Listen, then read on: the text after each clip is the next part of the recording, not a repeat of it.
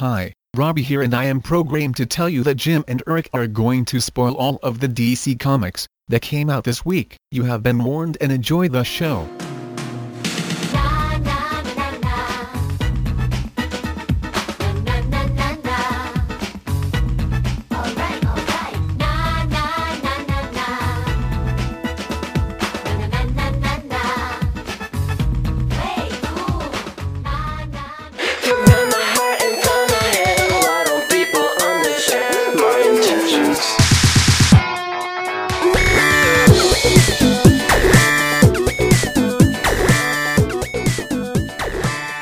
What did Jim say when Boston Brand slept with his sexy mama?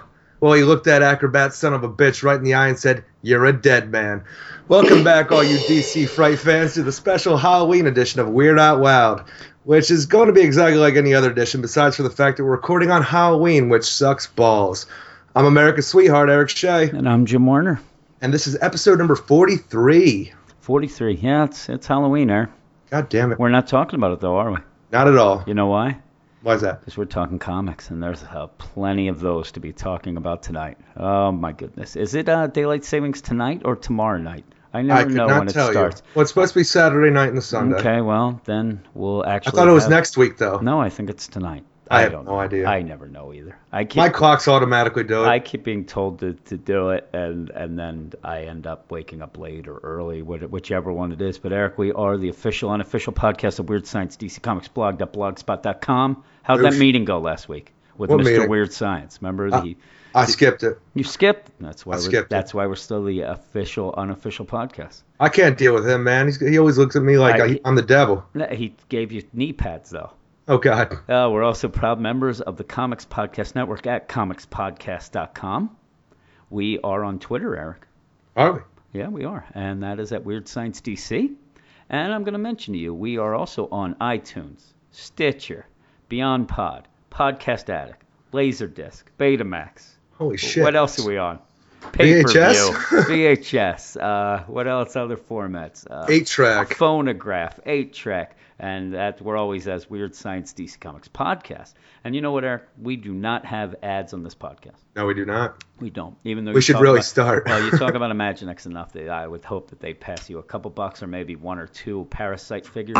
You know what I like Parasite? If he had a balloon on the outside, and when he absorbed powers, you blow up the balloon. That would be so good. Balloon knot. Yeah, we don't have much of a business model or plan either, do we?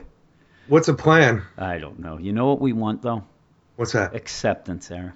We want acceptance. And the way we can get acceptance in this podcast is for people to rate and review this podcast. And usually we don't beg too much, but hey, I ain't too proud to beg, Eric. I heard that. Ain't too proud to beg. I would love people to rate or review the podcast wherever they get it, because that helps us rise in the rankings. And you know I love rankings. I love lists, all that. And, boy, I hate it when we start slipping. And, in fact, this week I messaged you, and a fellow by the name, I'm thinking it's a fellow, JKen1111, reviewed the podcast, Eric. And I think when I told you what he said, it made you a little hard with his words. Is that true? I don't remember. I think you got hard with his words, Eric. I'm telling you, that's what you did. But, yeah, thanks, J. Ken.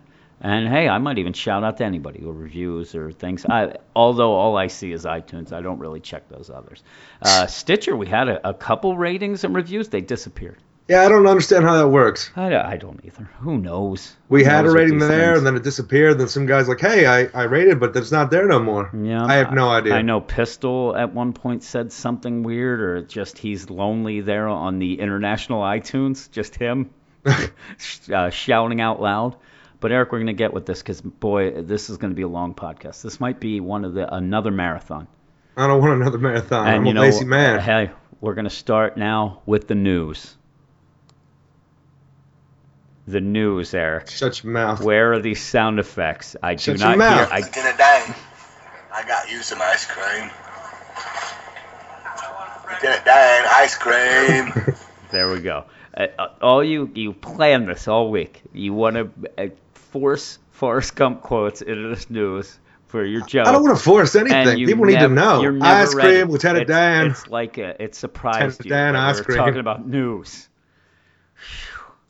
Boy, it's getting off to a bad start, Eric. It's not that bad. It's already having problems. Well, later on, people will yell at you, so I don't care because I'm happy then. I am very tired already. But the first news, Eric, I know you won't like this news. It's not DC news, but it's our favorite Ginger. And I'm not talking about Ginger from Gilligan's Island. Yeah. I'm not talking about Courtney Gaines. What about Pete and Pete? Pete and Pete, I love both those guys. Yeah. Not them. We're talking about Rupert Grint, Eric. Didn't I say one time I broke that story he was going to be playing Guy Gardner in the movie? I don't believe you broke that story. I think you just came up with it and went with it. Isn't that what people do? I think that's what Bleeding Cool might do. That next thing I know, they're going to report that. But Rupert Grint's working on a comic book pilot for NBC, Eric. That sounds terrible. Former Harry Potter star Rupert Grint is headed to the small screen with a new pilot for NBC. According to Deadline, the as-yet unnamed show tells the story of a young man, played by Grint, who discovers that a comic book... He's not that young anymore. Yeah. Comic book created by his father called Imperial City may have strange connections to the real world. Show is reportedly created by Grint, alongside producers Silvio Horta and Aaron Kaplan. No release date or further information about the pilot has been released, Eric. Do you think this will ever see the small screen? Yes. Do you think that Krypton will on the Sci-Fi Network? Sadly, yes. Yeah. I do not want to see that. Which would you rather watch? Rupert Grint or Krypton? See, you say sadly, but you would still rather watch Krypton than Rupert Grint. You don't like Rupert Grint. Not really. I don't like Ron's jerk-off face. I like Rupert Grint. It's like everybody else who played in the Harry Potter movies. They will always be Harry Potter characters to me. So if I hated their character, I'm going to hate them. Then you hate them. You hated Ron? Yes. He was a jerk-off in every goddamn movie. Great character. Next bit of news. We're going to keep on the small screen. They cast Gotham cast Mr. Freeze this week, Eric. Did they now? Mr. Freeze. Fox has cast actor Nathan Darrow as Victor Freeze. Nathan Darrow? A.K.A. Mr. Freeze. For the current season of Gotham, according to Deadline. According to these reports, Freeze's character story arc will follow much of the revised origin seen in Batman the Animated Series and later replicated in comic books.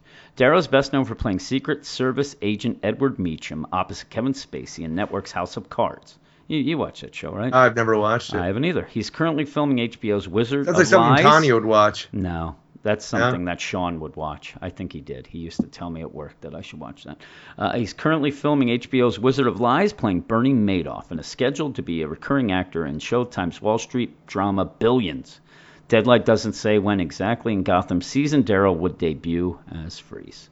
I'm looking at him right now. I had no idea who this guy was, and I'm not really sure how I feel about this. Oh, really? I don't like his jerk-off face, but it's Mr. Freeze. I don't really have to like his jerk-off face. You don't like everybody's jerk-off face. Yeah, you don't really jerk-off face. You really don't need to care. Well, he's not going to be Mr. Freeze. He's going to be Dr. Freeze in this. Yeah.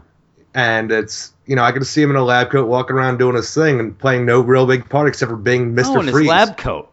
In his lab coat, Jim. Oh, well, let's get on the next bit of news, Eric, because you can look her up, because Nora Freeze was cast for Gotham as well. Just days after casting Nathan Darrow as Victor Freeze, it appears that Gotham has found his loving and sometimes cryogenically frozen wife Nora in Being Human actress Kristen Hager. According to Zap To It. Zap To It. Is that like the next sequel to Zapped? I thought that's actually, yeah. Well, they're zapped again, so you can't really have Zap To It. Zap 3 it. Fox describes Hager's Nora Freeze as the only person who's managed to connect with the otherwise emotionally cold Zap's company too. Fox's description goes on to describe Nora's role in the Mr. Freeze plotline, saying, as her condition worsens and her husband becomes more desperate to save her life, Nora must make the ultimate choice, play the willing participant in Victor's mad plan, or sacrifice herself to stop the monster inside him, Eric. Of course, there's no... Well, I guess that really puts... a downer on my whole this lab coat thing. Yeah. Wow. Yeah, he's going to be trying to save her. He'll have the lab coat on. I guess. Don't worry, he'll have I'm looking at Kristen Hager now, and I can totally see her as Nora Freeze. Yeah? She looks good for the part. She looks good for the part. She looks good in general. Ooh. You like her, huh? I don't know what she'd be doing with fucking Nathan Darrow's jerk-off face. Well, he's probably rich. He's a cryogenicist. I would think they get paid the big bucks there. The ladies like the money, don't they? You want to hear something else? How would we know? I don't know. Yeah, because they're not with us. That's why I know. Speaking of good looking, Eric, the next bit of news: Chris Pine confirmed he will be in the Wonder Woman movie. I can't wait to see what he's going to look like when he grows up. Yeah, but who is he playing? Who is he playing, Eric? Who I is have he no playing? idea. Nah, well, he won't tell us. Chris Pine has been rumored to be part of the upcoming Wonder Woman film for months, and he's now confirmed his involvement in an interview with French entertainment website Premiere. However, he stopped short of saying who he would be playing Just in the because film. it's French, you can say it right. Premiere. I do not really know what I'm allowed to tell you. I'm super excited. Of course, Gal Gadot is super talented. He says super a lot. Patty Jenkins will direct, and boy, she's super. And we will shoot in traditional super film, said the Star Trek star. What excites me the most is to work on a movie that's so super with a female superhero, with a woman in the super lead role. I'm part of a super team with this intelligent, beautiful, and strong woman to destroy the wicked and save humanity. It's super. That's what he said. Premiere So I'm guessing speculates. Steve Trevor. Premiere speculates that Pine will play Wonder Woman's longtime partner and love interest, Steve Trevor, though this remains unconfirmed, Eric. You would think he would. Yeah. Really, though. Why I wouldn't don't know. Why wouldn't you let him announce this? Why? It's so I don't. stupid. I don't have a business plan. I don't understand how these things work. It's so stupid to not announce it. You would think that they would let that, you'd want to start the hype. I mean, if you're going to talk to Premiere, then Premiere. you'd hey, Premiere. I know. I think that what they told me, this Premiere magazine, or like they say in France, Premiere, there's a bunch of mimes that actually interview these people. That's why he seemed very off on this interview. He didn't know what to say. Eric. How do you talk to mimes? All right, the last bit. What are you typing? I'm telling you. We looked at this before when we talked about Chris Pratt. I needed to know how tall he was I again. think we looked at it before. We did. He was 3'8". That's what I'm telling you. Whenever I see him, that's what he looks like to me. Motherfucker is 6 foot tall. I He think does it's that not he's- look like it. He's very thin, and he wears really tight clothes. He doesn't even come off that really thin to me. I don't know. He doesn't leave a lot. Gal Gadot is the 5'10". imagination, Eric. Gal Gadot is Whew. 5'10", and Chris Pine is 6 foot. 6 foot. I think the last time we looked this up, you started screaming 6 foot. He doesn't look That's a right. goddamn. Okay, every He looks time like you a think- little kid. Every time I think of him in this interview, he's actually sitting on an adult's lap. He looks like a little They're kid with a ro- beard they're every rocking- goddamn time they're I see rocking him. him on one leg. Chris Pine. And then they put him in the car seat and take him off, Eric. That's He's got how he ends the Frankenstein interview. shoes. He's yelling as the car's pulling out, "I'm a man!" He's yelling. As he "Shut straps up. the brick Shut up, Chris shoes Pine." to his feet so he can reach the pedals. Oh, yes. That'll continue tonight as well. All right, Eric, and this is flying along because we are on our last story, and this is very personal to you. No, it's not. You a friend of, I have no you a friend involvement of with Cullen this Bunn? story. You a friend of Cullen Bunn? You like that Cullen Bunn guy? I do like Cullen Oh, Bunn do you? You love him, right? Why do you hate his Aquaman, Eric? We're because going it to talk sucks about balls. it later. What'd you give? Just a sneak peek. What did you give this new Aquaman under a 5? Yes. Oh yes, yeah, under a 4 maybe. Yes. Oh, well, Cullen Bunn's leaving Aquaman over negative reviews from Eric Shea. He does I am not say reporting that. this. Yes, it does. Cullen Bunn has announced that he's leaving DC's No, Aquaman that with hurts my January's feelings. issue number 48. The announcement came during Bunn's Reddit AMA. I cannot talk. AMA. Ask me anything that means. Did you All right. know that? I actually AMA. did not. I'm reading this earlier. and I'm Abbreviations are not for me. Cullen Bunn's Reddit AMA. The hell's an AMA? In which he confesses his relationship with Aquaman ended some time ago. That's such a stupid sentence. His relationship with Aquaman ended some time ago. That's when Aquaman really came to know himself. On his face, yeah, and started did not dating, like it. He started dating Mara then. It really upset him. Thanks to negative reaction from fans and reviewers. Uh-huh. I added that. I added that reviewers.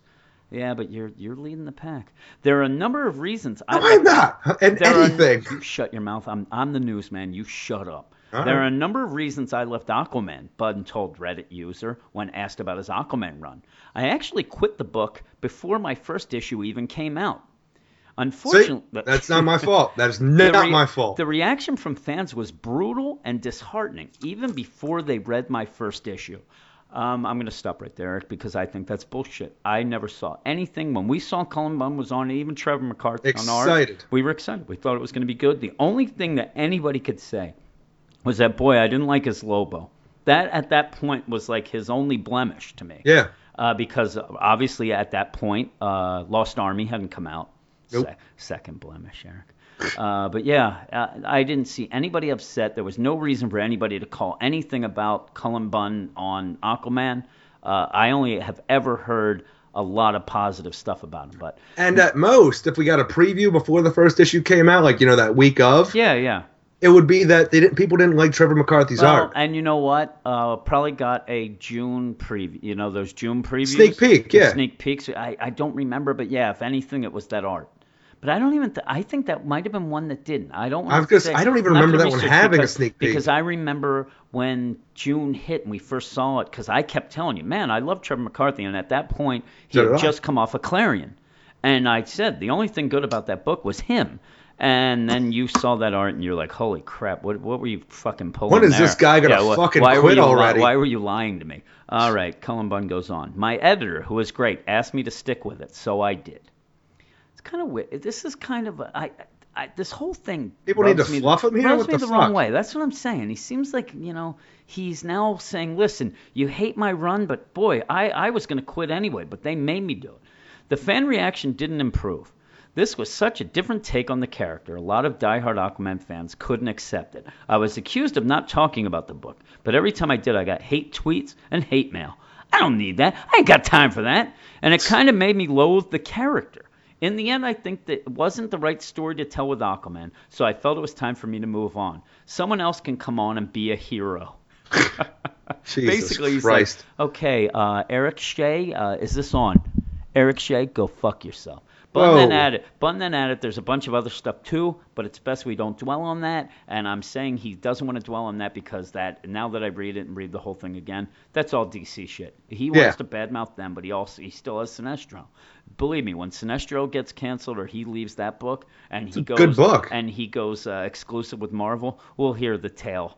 We'll hear the tales of woe, because in another bit I saw, there was things about Lost Army where they kind of jerked him around. They said, listen, again, this is weird because as he's saying it, it was always going to be a limited series, though it was going to be a 12-issue or a 13-issue at one point. We never heard that originally. And then it got switched to 6, it felt like Arkham Manor to agree. How far can you take this story? I know. Well, yeah, eventually you would have them find their way, but... Yeah, it was going to be a 12-issue, then down to a 6, then back up to a 13, and then back to the 6, and then just cancel. So, yeah, he's a bald and angry man, Eric. Yes, he is. Yes, he is. And it's not my fault.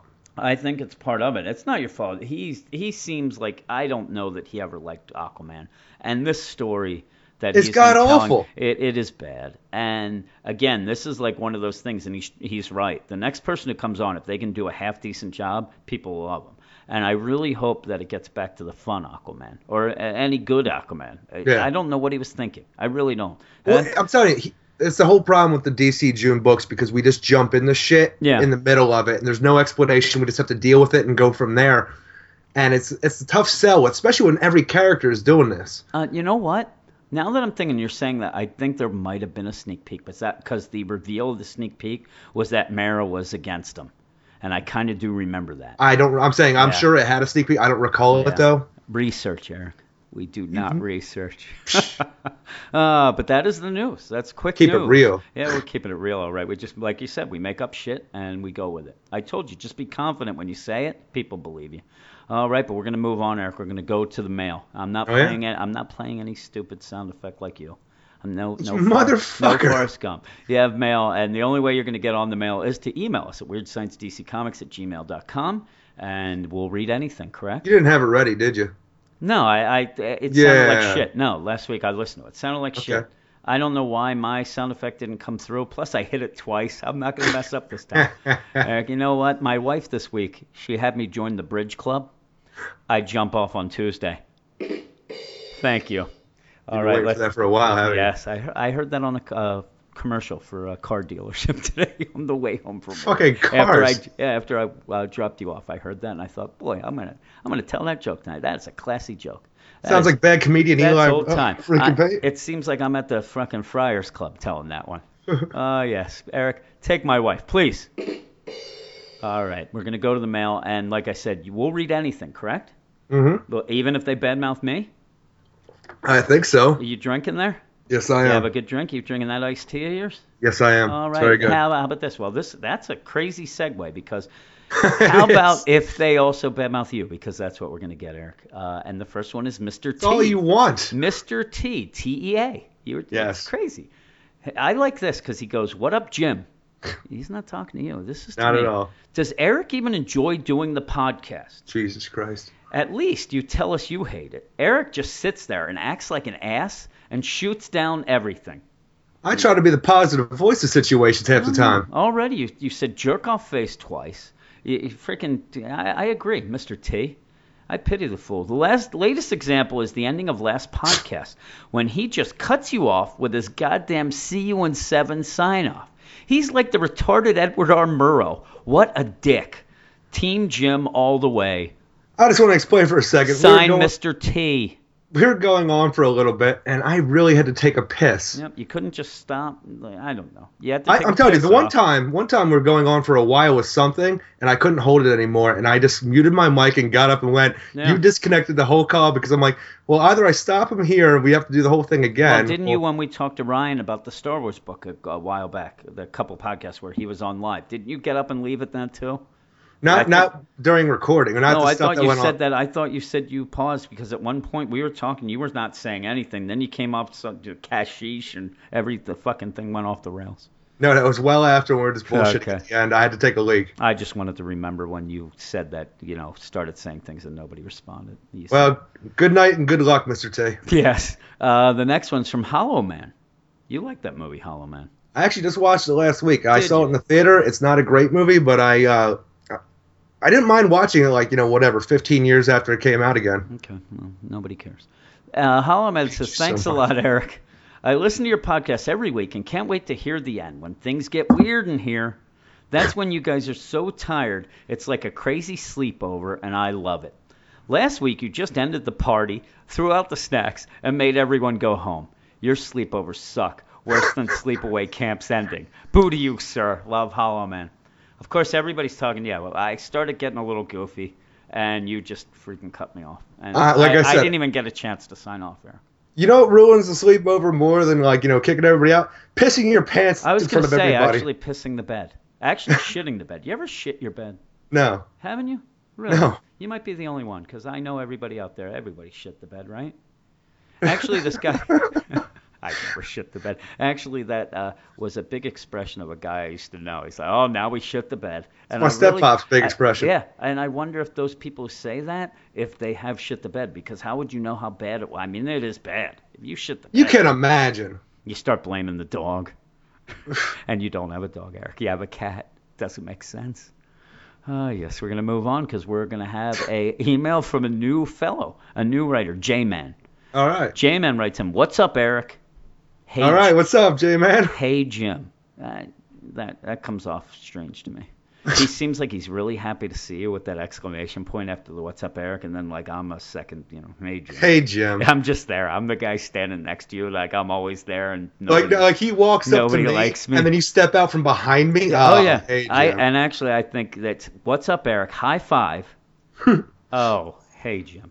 A little secret high five too that takes like a minute and a half to do. One of those with a bird. You have the bird going up. That's the best. And the slide the palm. Yeah. All right. Thanks for doing this podcast. I used to listen to other comics-related podcasts, Comic Vine, Flashback Podcast, Blog of Oa, but their format sucked, and they all felt like they were trying to be funny when they weren't, just to kill time. I want to mention, I'm a big Comic Vine fan. I still listen to them occasionally. I used to listen to Blog of Oa. I haven't listened to them in a while, but I was not aware of the Flashback Podcast, so I looked it up before the podcast just to be aware of what they are, and they are on Podbean. They're fellow Podbeaners. And you know how they're... Is that what we're called? Yeah. Their format, they talk the Flash books each month. So usually they have 1 or 2 podcasts a month, and they're about 60 minutes long, Eric. They have the dream. Sounds amazing. They're living the dream. I bet you they're not recording the night on Halloween. For now on... Actually, they might be, because there is a Flash book. They better get off their asses and start recording, because they have not done this new Flash book, I don't think. Boy, what are we going to do? For now on, it's going to be a We Are Robin podcast. We Are Robin podcast. And then when that book gets canceled in 4 months, we just... And that's the end of that chapter. And scene. Then we go to bed. He goes on. 2 years ago, I was a Scott Snyder fanboy. I was collecting everything written or co-written by Snyder. I was reluctant to pick up Batman after he supposedly killed up Bruce after Endgame. I gave the super shitty Robo Gordon arc a 3-issue try. Yeah, a lot of people do that. Give that 3-issue. You give 18. I agree with Eric. Look, I say 3-issue, and then my curiosity gets piqued. I'm like, it's gonna get good. It's gonna get good. And I'm gonna when I continue with this. Do you realize that we could do this podcast for 10 more years, have the site for 100 more years, and the only thing you'll ever be known for is that fucking Batman 44? Because he says I agree with Eric on how shitty issue 44 was. Hold on a second. What are you having a stroke? No, I'm trying to find my gun so I can kill myself. Do this for 10 more years. Hey, you need me? motherfucker. I'll come over right now. Just go out in the freaking street. I'll run you over. Now Snyder is dead to me. The only Snyder-related material I now read is Batman and Robin Eternal, which is a big improvement so far over Batman Eternal. It's funny because it's gone down. I still agree with what he's saying. Oh, yeah, I'm so telling do you, I. in the middle of Batman Eternal, I was so upset that I had to review that. Well, I'm saying I jumped in at the end, and I really liked the ending because I missed out on all that nonsense, so I got right to the good shit. Yeah, it was better. I have an issue with the way Batman and Robin is set up, though, that I'll talk about when we go on that book. All right. He continues. You guys crack me the fuck up. I can't listen to your podcast around my wife, who hates comic books. I can't do the podcast around my wife. She gets mad at me. Absolutely With my not. headphones on because she would think I was on drugs. That made me laugh hysterically. Now that Bruce is a memoryless hippie, DC is pushing dick on us. I'm telling you, there's a lot of dick going around this week. I love Grayson, but come on, DC. Dick is in Batgirl. Dick is going to be in Starfire. Dick is all over Titans Hunt and Batman and Robin Eternal. After Robin Wars, Dick will probably be in Robin SOV. Dick is going to be in Starfire. I'm predicting a future monthly event where Dick invades all the ongoing series. That's just way too much Dick. If I see a crossover where Dick is in space with Hal Jordan, I'm canceling my DC pull altogether. Whew, yeah, there is a lot of Dick going around. We were actually talking about this earlier this week. I did. Grayson, you're talking about. No, I'm just talking about the amount of dick. No, we were talking about the amount of dick in our lives as well. Yes. There's just too much. But yeah, they really are, this week especially. He's in every book. I love it. Hey, Jim. Yeah. Want a sword fight? I wouldn't mind sword fighting with you. I don't know about you. Friggin' toothpick versus a Sequoia. Bring a freaking dagger to a broadsword fight? Yeah, I know what you're talking about. Have you guys read any I was Valiant talking about books? me. Oh, quality-wise, they're what I imagined DC Comics was before its shared universe became so convoluted with too many superhero characters in a parallel universe and crisis events. I have not read any Valiant books. Neither have I, but don't that's have the any thing. time. I like the superhero parallel universe crisis event kind of shit. I don't. I just do this to friggin' just pass the time. Keep up the good work. I'm loving the You're Batman. waiting to die. I'm loving the Batman and Robin Eternal Poppy jokes. Oh. I was so upset. Poppy wasn't in this week. No. Give me a Poppy. Oh, Poppy. Ooh, J-Man from Santa Barbara. Thank you, right. J-Man. We're about to get real, Eric. Matt from Shit. Calgary. Matt from Calgary wrote in next, and he's going to give you a lesson because this is all about you, not about me. Matt goes, let me explain why Starfire is such a fantastic book since you didn't get it when you reviewed it. Put it on the comments. We're good with The it. main problem you seem to have with it is Starfire's previous experience on Earth. As someone who just started reading comics during Convergence, Starfire makes perfect sense. The number one issue of Starfire makes no reference to her previous experience on Earth and implies that she is in fact just a ride. Bullshit. Therefore, Convergence should be regarded as a soft reboot for the character, and you can shed your hang-ups about her New 52 stories and limit yourself to her DCU incarnation. The appeal of Starfire for me is her straightforwardness, her outgoingness, and her tremendous empathy. She doesn't hide anything and is doing her best to fit in on a new world. As for your criticism that the Marine staff would think she's crazy for being able to talk to dolphins, I think you're forgetting the world they live in. This is a world where Superman, Wonder Woman, The Flash, and all kinds of others with superhuman powers live, and people know about these heroes. Yeah, because people love That's aliens. True. That's true, though, yeah. It's not that much of a stretch for them to think there may be someone out there with the ability to communicate with dolphins. She was doing a little more than communicate. And up to this point, people just think she's an exotic-looking woman with orange skin. Yeah, no one really seems to think that she's an alien. And hair on fire. I'm just saying, this It's woman the hair walks that up blows it for me. and she has a job interview, and no one's saying, "Hey, what's wrong with you? No, Do you need help? I think what You're happened, fucking orange." the way she was dressed, Get the fuck out of my office, alien. They're not looking at anything but her bosom. It's bad. Add to that her bright orange skin, green eyes, and flaming hair, and it'd be pretty clear to anyone in that world that she isn't an ordinary person and may quite possibly have Nobody powers else is making these freaking ordinary claims, people so. don't have. You going to interrupt? Starfire is one of the best books of the DCU, along with the Justice League and Justice League 3000 for me. And if you get past your hang-ups about her being a newcomer on Earth and evaluate her on her arrival only after Convergence, it may be easier for you, Eric, to understand why. Matt from Calgary. And I know Matt was the first one to trumpet the demise of the Flash Review. Get ready for Starfire to be on Flash Review, and unfortunately, Justice League 3001 will be there tonight. Even though I did like Justice League 3001 is there tonight. Starfire will start being. We threw her in the regular rotation the last episode that book came out. Right. It's going to be hit or miss. I know that he got mad because he also liked Prez. Yeah, that's going to be. And, he doesn't mention Prez now. I think he fell off that as well. I'm still waiting to see when this fucking Prez is supposed to come back. Well, everybody keeps pushing this week how, Prez is coming back. I was back. going to say that in the news, and then I was going to leave it for when I talk in the Flash reviews when we do that. Joel reviewed it, must have mentioned in there, hey, it's only 6 issues.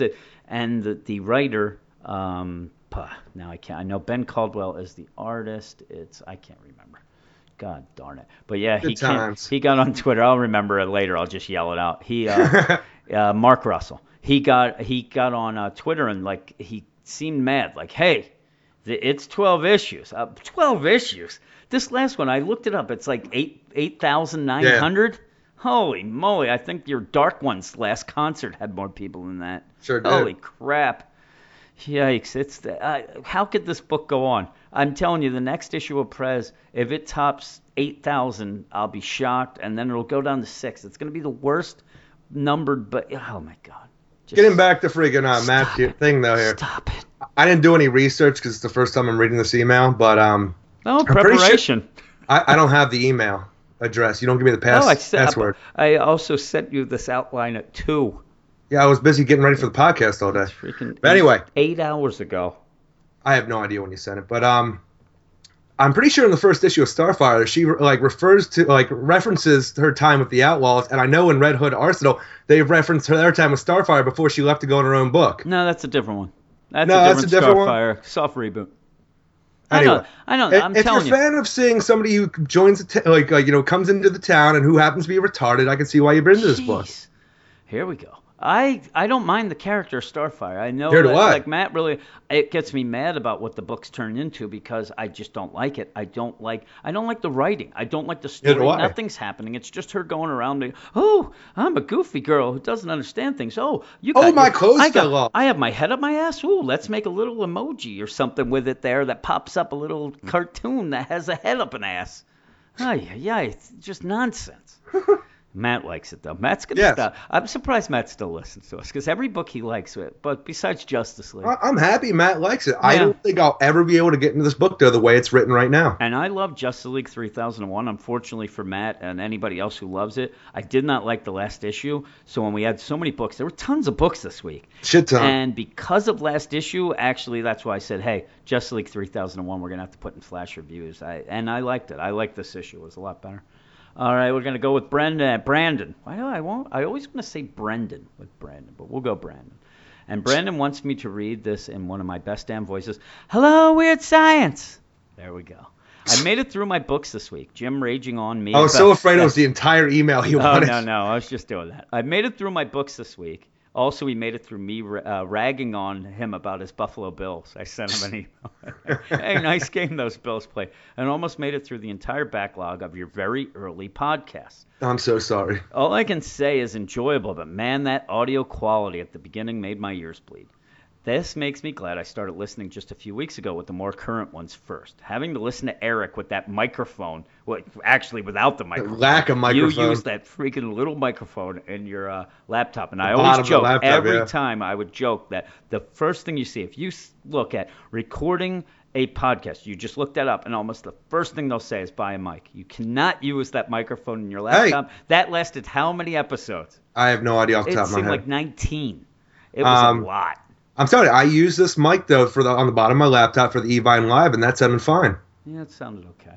I think that's what stretched your face on that. Oh yeah, the mic stretched my face. Yeah, it was all those. No, that's my face, it was Jim. those Fuck triple you. cheeseburgers. Having listened to Eric with that microphone, the first few episodes sounded like he was underwater trying to give Aquaman a BJ while simultaneously smoking like a badass. Trust me, it wasn't as enjoyable as I'm making it sound.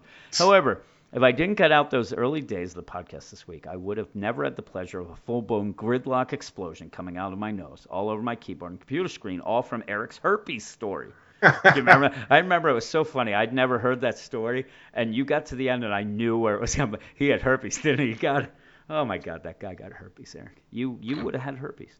I believe the younger listeners you've scared out there should all find that episode, listen to it, and take the life lesson you're preaching to them. Go to bed now. Don't chase that girl you like because you may get herpes or have 5 kids like Jim. And frankly, I don't know which is worse. Just don't pick up fucking bar skanks is the moral of the story. Yeah. Didn't she come back to your apartment and Yes. then she left all of a sudden with a guy and had sex with him in the parking No, lot? this other guy of a showed up porn at the apartment as well. We had like a come back to the fucking our place after the bar closed. Yeah. And this guy I never knew showed up because I guess he heard us. I don't know. He thought it was an open invitation. And if that was the case, then he was downstairs at the porn shop because you were above an adult world. Yes. Yeah. So But no, like everybody showed up at the parking lot at the same time. Okay. You know what I'm saying? And if went upstairs. If you're like, oh, he heard us, where else is he going to hear you from? No, when we were at the bar. Oh, okay. So you're saying you heard him like, hey, everybody, let's go. Let's thought go he back heard to you our partying place. it up, playing the Bee Gees. No. You guys used to play. I've actually had scary stories from when that happened. Oh, jeez. Okay, well, we don't Trannies need and that. shit. Yeah, we don't need that. Well, that's for another podcast there. Is that But when anyway, the guy... he fucked her, fucking ran out the car with his pants down, and I had a wedding the next day where I was a groomsman. I just went to bed. Yeah. And then did you know this guy? How did you find out he had herpes? No, I'm saying this guy, I found out that the girl had herpes. Oh, okay, so that's what it was. The girl you found out had herpes. Yeah, Okay. So he may have lucked out. I doubt it. Usually guys who have sex with women in the porn shop parking lot usually are very, they have protection. They're very safe. Those guys are very safe with their sexual escapades. Like that guy who came up to me when I was talking to my grandmother on the phone in the parking lot and asked if I wanted a blowjob. Yeah, actually, he asked you if you wanted him to blow you. It's a very convoluted story. And Eric, you didn't know then that we would meet 3 years later. I know, it's weird, right? I love your backstory, Eric, but why do you attract so many weirdos? Because I hang out in weird places. Yeah, you used to. You don't anymore, really. No, I don't do anything anymore. I don't drink. I don't fucking leave. I'm telling you, all my friends are having this big Halloween party tonight. I'm stuck here doing the podcast. I've never gone to a Halloween party in my life. It's because you don't have any friends. That is true. I have friends, all right. I have Brandon, I have Manship, and I have Reggie. So tell you, next year, tell your kids to throw a Halloween party. You'll finally be invited to your first one. Brandon, Manship, and Reggie and me, we're going to get on like a Skype or something and dance around in our underwear. I also found out why Brendan Fletcher hates you guys so very, very much. Another golden nugget in your backlog. To which I have to say, good riddance. Who wants to read Veronica Betty parading around as Batgirl for 2 panels an issue? Keep fighting the good fight and calling those butthurt bastards out when they try to sell us that crap. Every email, it's going to happen. She's in the Bat family. There's no rainbows and butterflies, only dead parents and man-bats. Speaking of suck, what is up with Superman book? I'm talking Superman 45 specifically this week because now Supes is an underground wrestler. Yeah, where's the story sense. going? I've read about 16 issues of Superman story since June. All I can say is my head hurts from all the stupid involved in that truth arc, and I have to tap out till it's done or at least improves. Keep making us all retarded with your nonsense. Till next week, Brandon, and he's at BMUR3660 on Twitter. And we're going to finish with Manship. Manship had some issues. He had some medical issues this week. I did not think he was going to send in an email. He told me he was on drugs. I said, well, send in an email when you're on those goofballs. Because we want to see it. Goofballs, everybody. I want to hear that term anymore. I want to hear some that. crazy shit that he would say. And he says, thanks to Reggie for finally having a short Reggie's recklessness.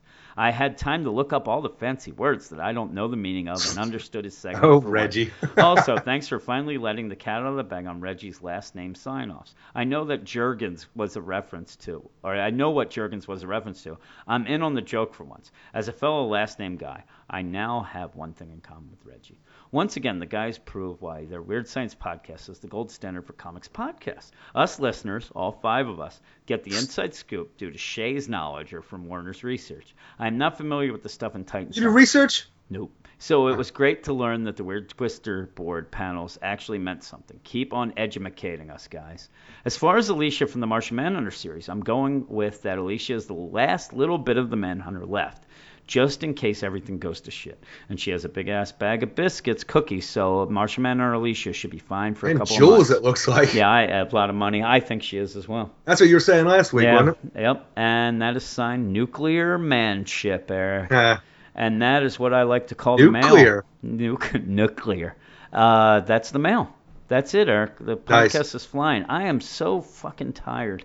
Good. I'm going to start right now before we get on the Reggie's Recklessness, which I believe is a Halloween edition. I am going to drink a 5-hour energy before we take our break because I like to waste some time.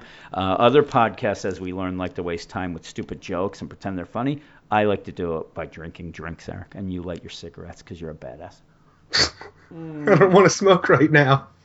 Stop trying to give me cancer. Yes. Oh, God. Oh, I just did like that crazy, like, the head bob, whatever you would call it when you drink something awful. Holy crap. I'm telling you, you're 46. One of these days you'll learn how to drink something correctly. Maybe.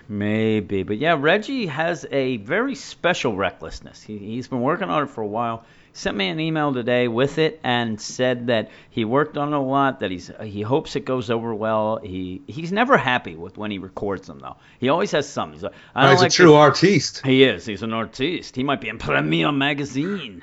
He said that the audio quality might be a little down, but yeah, it's going to be a shout out to some old fella on the podcast and some sort of crazy thing. I don't know, but we're going to take it away to Reggie. Go get him, Reggie.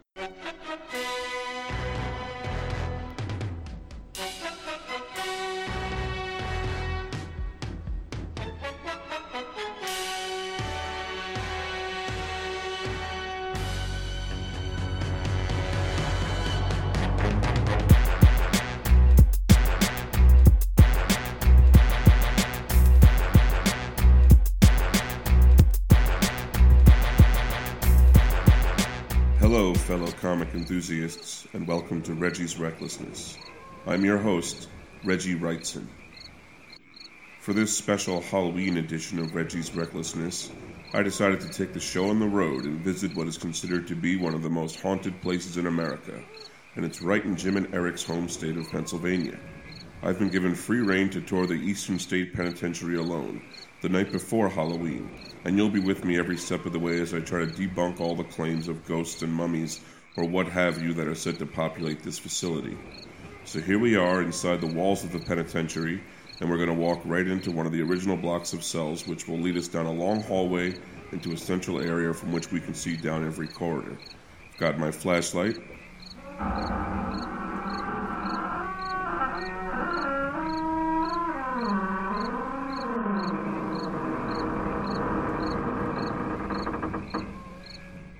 In we go.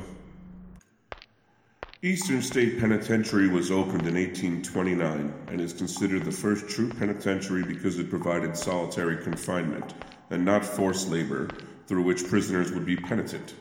This concept was even called the Pennsylvania system due to Eastern State's originality. Here I'm walking past rows on either side of heavy wooden doors that were placed over steel doors in order to muffle any sounds from the hallway. Prisoners stayed in their cells 23 hours a day, 7 days a week, with an hour per day allotted to a minuscule fresh air courtyard walled off from any contact with other prisoners. Prisoners were also allowed to see bishops once per day for religious instruction, and many jumped at the chance in an effort to fight back the crushing loneliness. The concept of penitence has a decidedly Christian bent, and indeed this does look somewhat like a church or chapel, with strategically placed skylights and low doorways that would force most people to bow their heads as they pass through. As we come to the central area... Did you hear that? Sounded like a whisper. The air does pass through these prison walls, creating ominous, echoing... There it is again. Hello? Is anyone in here with me? I think the penitentiary's getting to me. Here in the central area, I can fairly well look down each hallway, though it's a little too dark to... Hello? Hello? Is anyone there? I think I see something down one of these wings. I'm gonna go investigate. I definitely see something moving over there. Maybe a raccoon or... No, it's definitely a person. Hello? Hello? I'm recording for the Weird Science DC Comics blog.blogspot.com podcast here. Can you identify yourself? Hey, I'm talking to you. Hey. Oh my god. Hello, it's Dan Stransky, former host of Dan's Geek News. Dan, what are you doing here? I thought you lived in Baltimore. Why are you walking towards me like that? Dan, it's me, Reggie Wrightson. Dan, I'm sorry, Dan. I didn't mean to take your spot on the podcast. It wasn't my fault, Dan. Hello, Weird Not the watch, Science. Dan. Not the Apple Watch.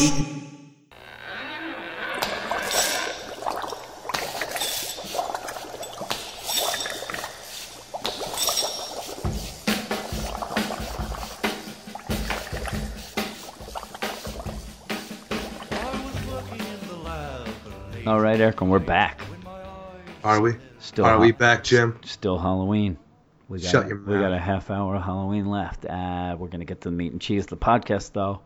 Which are the books? That's the books. I don't know, man. Meat I'm and going to cheese. put an end to this right now. I'm going to go back and watch Ash vs. Evil Dead again because Are that you? show is You're amazing. putting it, that's what you're throwing out there? I went That's what I'm throwing trick-or-treating out. tonight. I went trick-or-treating. Aren't you a little old, Jim? No, I'm not. And you said your sister went trick-or-treating, got like 10 pounds of candy. You know what I'm saying? Just at the break, I checked Facebook. My sister's talking about her and her boyfriend just went trick-or-treating. This got, well, I guess they've been back for a little while, but they got 10 pounds of candy between them. I'm like, you fucking assholes. You're 18 years old. You're going trick-or-treating. What the hell is We saw a lot this of people. We saw some old people. Like, I'm talking like 50, 60-year-olds going around. Dressed. You're lying. No. Going they door to weren't- door. No, they weren't going for candy. They were Okay. just walking around. Well, that's around the fine. street. You can do that shit. And then through the whole time we were walking around, this one person was dressed up as like an old-time prisoner with the stripes Yeah. and just kept walking and had a weird smile. And Well, that's because he was a looked child at us. molester No, and it was abductor. I think it was a girl. And we had Okay, we had they this still can discussion. be. But I'm telling you, this person was probably like 15, but looked like they were so out of it and just had this weird smile and then would walk away. And then 2 streets down, we'd see him or her again. Very odd, but Well, what I'm saying, when I was younger, Halloween meant drug use. yeah, well, not me, Eric, not me. That meant candy, candy, candy, candy. And we're gonna get on with this because the books. If you want to, if you want to read the reviews, anybody read anymore? People need us to talk about it so they don't have to read. But go to the website. It's Weird Science DC Comics blog.blogspot.com. Read all our reviews. Also reviews by Reggie, Joel, Jody. Jody does lists. Oh God, it's a freaking advertisement. Jody did Dark Knight as well, it's an though. advertisement for the website, Eric. But yeah, we're gonna go with the books, and the first one is the big book of the week. And again, you said that the weekly always gets the big book. So again, I'll be talking Batman Top and Robin dog. Eternal. Batman and Robin Eternal number 4. Story by James Tynion IV and Scott Snyder. Script by Steve Orlando. Art by Scott Eaton, Wayne Foucher, Gabe Altieb, and Saida Temafonte. I don't know.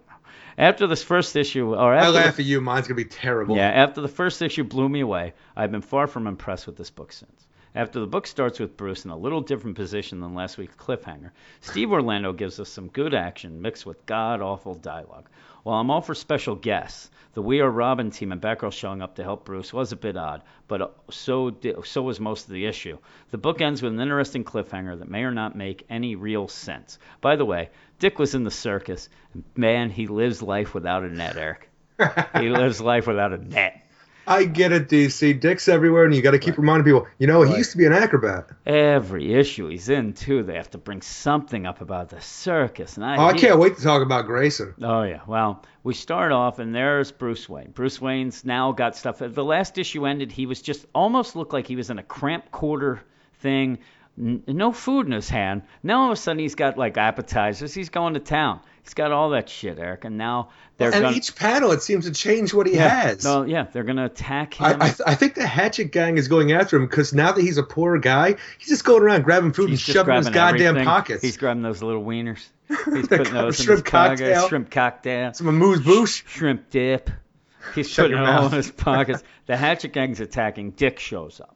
Fucking Dick shows up, as we mooches? said. I will say that I would have rather had him beat him up and look at his hands, like I said last week. That I did really not thought happen. that was going to happen. Yeah, Dick shows up, shoves Bruce in what appeared to be a closet, It actually, this whole thing confused Covered? me anyway. I'm telling you, the first time I read it, I didn't even think anything of it. I thought that he could, because, I don't know, luckily Bruce has a beard because they look exactly the same.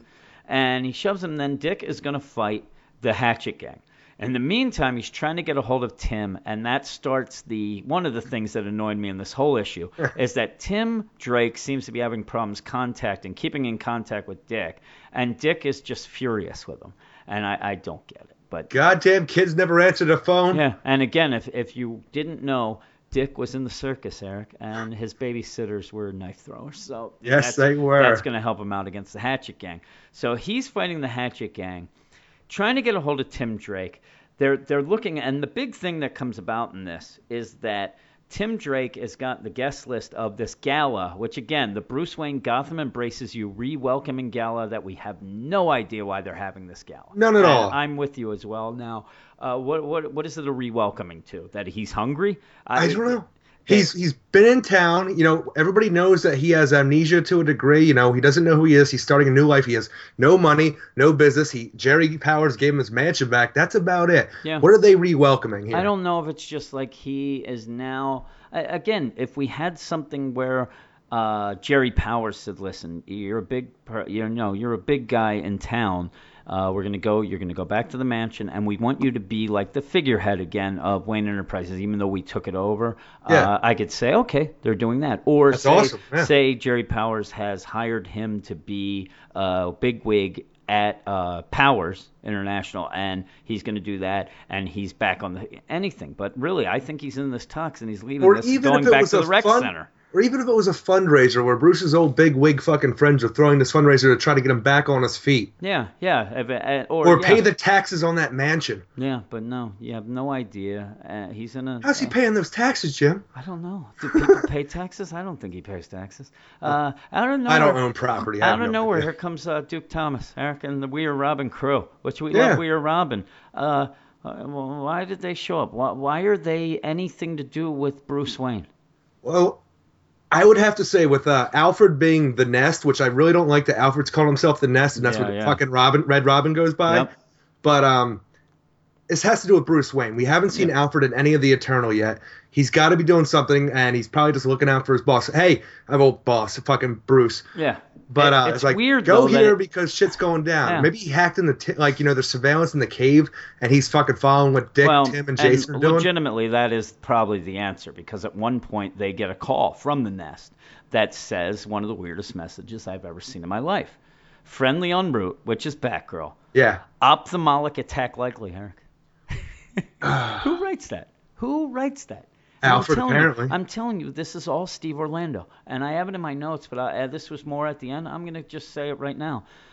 Steve Orlando's dialogue and things like this in Midnight is awful. It's awful. Worst part of the book. It has made me hate the book. A book that the first issue I loved. A book, which the second issue I loved. Yeah, and what happens now is that now I see it's not just in that book. It's in this one as well. I think he's awful. I don't know what it is. I can't even say that You're gonna make him quit a book, dude. I wish. I really do, and I wish because I hate that. I don't like the dialogue. The dialogue in this issue is god awful. It's horrible. Batgirl shows up then with the We Are Robins, and again you have these weird comments. What is the Zatoichi maneuver? Have they shown that in We Are Robin? Honestly, I think that is something. Okay. It sounded familiar to me. I did not do the research to look you. it up. It sounded like something that I have seen in Batman books in the past. I thought it might be. Or something else, pop culture. I don't know, but it just seems so odd. But she comes in and blinds everybody. I think the Zatoichi maneuver is to close your eyes. Am I correct there? Because he does close his eyes when they do it. And I don't know. They're like, this dialogue, even with Batgirl, is just, it's bad. And I'm looking at my notes too, and you have this stuff, and there's weird interactions with everybody. Everything is very weird, but she does do the ophthalmic attack, Eric, and I was very pleased that she pulled that attack off. But then you get this next thing that I thought was odd. You have the Robins and Batgirl just beating the crap out of everybody. Right. So they have that, and they're, she's talking, she's looking at the Robins and things. She's kind of impressed with them. So, unconventional, even as Robins go, that's fine.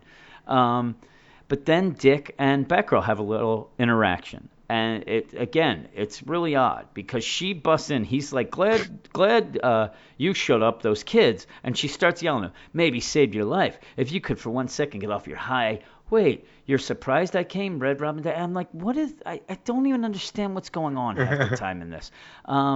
Then the other it pays it off a little bit later with fucking Red Robin saying he can't get through to anybody. Yeah, I know that. I get it's just, and then in the middle of the whole thing. Yeah, I'm telling you, it is very off-putting because the dialogue is just, it's very forced. Yes. The other thing I really like, they're in the middle of fighting. We said Dick throws Bruce into this what appeared to be a closet, ends up kind of being a side kitchen. I don't even know what it is. Maybe it's a big walk-in closet. It's Narnia, Jim. It's something. It's Narnia. And Dick has already talked to Bruce. He's already shown up. He's Mr. already Sparrow. said things. And then in the middle of this fight, where hey, Wayne, stay inside. Mr. Sparrow? Why in the beginning would Steve Orlando not have hey, your voice sounds familiar. I can't quite then you would say, okay, I get it. Out of nowhere, he's already talked to him. Out of nowhere, he just yells Mr. Sparrow. And he had one conversation with him, like I'm going to say weeks ago. Yeah. There's no way during all this commotion I'm picking a voice out from a guy I heard one time. And a huge with blonde fight. hair and a freaking Fu Manchu. Yeah. Or a fucking Van Dyke, whatever the hell it was. Yeah, and then the other big thing then is for Dick Grayson to go up to Duke and say, listen, you know what, you guys, you're fighting the good fight, but you're going to die, fuckers. Yeah, basically you're going to die. And again, how have they done it? Was Troy in this issue? No, Troy was not in this issue. Why wasn't Troy in this issue? Because he tried to be a hero and paid the ultimate sacrifice. Well, ultimate price. You're saying that he's dead, huh? Poor Troy shoulder pads. So when Dick Grayson says, "Hey, it's dangerous what you're doing. You're going to make some enemies. You got to watch out, watch your back, whatever." And Duke says to him, "Danger, enemies. That just means we're doing it right." They just had a guy. They just had a guy die. He would not. Honestly, from we'll talk about it in We Are Robin, but they are very cavalier about their feelings for fucking Troy. Yeah, they do that. Yeah, they didn't know him, Eric. No. But still. That was shoulder pads. What happens is, and I will tell you what I don't like with this book, I don't like about the difference between this and Batman Eternal, which I do like this book still better than Batman Eternal. But what you had with Batman Eternal was you would have certain writers would show up, and for their 2 or 3 issues, they would have certain characters. Yeah. So you would have like a Ray Fawkes show up and have Jim Corrigan and Luke Fawkes. Yeah. You'd have Tim Seeley show up, and it was Tim Drake, Harper, that sort of thing. So when you'd see these, we're going to have some, and they had their own individual stories that led into the major story, but you'd always have these things. With this book, they're not doing that. With this book, each different creative team shows up and just continues the story, and that's where I think we're getting these weird things already in issue 4. Like I said, it's an art thing even at the beginning with Bruce Wayne, but I'm telling you, what you're getting is all of a sudden these characters don't feel like the characters that you had in last issue. You have Tim Drake. I said it before. Tim Seeley showed up, and all of a sudden, freaking Jason Todd was this, over-the-top jokester that I thought came off awful. I'm telling you though, I do like this better because I did not care for like the Tim Drake stuff with fucking the nanobots and Harper. I did not care for that story. I didn't care about the fucking Jim Corrigan bowing. I just wanted to get to the main plot, and that's what I like. This is straightforward. Well, I do like this. I'm saying what I think where I'm having a problem, and also where you're also having a problem is there's Steve Orlando who doesn't do anything with We Are Robin. Right. And it just, I don't know. He did an okay job. It's not like I thought, but they just come in. But it just felt odd. It just felt like throw these guys in because they're going to be in it later. There was no reason for them to be in it. It was this very book isn't weird. Selling that great right now. Throw them in there, try to boost sales. A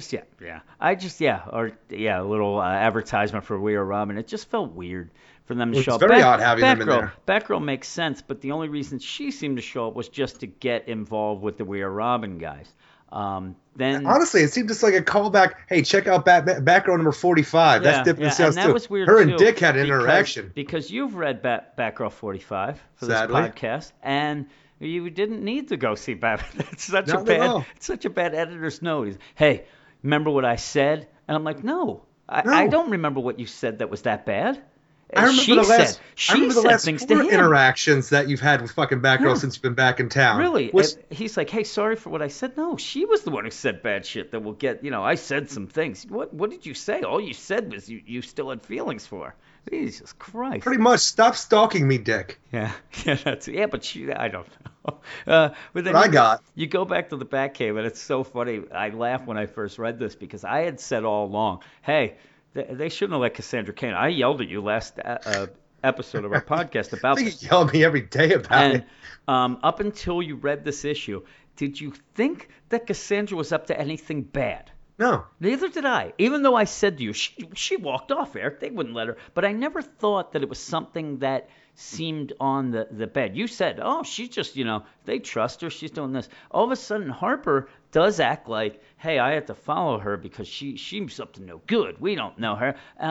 And also, what happened to Harper in the last couple issues? Oh, she was on the verge of death from getting the shit kicked out of her. How did we leave her last issue?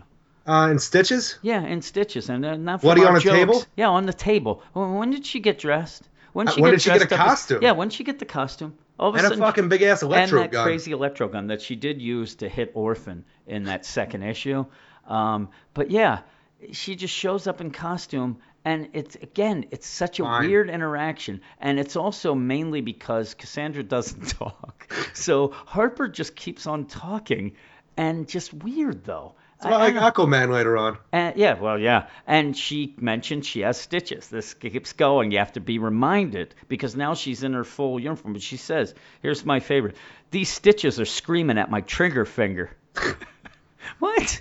Because she's like, I'm going to shoot you because, you don't stop. Steve Orlando. I'm going to shoot you. And then you have Stephanie, who seems to not have paid attention when they walked off, but now is in full contact with him. Give her the zap. She was checking her phone, Jim. Give her the zap, Eric. Give her the zap. Want to feel the hotness? The girl's dangerous. She can't just leave. What?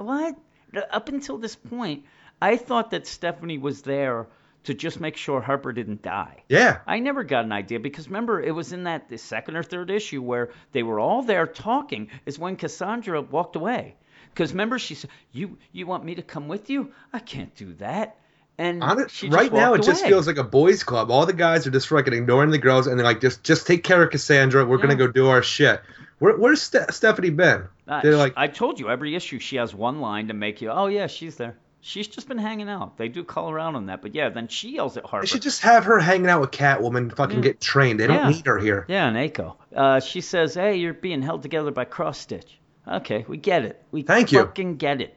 Again, then she said, "Hey, I think you're on the up and up. I'm gonna follow you." And then out of the Stephanie just starts kicking over Bruce's expensive machinery. Like, you're insane. So then we go. I don't want to go bit by bit, but the next part though I love because it's when Dick goes to see Bruce, and this to me is the worst dialogue of it because he shows up now. The guy has a swirly face. Grayson has his hypnos going. He's swirly face. Nobody sees Hey there, Mr. Sparrow. Why ain't you got no face? Yeah, he goes, that's your voice, but your face is strange. My eyes won't focus. Should I see a doctor? Could be a concussion. And then Dick's like, yeah, couldn't hurt. Bruce, I'm sorry about tonight. It's connected to my work. Hey, don't apologize. It's not the first time someone attacked me thanks to my previous life. What? Just shut the fuck. Get off this book, Steve Orlando. I don't like you. I don't like his style. I don't know him personally, obviously. Old Stevie boy. But boy, he does not write natural Steve-O. sound. He does not write natural sounding, organic freaking dialogue. It's all just awful. And then again, it continues. But tell me again, why is Dick so mad at Tim? The guy was trying to get a hold of him, and he's basically like, "Hey, thanks for showing up, buddy." Supposed to be this big genius. Can't even get a hold of me. Screw you. Yeah. Then they go. Dude, man, they had some kind of freaking jammer around the place. I'm sorry. Yeah, that's what it is. Fuck off, Tim. Oh, whoa. Hey, fuck off. Oh, things have escalated, buddy. Dick, these people are so big on tech that they can just control people with that. Hey, I don't want to hear that. I want you to get my call. I might have wanted to order a pizza, you son of a bitch. But then they show up, Tim and Jason. You're always nice to me when no one's around. Yeah, really. Tim and Jason show up and then start yelling at Stephanie, and the bad dialogue continues. They're like, oh, yeah, actually, I'm actually the one with the least physical training. You both thought it was a good idea to lock me in here with those two? With those two? What's bad with Harper? Yeah, well, I'm telling you, Harper freaking, threatens her from time to time. Yeah, Yeah, but still. And then Tim's like, hey, maybe we should dial back your role. What is her role? You got the book open at this point? Yeah, I'm looking right at it now. What happened to Tim's hair? It looks like he had a bucket of water thrown on top of him at this one panel out of nowhere. And then out of there, it is down. It is off. It looks like he was wearing Red Hood's helmet for like an hour without telling anybody. It's funny because then you continue later when Dick gets older, it's spiky again. Yeah. But really, can you dial it down anymore? Oh, that's the best part because she's all like, dial back. Punching is not the only way to someone can be useful here. And then freaking Red Hood's right next to her. That how you sign your yearbook? With his hand held up like he expects her to high five. That'd be great if she did. I mean, that's how you send your yearbook. And she's like, yes. And she pulls out the yearbook and it actually says, dial back. Punching is not the only way someone can be useful here. It was actually my senior quote. Yeah, it's the senior quote. And then Go fish. I don't know what her fucking... Go Knights. Go Knights. Oh, that'd be good. Yes, it's terrible. Then we talked about this. Dick ends up the big reveal here. That it's a 2-part reveal. Dick says, "I'm gonna get shit. I'm gonna go dark. I'm gonna get shit, check shit out," and shows up at the Drake residence. And you had informed me that makes no goddamn sense. To a degree, I'm telling you, shit changes all the time. But like the whole point of like in Teen Titans number 0 for the backstory of Tim Drake for the New 52, it was the whole thing is that Tim Drake is not his actual name; it's his witness protection name. Yeah. And I'm wondering to myself, if you have the Drakes moving away, they have to move away from Gotham because Penguin's after him now, and their name, Tim has to stay behind. He's with Bruce. He's being protected by Bruce, and his new name is Tim Drake. In my mind, if Tim is staying in Gotham, why would the parents have the same witness protection name somewhere else? Yeah, it doesn't. It doesn't. Now this could all just be retcon, and Tim Drake could be his regular name now. They have to have that so that when you have what's going on exactly of the mailbox, you're like, oh my god. So yeah, he's gonna go talk to Tim's parents. Obviously, to me, he wants to find out how Tim got involved with Batman. That's like the one where he could go and check out. Why didn't he go to his parents and ask Eric? Ooh.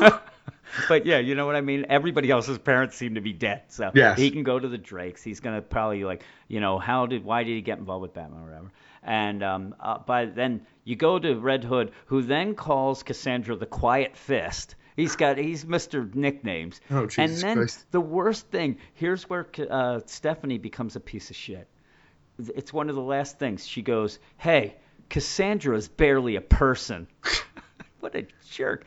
Honestly, at this point, she is barely a person. Saved her ass, though. She's a goddamn death machine. Yeah. And something happens in that panel that we wouldn't like. It looks like the Jason Todd puts the visor up again or something. I hate that. It's very odd. You don't see it. It's from the back. I just hate it so much. But then looks like Robin, Tim Drake, something activates, and either he is becoming taken over by Mother, or his mommy called Eric. Yeah, it is such a weird thing, though, that we have the freaking Drake residence that Dick's going to, Yep. and then Tim out of nowhere, I gotta call my mom. Yeah, no, I think he gets the call because the phone lights up. Yeah. He gets like an alarm, boom. I don't know where the phone seems to shoot out of his yeah, it's a hard hologram type of shit. Yeah, and hard light hologram, the fucking dial and shit. Yeah, and he it's like, hello, Mother.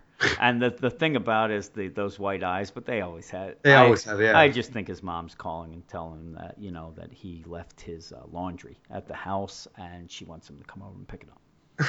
That's what I think. Or like, hey, Thanksgiving's coming up. Are we gonna have it at your house? Yeah, I'm guessing he's not being activated by Mother, even though because that's what it seems like. It really does. Again, though, it's like a two-pronged thing. Either she's calling and like, hey, I told you not to let that Dick Grayson over here, or it's he's being activated. It'd be awesome if he's activated this soon and they have to deal with that. It just seems too soon man. for that. But yeah, that would be okay. I didn't like this issue. I'll tell you. I don't know. I liked it enough. The dialogue is terrible, but you expect that from Steve Orlando at this point if you've been reading Midnighter. Yeah, well, again, I don't want to just because I expect it to be shitty. Oh, agreed. Doesn't mean I'm going to accept it. I did like the ending though. I know you said, and we just were making fun of it. I do like that idea of I want to know what exactly is going on. If It's a his great mom's cliffhanger. calling- yeah, it's a great cliffhanger. But I didn't. There were a little bit of things off with the art as well. Though in general, I like the art. Like his spiky hair going all flat out. yeah, sir? that was it. Just I love Just, that. I don't And know why. again, you know what's That weird stood about- out to me more than anything. Yeah, but it started off real strong. It's weird. The art to me started off real strong, and the story did not. And then it kind of reversed, where at the end I didn't really enjoy the art, but the story was catching up. And like I said, I liked the cliffhanger. It's just I couldn't get past this dialogue. It was awful. And If you look at it, though, freaking that whole thing, saving Bruce, Dick, We Are Robin, Batgirl showing up, that was filler. That was all yeah, just it was. filler. So that's what I'm saying. The whole thing. But then by the end, it got a little interesting, even though the dialogue stayed bad. I gave it a 5.5. I would give it a 5.5 as well. Yeah. Oh God, we're gonna start agreeing right away. Oh, shit. That is not good, but we're going to keep on with the Gotham and Robins, and we're going to talk about guys who are in this book. Yes, we are. We Are Robin number 5, written by Lee Bermejo, with art by Jorge Corona, Trish Mulvihill, Christine Dewar. Here we go. You laugh at me. I know. I'm telling you, I put commas in weird places for this. I'm actually sitting back. I was sitting back with my hands behind my head, just listening in. Alan Pasaquela, Jared Fletcher, and I just have this one, Peter. So there might be a Peter in this. Peter. Peter's on this book? Or no, is it Christine Duarte Peter? Maybe that was what Peter it was. Pumpkin Eater? You done now? Yeah. It's Peter Parker. We're going to talk about Spider-Man from now on. Parker. Yeah. Peter Porker? You ever read that? No. We're finally getting the reaction issue to Troy's death that I was waiting for, and the reaction is just what you'd expect. After having the Robats' disapproval of what they're doing, Troy dying and the nest going silent, these kids are at the end of their ropes, and it's going to take more than a semi-truck full of Robin gear to make things right. But it's a start. Hopefully Alfred will be able to get these kids to trust him before they get in a nest with another bird, because that one has talons, Jim. Talons. You get me? Talons. Now, as much as I complained about, in my review about the last issue and how much I disliked it, and I actually got more on the trolley with it when we talked about it on the podcast, but this is the issue I was waiting for. To see how the freaking death of Troy and everything else, how these kids are just going to react to it, really. Yeah.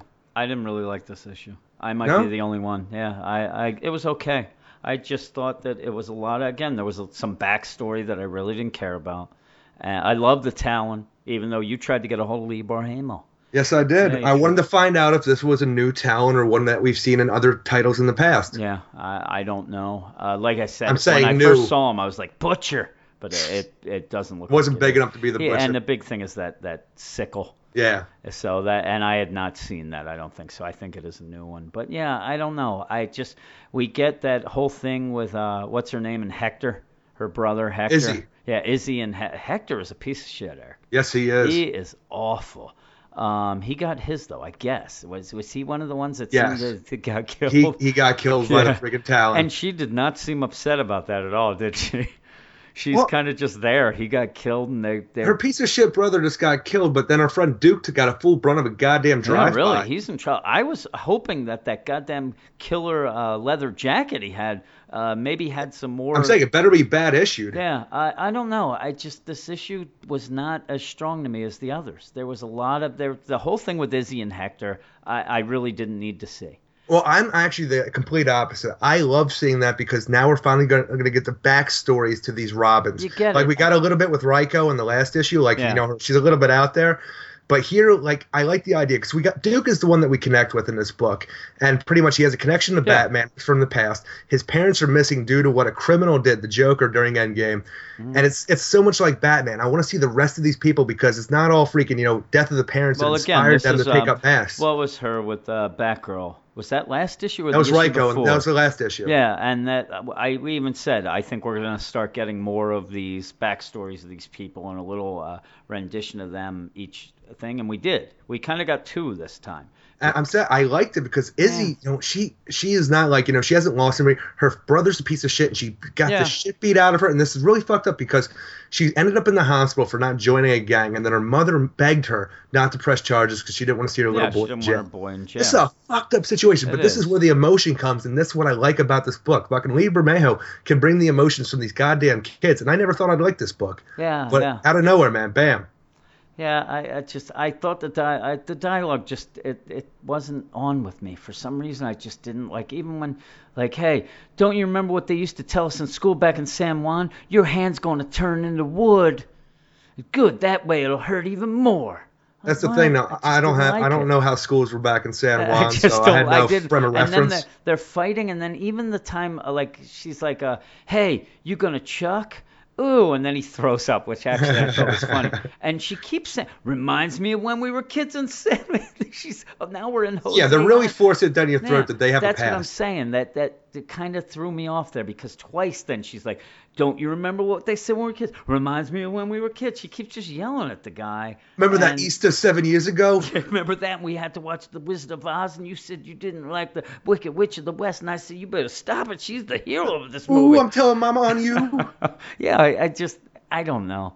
I didn't hate this issue, but again, that part I thought was a little forced. Right. To have her, like, oh, her brother wanted her to join the gang with him, beat the crap out of him. I don't know. I like it. It's different. The weird thing about it, though, he doesn't seem to really respect her at all. Why does he want her in that gang? I don't even know why. He seems to, like, hate her anyway. I wouldn't. I think he hates her because she disrespects Yeah, the gang and it's what he just considers weird. his real It's just family. odd. I know. And he has to be this big tough guy persona. Then did you like the part they're in that factory, the toy factory, where Batman and Joker had fought in the past? I did. I was actually, when they're liked that. talking, when Raiko was bringing this up about how her father told her stories about how this fucking lunatic built Yeah. toys that explode. I'm like, oh, they're going to talk about Toyman? And then I saw you see the little, like, shadow flashbacks, whatever, the freaking see-through things. Yep. I'm like, oh, it's just the Joker. Okay, that's cool, I guess. Yeah.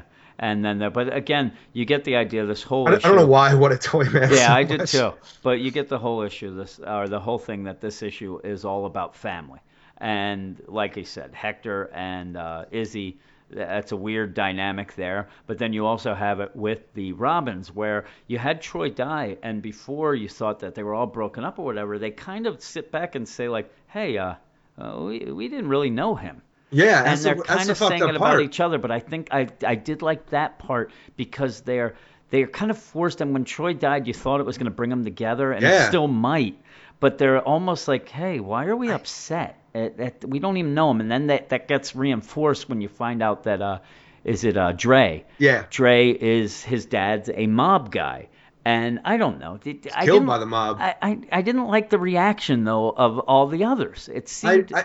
I don't know. I'm telling you, like I was telling you about, I want emotion in this book. I wanted that reaction to Troy's death, but as much as I wanted that, I like what we got here, because I never really crossed my mind. Yeah, these kids are working together. They don't really know each other. It looks like Dax and Dre might have some kind of kinship, it seems like or they like do, bond, or but- because they got together now, they kind of, you get a group Yeah. like that and you kind of hang out with one of the guys, you talk a lot. But like I never really thought that they didn't really know each other going into this book. Yeah. And the thing that they're really broken up about, yeah, Troy died. This actually puts their own mortality like in perspective. But it's like they feel used. They have Batman, who they thought they were working for, and now Robo-Bat's fucking is like, go home. I don't approve of what Yeah. you're doing. And then the freaking Nest, it goes silent on them for how long this has been since Troy died. Yeah. They just feel abandoned and used. And I'm like, you know what? This is better than just reaction to Troy No, died. it is. It's a pretty good. I mean, it's a natural thing. And again, if you were going to call out and say, well, why would these kids hang out? They do really show it. They don't really know each other, and they No. realize that. I think they were having a lot of fun, and it was like a lot of goofiness and stuff like that until Troy died, and then they're like, whoa, we don't even know what the crap's going on. Like you said, I have a problem with the Nest, and then that's when that semi pulls up. And the semi pulls up. Crazy man. looking semi. Has Just the a big semi with a big on it. R. Yeah. But I'm telling you, what I got most from this issue is that Alfred is a dick. Yeah. Because the semi comes up, the doors open, all the Robins get in. There's the fucking disguised Alfred talking to them like, I'm going to be here for you. Here's some toys. Don't don't go and do your own thing. We're still a fucking family here. We're going to do our shit. Yeah. But like he brings up that Troy's past about his family's connection to the mob. Yeah, and I'm Dre's. like, why? Oh, I'm sorry. Yeah, Yeah, Dre. Dre's. And I'm like, why would you bring that up? I know. I'm looking That's at a it right fucking now. dick move, He's Alfred. like, hey, I ain't dying for anybody's cause. They're like, oh, Mr. Cipriani, especially at the fate of your father suffered at the hands that he trusted. He was like the Maronis. I'm like, oh, God. But and yeah, it even must worse- be all part of a plan. But even worse than that, though, fucking Duke is the biggest dick. Here he is. He's a Tommy John come lately, and now he's going to keep bringing. Oh, you fucking mob kid! How can we trust a mob kid? I thought that was very forced. That whole thing, because I don't think that what they've been through together, even though they don't know each other, I think that these guys have at least proven to each other that. And really, he's probably working for both sides. What sides? What sides? I don't know the sides. You know what I mean? Though, but I can see where Duke is coming from a bit. Because, like I said, they don't know each other. They don't know each other, but that's part of the thing that I think brings them. You know what I mean? It's not like if this was we were in the Marines and all of a sudden I found out that I don't know. It just this is such a loose thing that they're doing, and they kind of have gone out on the limb already. I think that they would at least say, "Hey, your dad might be mom, and what's going on with that?" Yeah, I'm gonna get back at those guys that killed my dad. I never liked my dad. Well, you get at something, but instead it's just this, back and forth of like, hey man, and he keeps saying it, and it did. I was so angry at Duke this whole time because I'm telling you, he is in my mind our connection to this book. We're supposed to see the book through him. He's like almost the main character, but the best part is he's not. But he comes off in here like he just showed up and he's gonna be the alpha dog. He's gonna be the leader. Yeah. And Dre's pissed. Like, fuck you, dude. You just showed up. You're gonna fucking be this dick to me. You don't even know me. Yeah, really. I'm out. Dax, come with me. Like, Dax, like, yeah, man, I'm with you. Fuck him. Yeah, Duke's whole thing is his parents disappeared in Endgame. Yeah. And, anybody can twist shit around like, oh, yeah, you're just doing this to find your parents, and when you find them, you're going to bail. You go bail on us, dude. Yeah, they can say that, but then you go back to Izzy telling her brother beat the shit out of her, that's for sure. Yeah. But I'm saying, though, you can kind of see where he's coming, because the whole point of this is that the Robins are getting together, they're going to fight crime, and what's worse in Gotham than the fucking mob? And here we got a kid who has connections to it. Yeah, I know. It's a black and white scenario where, oh my God, mob equals bad. Dre, it's a whole connection down the line. You know what else might equal bad? The Latin Kings that it seems that Izzy's brother's in, and they feel sorry for her. Well, they don't they feel watch sorry her get that the shit beat out of them. But they don't feel sorry that the poor kid's dad died. You don't know what that's like, Eric. I do so much. But yeah, then all of a sudden, did the mob show up then and shoot at them? Did the mob shoot them? No, I'm sorry. Who shot them?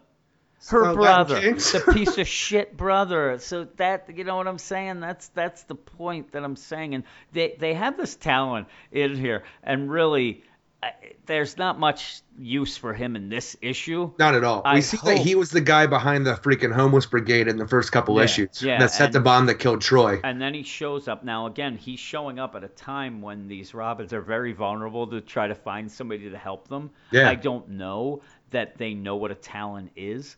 If he talks about the Court of the Owls, everybody knows that rhyme in Gotham and stuff like that. But yeah, I'm wondering how they're really going to react to him. But yeah, he shows up and pretty much it looks like if that's Izzy's brother, he's in a couple pieces. Oh yeah, he's dead. Yeah. But I'm saying that at this point, like, I don't think Duke, Izzy, or Ryko would go with the freaking Talon. No, but I don't either. I think Dre and Dax might. Might, but it's weird that they show up. You think that they'll be like, no, man, you get away, and then they go to Dre and Dax. I don't know. Maybe. Then you get the epilogue, which is like really confirms the whole thing that I think that Alfred's insane. But he's, did you like the epilogue deal? I didn't really care for it. I don't even talk about the epilogue in my reviews for the most part because it's something that we're not dealing with now. There's not a lot of information going on. I'll deal with it when we actually get back to it. You know why I think he's insane? Who does he look like there? He looks like Eggman from Sonic to me. I actually think he looks like Bruce. I think he's trying to look like Bruce. He's got that beard. It's a little shaggier than it was, but he's got that. I think he's like, okay, I'm going to be Bruce now. He's like playing a game. He's an old man. He's senile. He lost that hand. I don't know how it's going to work out, though, but I'm saying the way that we left Dre and Dax, it seems like we're going to talk about Dre's background next. Mm-hmm. I don't know how it's going to work into this whole Talon thing. If we're just going to go back and forth the characters, I guess that does make sense, but I just like seeing these different backgrounds. Like, Dax Chill. Somehow he's related to Joe Chill. I want to know how. Yeah. I was going to say Son, but after reading Darkseid War, Batman this week, I'm saying that he's been in jail for 20-plus years, so he's not having any kids. Conjugal visits here. I don't know if they have them, but I don't know either. I want to find out what's going on with Dax. And I love the Talon in this book because what better, we have Robins, and now we have fucking Owls. It's a fucking bird-on-bird wars here. Yeah. Yeah, I love the Talons. There's no way, though, that the Robins could ever take on a Talon. Yeah. Oh, no. I'm like, start them off slow. Put them up against Penguin. There's a bird they can take down. I think that they're either going to be, like, they're jaded with the whole thing already. I think that maybe they're ill-advised and join up with this talent. And you know what? Who's to say this talent isn't going to be on the up and up and try just, obviously he murders folks. Well, obviously he goes a little above and beyond the normal deal in Gotham by killing people. He got homeless to blow up buildings. Yeah. There's no up and up going on. He's up and up. Yeah, I don't know if it's going to be one of those that they do join him thinking that he's what they need. And honestly, then, right now it feels like Teen really Titans and the Elite. Yeah. But I love Jorge Corona's art, and I'm happy hell he's back on this issue. Yeah. We Are Robin remains one of my favorite new books since June. I gave this one an 8 out of 10. Yeah, I would have probably given it a 7. I put in my thing. I did like it. I just said it just seems some of that backstory of this. I really like last issue. With that, this one seemed a little forced and nonsense, like I said, with Duke yelling, you're in the mob. Yeah, he was a dickbag in this. Yeah, he is a dick. We'll go on with another dick, Grayson. Grayson number 13. Segues. Yes, written by Tim Seeley. Art by Michael Yannon, Hugo Petrus, Jeremy Cox, and Carlos M. Manguel. Grayson's my favorite book, and issue number 12 was one of my favorite single issues in a very long time. However, since then, we've gotten both an annual and this issue scripted by Tim Seeley instead of Tom King, and there is a difference. Yes, there is. This book had the right pieces and instructions, Eric, when Seeley put them together, something went wrong. It's like when you build something from IKEA and end up with 2 boards and a screw and a nail left afterwards, Eric. That stinks. You didn't follow that instructions. That stinks, doesn't it? Well, you had the instructions. You had all the pieces. Just shit didn't go together right. Well, Michael Yannon's art is great. This book actually felt overlong and even a bit boring.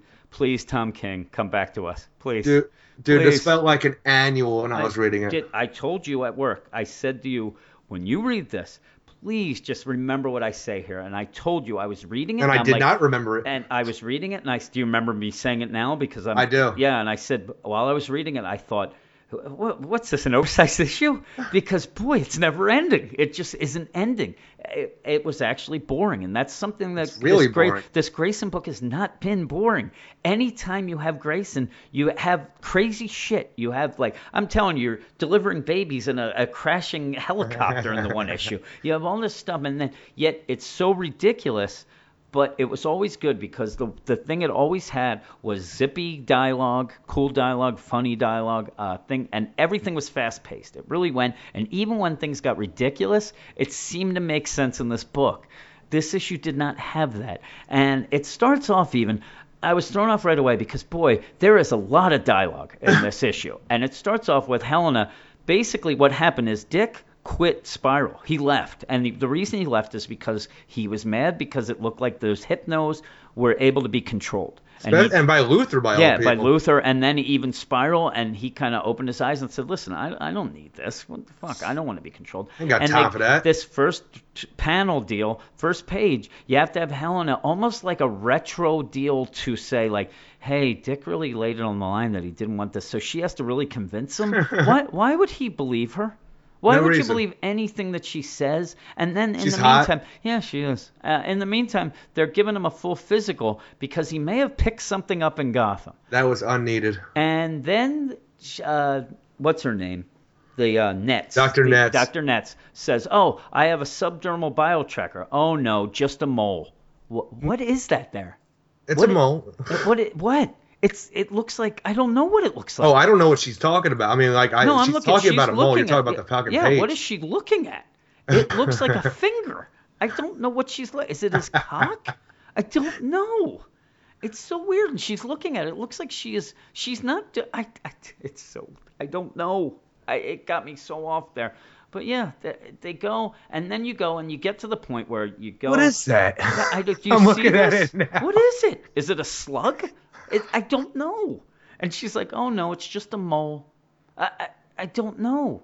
It's so weird. I think it might be his penis. I didn't even think about it. I didn't even look at that little bit on the corner of the panel. It bothered me the whole time I was reading it. It bothered me so much. It now bothers me. God damn it. But no, this whole issue, I'm telling you, I think they had to hurry up something, and they had to compress 3 story arcs into this one it's issue. so weird because then you go and you have this Tiger Shark. Yeah, Tiger Shark. Why I not? love Tiger Shark. Do you? He's so funny. He was hilarious in Eternal. And I think by the time you started see, I reading missed Eternal, that. he Yeah. was done. But he would always show up, and it's always what he's wearing. He's always this guy. He's like this collector of things. So that continues here. And I said when I'm reading it, the dialogue that his guys are yelling sounds like Mr. Burns in The Simpsons with that "See My Vest." Yeah. Because he's just yelling out, "He's got a jacket made of Maltese tigers." That's what I thought of He's when I yelling read out, this. why are they yelling this? But again, I'm like, okay, Tiger Shark always equals fun. Here we go. It's not fun. No. It's not fun at all. He figures out that you have this thing where he's like, hey,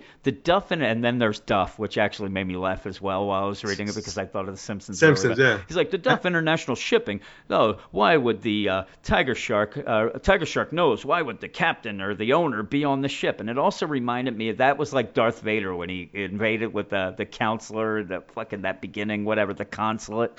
I'm telling you, the issue had me all over the place. Yeah, I'm telling you, it goes on and on with Oh just my God, dialogue. but again, we have to there's- talk about Scotch and then, fucking all this other well, shit. here's the other thing that I had to look up. So he's like, hey, Aldo, the owner of Duff International, the skin of Robert the Bruce's beast, the one you so dutifully and personally returning to the Odway tribe. Oh, God damn it. Do you know who Robert the Bruce is? No. Robert the Bruce is a king of the Scots. Isn't Robert Bruce a friggin' a toy collector? Robert the Bruce is the king. He was king of the Scots in 1329. The only thing I can think of. And later, Dick says that they had a rug. He's like, oh, it doesn't matter if it's just a rug. I'm already out of this. Yeah, I'm telling you. And I'm like, what is this? Robert the Bruce's beast. Does that mean that, like, his horse, they skinned his horse and made a rug that's now fucking 600 years old? This whole section to me sounds like friggin' who did this? Tim Seeley? Yeah. Sounds like he was playing Trivial Pursuit and ooh, this is interesting. Yeah. Oh, I like a white rhino cane. What the fuck? Then you have Dick and Tiger, Agent 1 fight. They end up, and it's funny because that did make me laugh because the one guy's like, hey, these guys don't have any faces. What, didn't anybody else notice this? They look like they're working. Like, hey, these guys don't have faces. Shh, they're really good workers. Yeah. And that good work's hard to When find. they were planted there to fucking wait for Tiger Shark. Yeah, so... But I'm just saying, hey, boss, these guys are like the biggest idiots in the world to me, too. They all have, hey there, boss, these guys over here, they ain't got no faces. You sound like Forrest Gump again. Yeah, they don't got... Yeah, so... I don't think you've watched that movie in a long time. They start fighting, and again, it's like this supposed to be this funny dialogue because he's got to tell you, Tig, I'm not real keen on using the hypnos. They're just talking to each other. Oh, no, Hey, dude, that totally threw me off because we have Tiger Shark here, and Yeah, he's talking to Agent and 1. I'm like, Tiger. whoa. Yeah, it is. It's weird. And then you have out of nowhere fucking Tiger Shark. Damn it, bastards, move like Batman. What? So stupid. And then the freaking other, the dialogue, hey, that's kind of like what was it? He's pissed off because he's being compared to a dead guy. Yeah, he's like, hey, Show a thanks little lot. Yeah. respect, So huh? then he's like, then Tiger, the Agent God 1 damn goes, this if you're dialogue. done performing, circus boy, perhaps you can do your job. And then he's like, hey, I don't like being called a dumbass all the time. Did you like where... It goes on. I know. on. And then Dick lets out, like, what appears to be Brother Eye, like one of the first, you know what I mean? Because it's even the Brother Eye way he talks with the font there. Oh, right. Yeah, with those, it's Deep Eyes, which I thought, okay, they have some tech. That's cool. Yeah. But then you have Tiger Shark out of nowhere. Now, Tiger Shark, to me, he's a classy fellow with that Maltese tiger jacket, and he yells, Mako 1, come in. I repeat, blow this turd out of the water. Classy guy. Yeah, he's classy. And then I'm Dick- just actually pissed off because Dick Grayson killed a great white shark in this. Yeah, he did. And he also hit Tiger Shark right in the back of the head. He kicks him in the back of the head. Then they go back, and then you continue this goddamn. Do you know Dick was in the circus? Oh my Are you God. aware of this? Because then it really goes. And Dick says I used to own a circus. And fuck this noise. In every other issue, we're like showing, he likes to operate without a net, and all this other shit's talking about. Like my babysitters used to be knife throwers. Yep. We have this all the time now.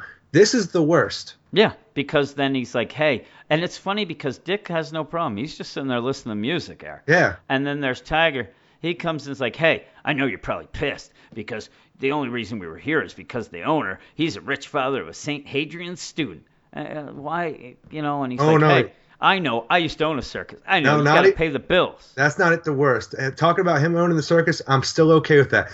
When he excuses himself from drinking with Agent 1 and freaking Duff so he can listen to circus music. Yeah, then he wants to listen to circus music. In the meantime, I think Duff is trying to pimp his daughter out to freaking totally Agent 1. He's like, hey, you ever see my daughter, Lottie? Yeah, I know her. She's quite a lady. Yeah, I'm telling you, though. She's good in the sack. I want you to think, though, if you're talking, I'm just going to go off here and listen to some circus music. Yeah, circus what do you music. listen to? I put, Dick wants to listen to circus music. Now I realize he's fucking insane. Nobody circus music. That. Then I put the Duff is pimping his daughter. Oh, yes. And then it gets... Is that Insane Clown Posse he's listening to? Yeah. Oh, then I'm out. I am out. Fucking circus music. Then do you think that's a phone? And I'm saying I don't think it is. I think he's listening to, say, an iPod because I do not think that Spiral would allow them to have phones like that. They wouldn't want... it doesn't matter. He's connected with his Hypnos anyway to Tim. Well, that's what No, he's talking through this thing, I think. I think he's talking through his device. Actually, you know what? He did hack the Hypnos. You're right. Yeah. So I actually was thrown off by that. But again, so he's got his Hypnos. He should not have any reason he's talking to somebody, but yet he has to make up a fucking spy name for Tim. If Agent 1 comes back and just hears Dick like, yeah, do you have any word on Agent 0, Alvin Draper? There's trouble. It's so... Even Tim kind of calls him on it. But even then, the dialogue becomes so bad, and I want to kill somebody. Because Tim starts saying, hey, they're still dealing with Agent 0. They want to find who that is. They want to find out who it is. They go, oh, it's Luca Netz. There's no record of her, nothing, whatever.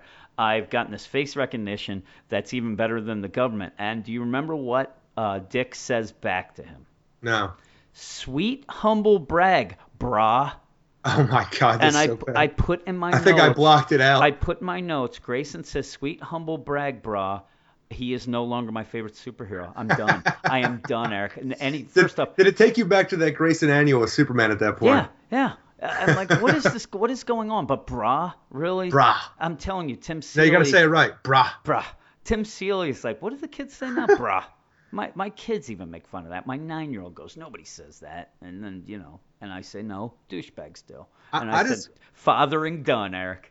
I'm saying though, what does Tim use? He's got this facial. Is it swirly face recognition software? No, because she's got the Hypnos on in every single one. But remember, with that, it's So then you got that, and then he says too, a facial recognition software to go through every photo it can find on both sides of the internet. Yeah, the dark side. Both sides of the internet. You got the regular internet and you got the undernet. What? And then, like you said, then the whole thing, and again, this threw me off a bit, because then Tim's there. Hey, we went through all these pictures, and she's in every time there was Batman. This is almost the same look as when they found the Joker throughout history, and almost exact. And I'm like, I don't want to deal with that again. Yeah, I'm like, okay, we saw this in Endgame with Joker. I know it's a little different. It's just too close to being that with me. And they're talking... And I want to ask you then, too, they're talking about, people have scoured the net and they've been erasing these things. He says then, Miss Howard. Who is Miss Howard? I have no idea. Do you remember this part? Oh, I remember. I had no idea what I was reading. I'm like, you know what? I'm going to ask Jim about this. Yeah, and then I forgot, and now you're bringing up, and I have no idea. Yeah, I don't know. I don't know what's going on. He says out of nowhere. Agent 0? Out of nowhere, he says no, because they keep, saying Luca Netz, and then he's like, seems Miss Howard was also trying to scour them off the net, deleting them anytime they popped up to protect her identity. I guess they're saying that is Agent 0. Where do they get this Miss Howard? It almost seems. I feel like we're missing something. That's what I'm saying. It almost seems like there was something else that got out and didn't make it. Is it Poppy Howard? Poppy, maybe. I don't think so, because then they're going to go off to a place outside of Berlin. The way they talk is just nonsense, and then it's even more nonsense. Goes on and oh my God, this is where again they're like, this facial recognition, and I'm like, it must be over. Nope, we're going to keep on going. Dude, as much as we were fucking bitching about this is my favorite part of the book. What, the part with Where Helena? Tim, then? it's yeah, Tim and okay. Dick talking about how Yeah. he's tracked this woman throughout all these pictures whenever Batman's around. Yeah, that was and got a picture. Like I That's said, this is my favorite the part. only The thing rest. that threw me off. It threw me off because of that whole thing with Joker, brah. And then you get Helena, which again, you completely slam on the brakes for her to go talk to who appears to be Grifter still. That's what I saw. Yeah, it's this and I'm telling you, did somebody say it's a shadowy organization? And then Michael Yannon's like, okay, I get you, and everybody's in shadows because it's getting annoying to me. And you've only seen him once or twice, but she basically says, listen, you're with me or you're against me. Fuck you, and leaves. And then says, hey, I just told the deadliest clandestine organization to go fuck themselves. You listen to me. And then out of nowhere, you go to the God Garden, and you get this whole thing. I'm telling you, this crazy convoluted thing where Dick has to get to Berlin.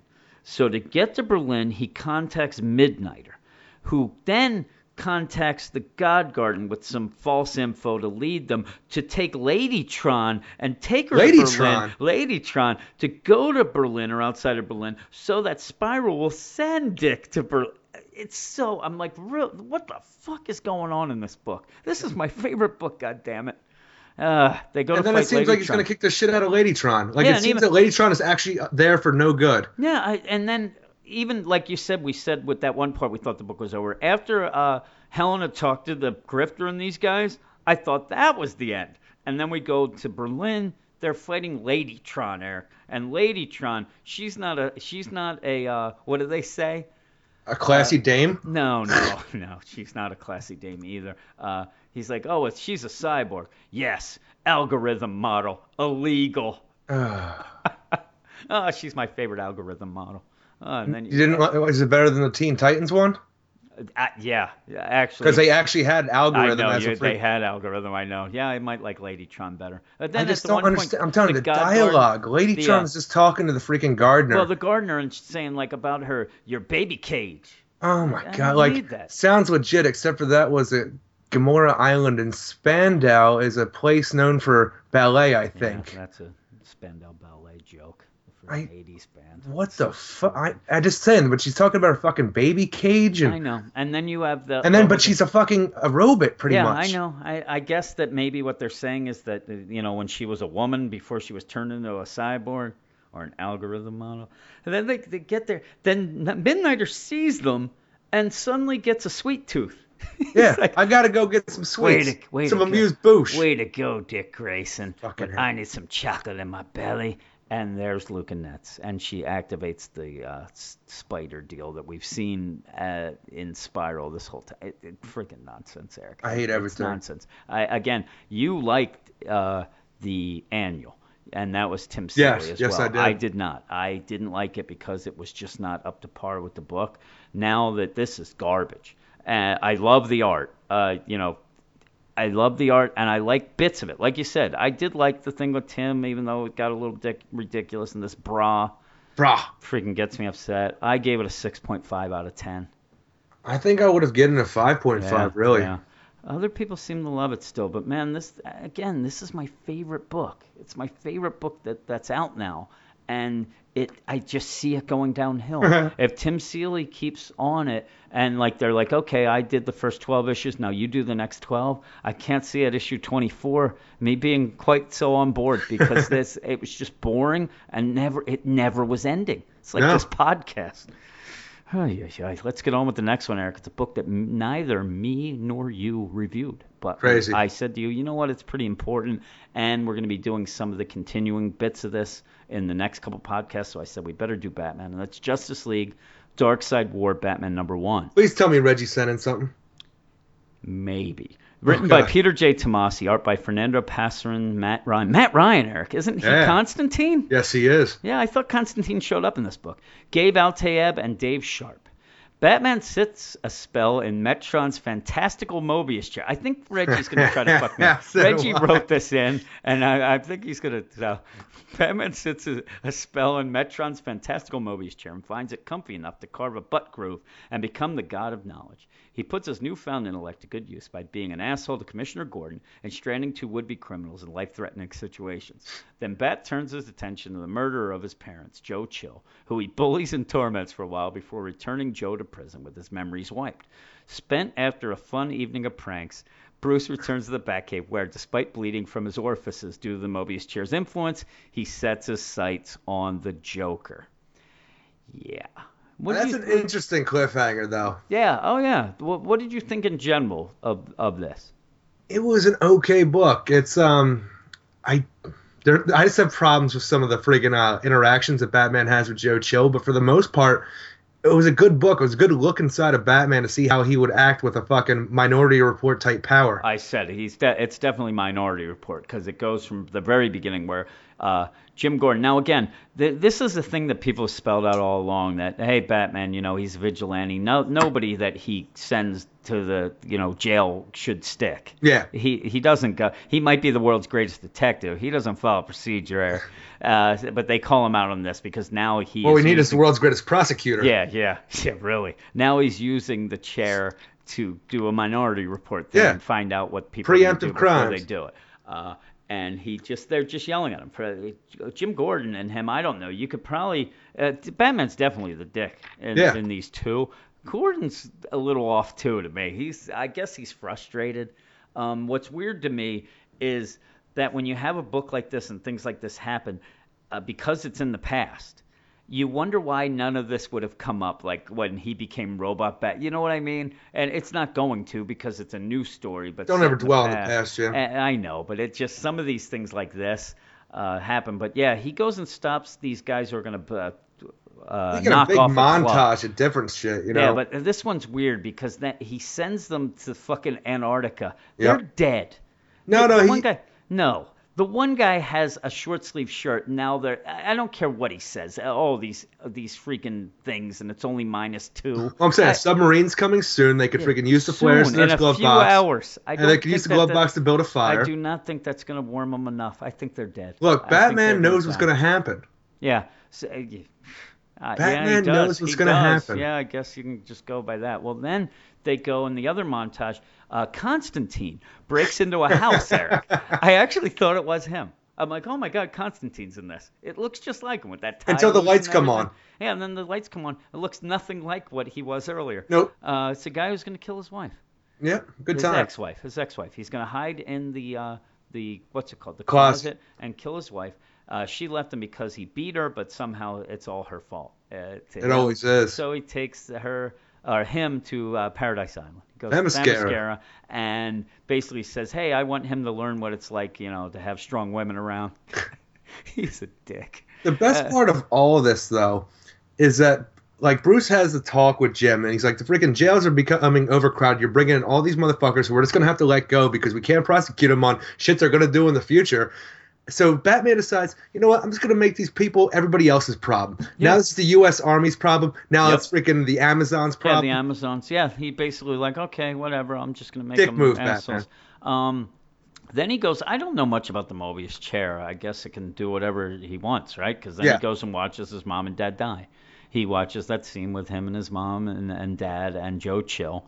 We get it, Batman. Your parents are dead. Why do you keep telling us? I know. It's okay. It is good. If he has the power, why not? Yeah, and he tries to stop the bullets or the bullet. This would be a different one. Like if I was him, maybe I'd be like, you know what? I know how my parents died. I want to see what happened to Barry Allen's because he's my buddy, and I want to see what really happened. He's the most selfish fucking one. I'm telling you. He gets a chair of ultimate power where he can do pretty much anything. Yeah. I'm gonna protect Gotham. What about the world, fucko? Yeah, the world, and he's not, and the weird protection, but yeah, he goes and there's Joe Chill. Take me to him. They go, booms into his cell, and there's a cloaking device to make sure that nobody knows he's there. Oh yeah, he's got it all covered, and he just starts yelling at Joe, and Joe Chill is just like, oh my God, oh get away from me, oh guards, oh my God, guards, go kill me. And then he gets them and they go into the alley where his parents were killed by Joe Chill, and all of a sudden Joe Chill starts talking shit. He changes his tune immediately. Yeah, immediately. He grows some brass balls. He's even pretending he's like a little kid with the gun. Bang, bang, with his fingers. He's I like, would have yeah. shot that little Yeah, and he's fucking like, kid in the how face. How many people did you kill? I killed 40. Why would you I'm say only that, worried Joe about Chill? this. And again, it's like all this. And like, why wouldn't you know this Batman? I Ask know. the chair. It's so weird. I know. The chair would tell. I guess he just wanted to hear it. And then he shows him that he's Bruce Wayne. Like, basically, you made Batman. And that was a holy Motherfucker. shit moment for me when I was reading this book. The only other thing, though, do you think that if Bruce went and he's like, I'm going to whisper to everybody in jail that you created Batman, do you think that they would even care? Yes. I don't Batman think they put would. them away. I don't think that they'd even believe him. Well, how are they going to? What the If hell? Batman came to them and all said, that, and so they think that Batman could just materialize out of nowhere and say that in a jail. which he can. Yeah, but he can. But people in jail, they wouldn't believe it's him. They'd think they're fucking insane. They'd be like, I'm not telling anybody. Jesus Christ, I'm going insane. I thought that was weird. I really. I don't think they really need much of a reason to kill Joe Chill. Well, I think that they probably would just kill him anyway, normally. But yeah, I thought he was going to say something like, "I'm going to tell him that you like little boys and you hurt, little kids." Shit got darker than normal. No, I'm like, all of a sudden, somebody dressed as Batman, who you've heard is dead anyway. I guess in this, he's not dead yet. But still, he just shows up on a chair Hell out yeah, of man. nowhere in a cell and says to you, fat guy. "Hey, Joe Chill, he made me. Yeah. See ya. I'm out of here." I thought that was stupid. And then he takes his mask off, shows everybody he's Bruce Wayne. like, they "I'm kill Bruce Joe Wayne." Chill, and he goes back. You're going to forget everything I told you. Everything. And Just shut your mouth. you shut your mouth now. Then he goes to see Alfred in the Batcave then, and that's where we both laughed at this, where he's bleeding. and when you saw that, did you think like, Joe Chill punch him or something? What happened? But it's that he's using the chair. He's misusing. Honestly, the chair. with the first scene where you see him leaking out the mouth of blood there, Yeah. I thought he bit his fucking lip and Yeah, how it hard he does was look like concentrating it. He is, yeah. to control the chair. But he said the chair is doing that because, it's true that he is misusing the Yes, he chair. is. And even just the case, like you said, he has the ultimate power, and he's just going to hover around Gotham. I'm saying all it is meant is to collect knowledge, not to interfere. Yeah, so he's doing that. And again, though, then they show Alfred's worried about him, like, hey, you're getting a little addicted to this. What's going on? I can He's like, stop whenever I want, Alfred. I don't need you. I can stop whenever I want. Just don't want to stop now. All But right, Master Bruce, get out of the chair. it's funny too. He's like, I don't it wanna. looks like he's gonna get up at that Yeah. point. And then when all of a sudden, the next panel, he's at the Bat computer, and I thought he had gotten out, but then I'm like, nope, he's in that chair. That chair went over. It's like a Jazzy now. It's taking him around. They're showing him at Walmart. He's just A freaking rascal. going through. I don't need this chair, but boy, I hate walking around. That's the thing, Just is he zipping talks through about- Walmart. He talks about how the chair gives him like nutrients and shit, like it feeds him and gives him drink and whatever. Yeah. And it starts overfeeding him, so he's a big fat Batman on this chair going through He's just Walmart. like, turn the channel. Channel 32. Mobius chair, put on the weather channel. Hey, what's the weather going to be Well, I like? need a Bat Parker tonight. Oh my goodness gracious, get my moo-moo. Ay. But then he's like, now I got to do what I have to do. And they show that he's looking at, and it's cool. It's a lot of iterations of the Joker. Throughout, I'm telling you, you got Joker fish, and I'm telling you, you got even looks like the Jack Nicholson Joker at the top left hand on the page. You got the Killing Joke Joker, yep. two of the Killing Joke Jokers, Death of the Family. It's like, Oh no, why that's do- why do Endgame they- right there. Why do they all look different? Yeah, that's Endgame. you Yeah, have it's all the Death of- different iterations. You have the Death of the Family, though, at the point with his face, where he's holding No, that's it the back. Endgame cover. No, I thought that was the Death of the Family cover that I saw. No, because he has the face in his hand. He actually has his face. Okay. Yeah, all these, they have, like you said, the Killing Joke. They have all that. They have Reggie's favorite, the fish. Joker fish, yeah. He's big with the Joker fish. Yeah. Oh, there it is. Endgame, he's there. It's like in the middle. It's when he's dancing with the cow. Yeah, that's the Batgirl tie-in. Yeah. But I think they used that as one of the deals for that. But yeah, it's crazy. I don't know. He's looking at all these iterations of the. I like the it. Joker. It almost to me seems like the chair is also looking at the multiverse as well. So, and what does it say next? It continues in Justice League 46, which I'm thinking it kind of does. I think all of these will continue in Justice That's what I'm League thinking as 46, well. just because they're all in Justice League 46. But we'll see. What do you think of it? I really liked it. Yeah. I had I'm telling you, I had issues with Joe Chill's automatic attitude change. Where Yeah. like, you know what? I'm so scared of Batman. Please don't hurt me. You know what? Now that you asked me and we're not in a jail cell or back in the alley where I killed a little kid's parents, I'm going to tell you all about my exploits. I would have killed this fucking kid. I killed 40 people. Yeah. What are you going to do about it, fucko? Whoa. Funko. Joe Chill, what the hell happened? Like, Joe Chill, what the hell? He's still Batman. He's in a goddamn chair that can do whatever he wants. He just teleported you, at least. If not teleported you to that alley, made your fucking cell look like it. Exactly. That's some power. I would be more afraid than I was originally at that point. Yeah, he could just scramble his brain. I really like the art. The only thing that I thought was after this thing, he's got, like we even said, he has the Mobius chair, and it's such a small story to have with this, and I think that's why they had to throw that bleeding part in, only because you're like, Jesus Christ, Batman, this is what you're gonna do. But yeah, it's a tie-in thing that they can't do much because you can't change up the story in this little thing. But I don't know. The end of the Dark Side War to me just seems like everybody's going to be okay, and it's going to be need the combined strength of the Justice League to get Batman off this goddamn chair. Yeah, I think they're going to have that. The only other thing I put that Batman is so selfish of the things he wants to do. But what would you have given it then? I'm saying a 7.8. No, I probably would have given it a 7.5. Again, only because it was this small, selfish little story. But yeah. I liked it. And I like the art a lot. I did too. And I'm looking forward to what's next. Flash and Superman, I think, are next. I believe so. Yeah, so I see how it's going. I think Reggie is going to do all these. If not, you would be doing the Superman. Probably. Next week, we'll discuss honestly, that. I was not looking forward to any of these one-shots. Yeah. But because of this, I'm still not really looking forward to it because it's going to be more work. But I'm really looking forward to the Justice League 46 because of this, though. Yeah, well, we'll see how it goes. But we're going to move on with Batgirl 45, Eric. All right. Batgirl number 45, written by Team Batgirl. Written by Cameron Stewart and Brendan Fletcher. Art by Babs Tarr, Serge Lapointe, and Steve Wands. I had a lot of Steve Wands this week. The big event's finally here. And instead of getting to see most of that, we get a visit from Dick Grayson, some innuendo from Luke Fox, and Babs the Wedding Whisperer. This issue was a bunch of this is a weird sentence I wrote. This issue was a bunch of too little of not much. Thank you. What do you think of that? And while it didn't anger me as much as Reggie hoped, he kept messaging me, "You're gonna hate it." It didn't anger me as much as Reggie would hope it would. I didn't like it either. After reading it, I felt like I was on Zoloft, Eric. No feelings whatsoever. I am dead inside. Thank you, Team Batgirl. Maybe Team Batgirl can take some direction from Cullen Bunn and get the hell off this book sometime soon, which I know is not going to happen because start doing your job like I did. I saw some interview recently. They were talking about a new direction starting in issue 50. Like, God damn it. Why can't issue 50 be a freaking clean sweep for everyone? Seriously. Yeah, the wedding's here, Eric. The wedding is here. Not much wedding in this, though. I'm saying not much planning up to the wedding. All of a sudden we had I'm married. Next issue, hey, you're doing some planning. Cool. All right, the wedding's here. Okay, and you know what's weird about this? Not weird, but what angers me is you have something that started in Gail Simone's run, and people really wanted this wedding. They really wanted it. Well, this character Jo, as far as I'm concerned, came out of nowhere. I do not remember her until what was it, 3 issues ago? Yeah. Where they just mentioned her name. We got to see her last issue. Alicia, and in the meantime, she'd been gone a while. Alicia, she'd been gone a while. So you got that idea, then she started dating. She's going to get married. It's a big thing.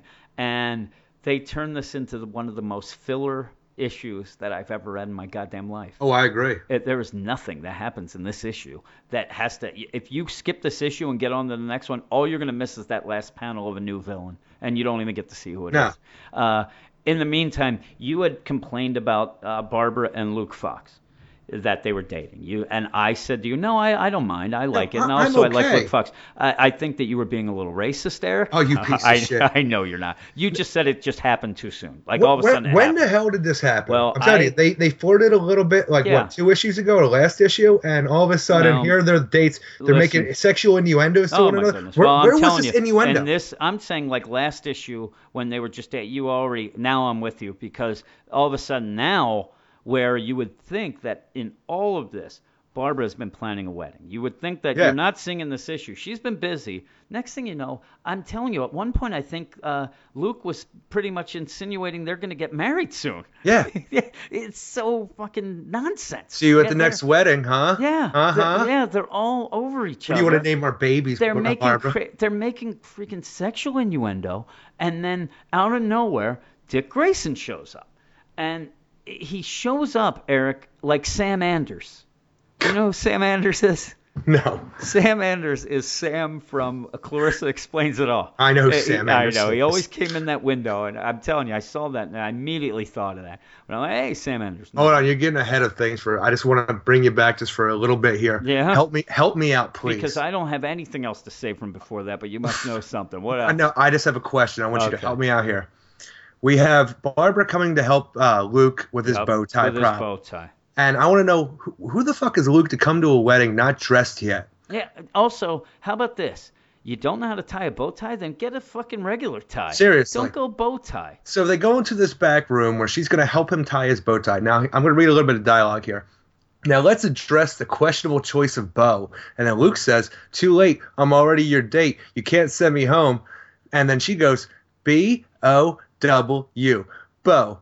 And then he goes and says, you didn't know the double entendre was my natural superpower. Yeah, it didn't make sense. Is he talking about, like, a bow as in, like, he's her bow? Yeah, but if it was, I think that's what he not a meant. double entendre, really, to and me. it's not, and it's too far away from what it's going unless the panels go. It doesn't make sense. Not at That'd all. be like me saying, like, and then 5 minutes later going, hey, you didn't. Also, the other big joke. And a double entendre to me is always sexual. The best is I saw a thing where Brendan Fletcher was talking about this issue and said, hey, most of the dialogue was from Cameron Stewart because he really writes some fun, witty comments or dialogue. Yeah, and he I was think passing the buck. Yeah, I think it was passing the buck because at that one point, Luke's like, hey, bow tie meltdown in the spare room changing into a T-shirt. And then Barbara shows up.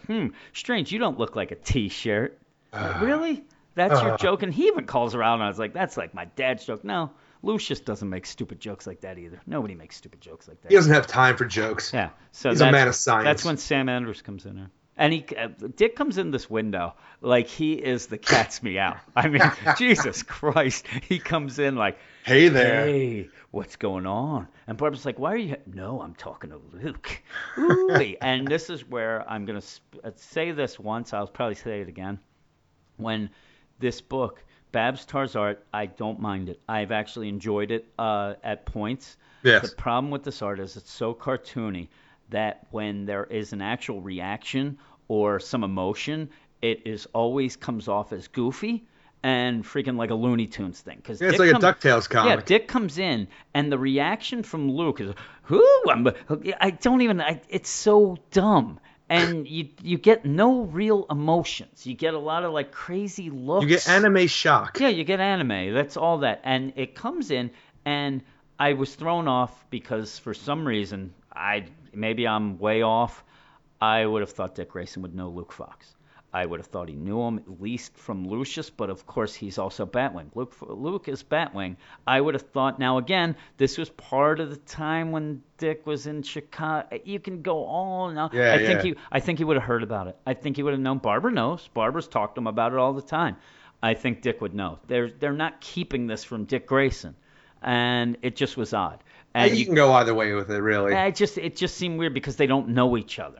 You know what's weirder than that? My dad knew you. He was talking about, yeah, your dad Lucius, yeah, he's a good guy. Yeah, he's not going to take your phony death, real guy. And I'm sorry to upset your father. Luke is so pissed at this point, and he's like, you're going to leave him? Huh? And he's just sitting there with his arms crossed. He is pissed at this point. Well, you know what this is going to be? What? This is where that guy comes over to his house and bangs the girl in the parking lot that he brought home. And they got herpes? Dick's about to get herpes. And he even goes to the point where he unties the bow tie. That's like that's the worst final part. Straw. What is that about? Like, he's just got in a huff, fuck it, and then, why'd I do that? Yeah, and he does that. Well, then Barbara and Dick go on the rooftop, and I actually like how the scene kind of started and ended, because I like that Barbara is yelling, this is a special day. Why the hell did you show up? This is bullshit.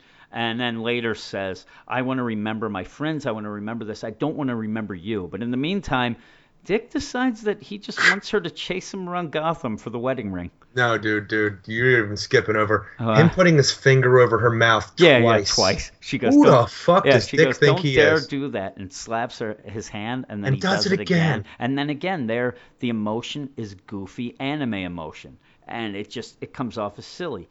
And then all of a sudden, she dresses up as Batgirl, and they go running around Gotham. And this whole thing also was like, hey, if people didn't read Grayson, number 12, we have to we're going to throw this in because now they'll know that. We've seen it over and over stupid. now. And again, this is what we got in Batman Eternal of, hey, remember what I said. What did you say here? They go around. Finally, they get there, and then out of nowhere, it's like such an about face. They run. I think Dick got tired. They talk a little about when they met. They're about to kiss, and then she's like, listen, I have a different life. I moved on. He goes, wow, you're right. Okay, here you go. I hope everything goes well. She goes back to the wedding. Next thing you know, they're going to do the wedding. Black Canary's going to be there. Nonsense, Eric. Yeah. Nonsense. Then you get a couple panels of the goddamn wedding. Yeah, and then all of a sudden, Luke Fox, out of all this, all of a sudden he's fine with everything. It ends with him going, hey, I know how it is. It's cool. You guys got a history. No. And who tied that bow tie again? Who tied that? Did he listen to that B-O-W?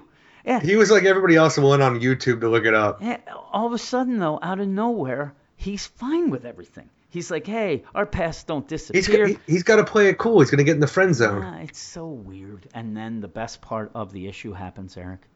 Dick is a creeper. He is watching from a rooftop. I'm just going to watch Luke dance with my old girl. Staring. He's like, I'm going to get him.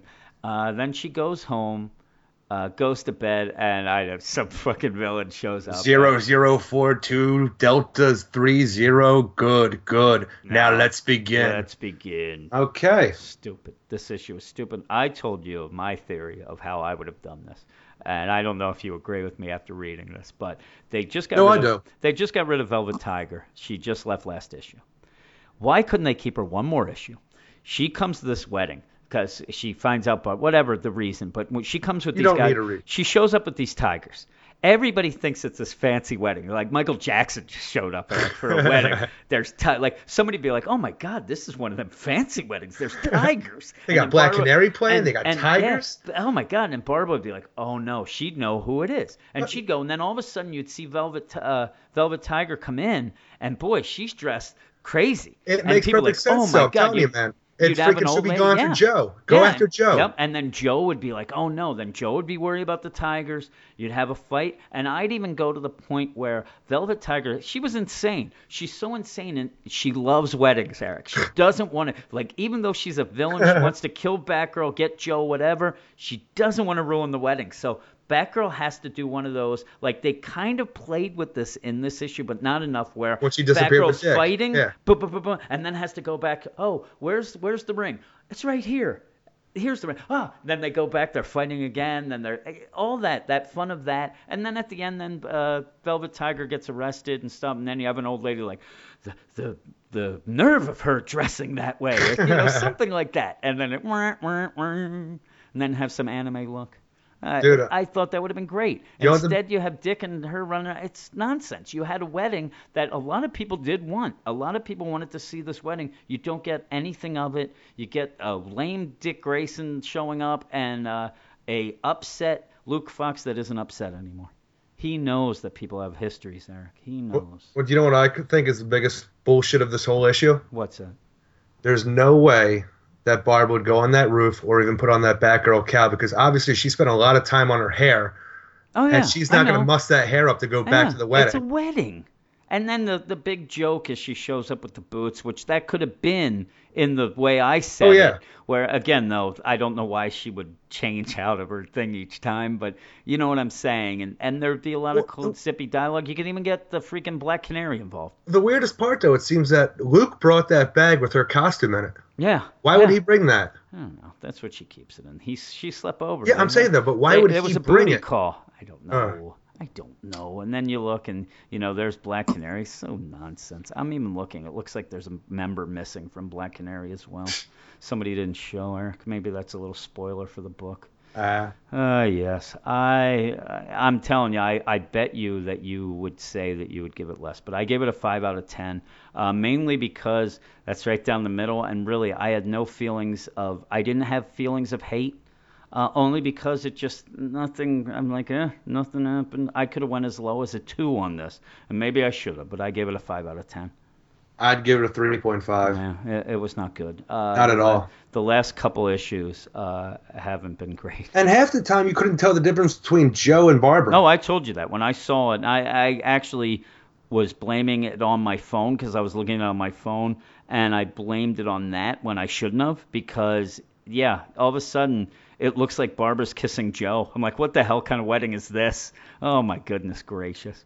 But we're going to move on to Ryan Brightest Daycare Clark's Other Side segment, Eric. All right. And you know, it is Halloween. It's not anymore. It's past midnight. It's past Goodbye, the witching hour. Halloween. Goodbye, Halloween. Once again, you know, my kids, I went and got them their costumes on Thursday, right? Right. Yeah, Thursday night. And my son Rafe lost his costume at school. And don't ask me how a person loses a costume. Did you hit him? No, I went and got him another one. That's what I do. Father of the Year, Eric. Father of the Year. But yeah, Ryan's going to be talking about Black Magic #1. There's two things I love about this book, Black Magic. One is it's spelt with a K at the end of that. Of course it is. I always love that. It's also written by Greg Rucka. Now, is it a K at the end or a CK? Or CK. Okay. So it's M-A-G-I-C-K. Should be M-A-J-I-C-K. Oh, and then you're talking to maybe even have an ampersand on the bottom. Then you're next you're the lead singer of Motley Crue. It's written by Greg Rucka. An umlaut? Yes, the umlaut. The artist, Nicholas Scott. That's what I was getting nice. to, because you're a big fan. You I am a gave her big your fan. Artist of the Year in last year's awards, I believe. Was it last year or 2013? I don't know. It's one of those. One year you gave her Artist of the Year, Eric. You said you put her on your shoulders and ran around the cardboard box factory. Well, she got applause from everyone. Good times. But we're going to take it over to Ryan, and he's going to talk about Black Magic #1.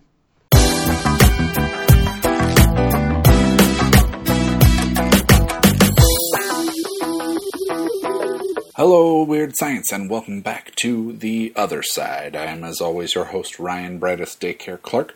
This week I am bringing you Black Magic #1 from Greg Rucka, Nicholas Scott, Jody Wynn, and Chiari Arena through Image Comics.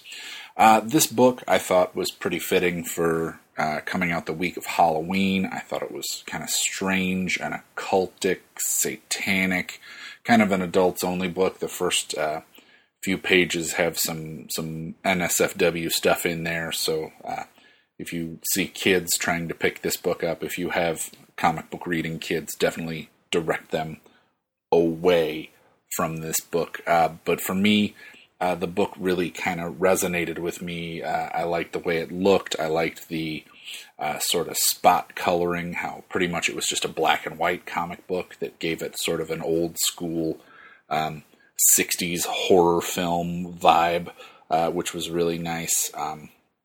Greg Rucka, being a very experienced comic book writer, doesn't seem to let this book suffer under any sort of a heavy info dump here in the first issue, which is really appreciated, being able to just read a story and enjoy it and not have 5 to 7 pages of text-heavy backstory just to get to the actual tale that's being told.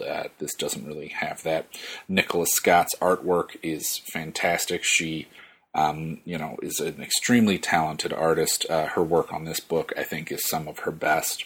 Again, she's working in a more limited medium. There's not a lot of color involved, so everything that has to be expressed, everything that you want to get across has to be done in a very muted color scheme. So a lot of it's done in the pencils and inks to evoke the feeling of this book. Again, like I said, this book definitely isn't for kids, but is definitely something I think is worth checking out.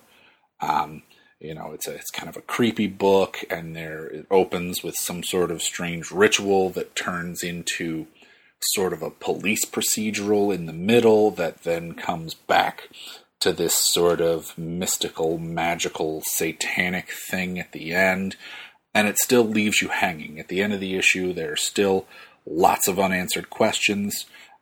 So it's definitely worth checking out. You're going to enjoy reading it. The pacing is great. And by the time you get through, if you're anything like me, you're going to want to go back and read it again, and then already have the second issue out, because you're just ready for more. I finished reading it and was already ready for there to be more of this book after one issue. So I think that's a pretty good sign of things to come for this book. Saturday was Halloween Comic Fest this week, and I actually was able to pick up the first issue of Doctor Strange's The Oath, which is something I'm interested in reading. Anybody who jumped over onto my podcast for my interview with Reggie knows that he had mentioned reading that book to me then, so I had been wanting to check it out, so I have the first issue of that to read. Nothing else really new added on to my weekly readings as of late, so if you have any suggestions for stuff to read or anything you'd like to see in an upcoming episode, an installment of The Other Side, please feel free to let me know either via Twitter at BDC Comics or via email directly at brightestdaycare@gmail.com. As always, you can read my written reviews at brightestdaycare.com, and I have a podcast that's available on iTunes and Overcast. If you just search 2 words for Brightest Daycare, it's the first thing that comes up. And until next week, I hope everybody out there is having a spooky and candy-filled All Hallows Eve. And until next week, I will see you on the other side.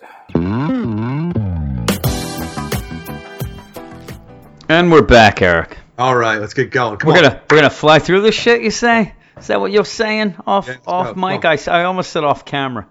Yeah, I got to apologize the to camera people. on you? This last week was very goofy, and we were laughing it up. Boy, I had a long day.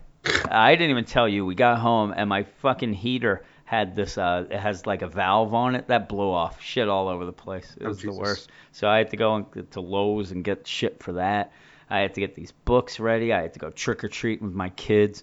Manship told us that we could just hang it up this week. Actually, I think he didn't say this week. He's like, hey, you guys are actually recording on Halloween night? Yeah, I was pissed too. He's like, why don't you guys take a break and record tomorrow? Thanks, Hey, Manship. thanks for that break, Manship. Manship's on fucking goofballs. He doesn't know what he's talking about. All right, let's get going because we have a lot of books still, Eric. And what are we going to start with this part of the podcast with? Superman number 45, written by Superman Gene 45. Luen Yang, with art by Howard Porter, Hi-Fi, and Rob Lee. Yes. Now that Superman's identity is out of the bag and his powers have been diminished, there's nothing more for him to do than to start wrestling Jim. Yes. Well, that's what it Is he seems like wrestling anyway. with his feelings? He's wrestling with the idea of people having his identity? He's wrestling with his emotions. His emotions. Okay. While on the hunt for Horder, Superman gets sidetracked by the sweaty world of Myth Brawl, where gods fight in the ring so that people will remember them and in turn keep them alive. What's this have to do with Superman? Well, our Man of Steel decides that morals don't pay the bills and he better put on some tights if he wants to keep eating. Yes. I don't understand. Fucking Superman from the get-go of this whole truth story has been the worst story, like the worst title in this truth story arc. Yeah. And we go from having that to him wrestling now. Yep. I don't get it, especially since when we started this issue, I'm like, okay, this is going to be the one that brings Superman back. It's going to redeem the whole thing that we've dealt with so far. And when it starts out, I'm going with it. He's going to go after Horder. I'm all about it. Yeah, I was kind of with it, yeah. I'm like, it's going to redeem this fucking shitty villain Horder. Superman's going to go into action. He's going to start kicking some ass, taking some names, and make this a decent book to read again. And he becomes a wrestler. Yeah. And the worst part is he fucking goes to Oakland to find this other complex that Horder's now in. He goes there and he fights a goddamn god, gets knocked out of the building, and never goes back. I mean, he's right outside of the Horder complex where there's a big hole in the building where we saw Horder Root is at. Yep. And he's like, you know what? These kids, now that I've killed this god somehow, are talking about this House 1001. Yeah. Which is the worst name ever. So I think you came up with the name for that bar, Eric. And it seemed like a bar, right? Is it a bar? Is it a club? I don't even know what the hell it is. It's an abandoned poultry factory, as far as I know. Yeah, and it's House 1000. What is it again? House 1001. Oh, I always hang out there. I watch football there every Sunday. I'm telling you, It's a great bar. I'm telling you, I went to this Adult Swim Film Festival back in like 03. Yeah. And that was being done in like a back alley abandoned poultry factory. And this is what it reminded me of going in, because you had no idea this thing was anything. Was there a cover charge when you went? $10, I think. Okay. Did you count it out and change?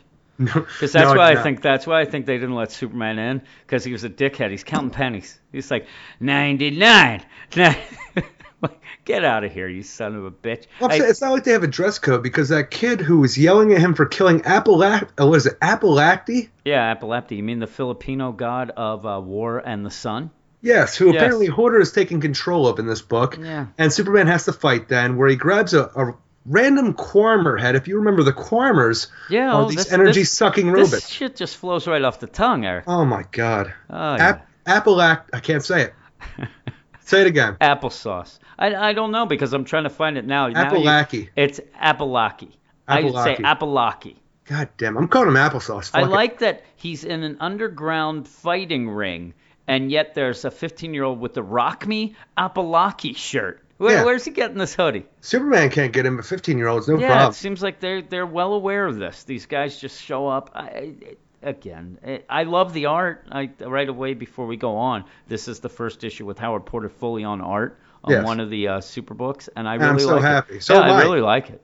Because before this, every character looked like a goddamn snub-nosed Italian. Yeah. Here, full-fledged characters. That look great. Yeah, I really like it. I just want to point one thing out that made me laugh when we talked about it before, even though we want to fly by her. He goes and talks to Condessa earlier. Yeah. He does treat Lois kind of like a dick, but he just leaves. He doesn't want to see her. Exactly. He does Though earlier when he's talking, when they're catching us up to everything, he doesn't seem to make it seem like Lois is that bad. You know what I mean? When like, Horder had me hostage with my identity. Lois, in an attempt to free me from Horder's grip, revealed my identity. Seems like he's okay with it now. And then until she's going to show up to have coffee, and he's like, screw that, I'm out of here. But Condessa says, hey, there's this thing, Sunji Tech in Oakland.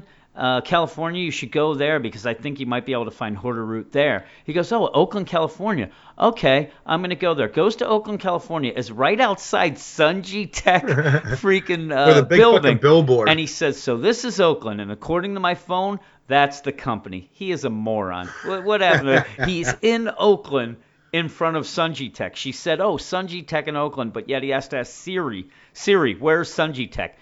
Choop, you're right there, asshole. Hey, thanks. I don't know why you got. Yeah, where'd you get this attitude there, Siri?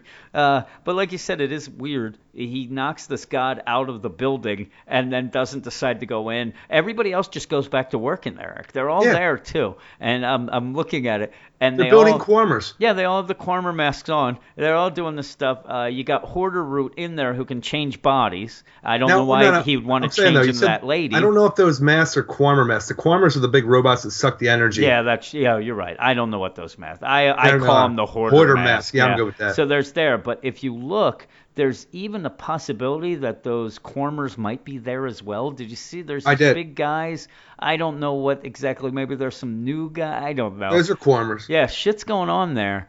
And yet, I also he's like, hey, I was looking at that guy, and he kind of, what did he say? He flickered.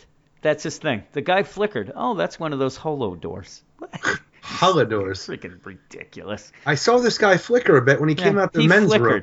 I didn't know what he was talking about at first. I really did. I was like, what the hell did that guy just do? What is it? Hey, you got a license to sell hot dogs there, buddy. Oh, my God, I just flickered you. I'm sorry, Superman. But yeah, I don't know. But I'm telling you, the whole thing that got me excited, Superman's going to be proactive in this. He's going to go after the people that fucked him so bad in the last story arc. And immediately forgets about it. He immediately forgets about it to go check out an underground wrestling ring because of a god and people talking shit on him for killing a god. And then when he gets into this where he's like, he wants to know where this Apalaki guy, he wants to see, I guess he wants to see what happened and why he would have been there and where it led to. And then just wants a burrito. He starts eating the shit on fucking tacos and burritos. He's fucking hungry. Boy, he's going to town on this burrito too. And then he finds out he is in an underground wrestling thing. It doesn't make any sense to me.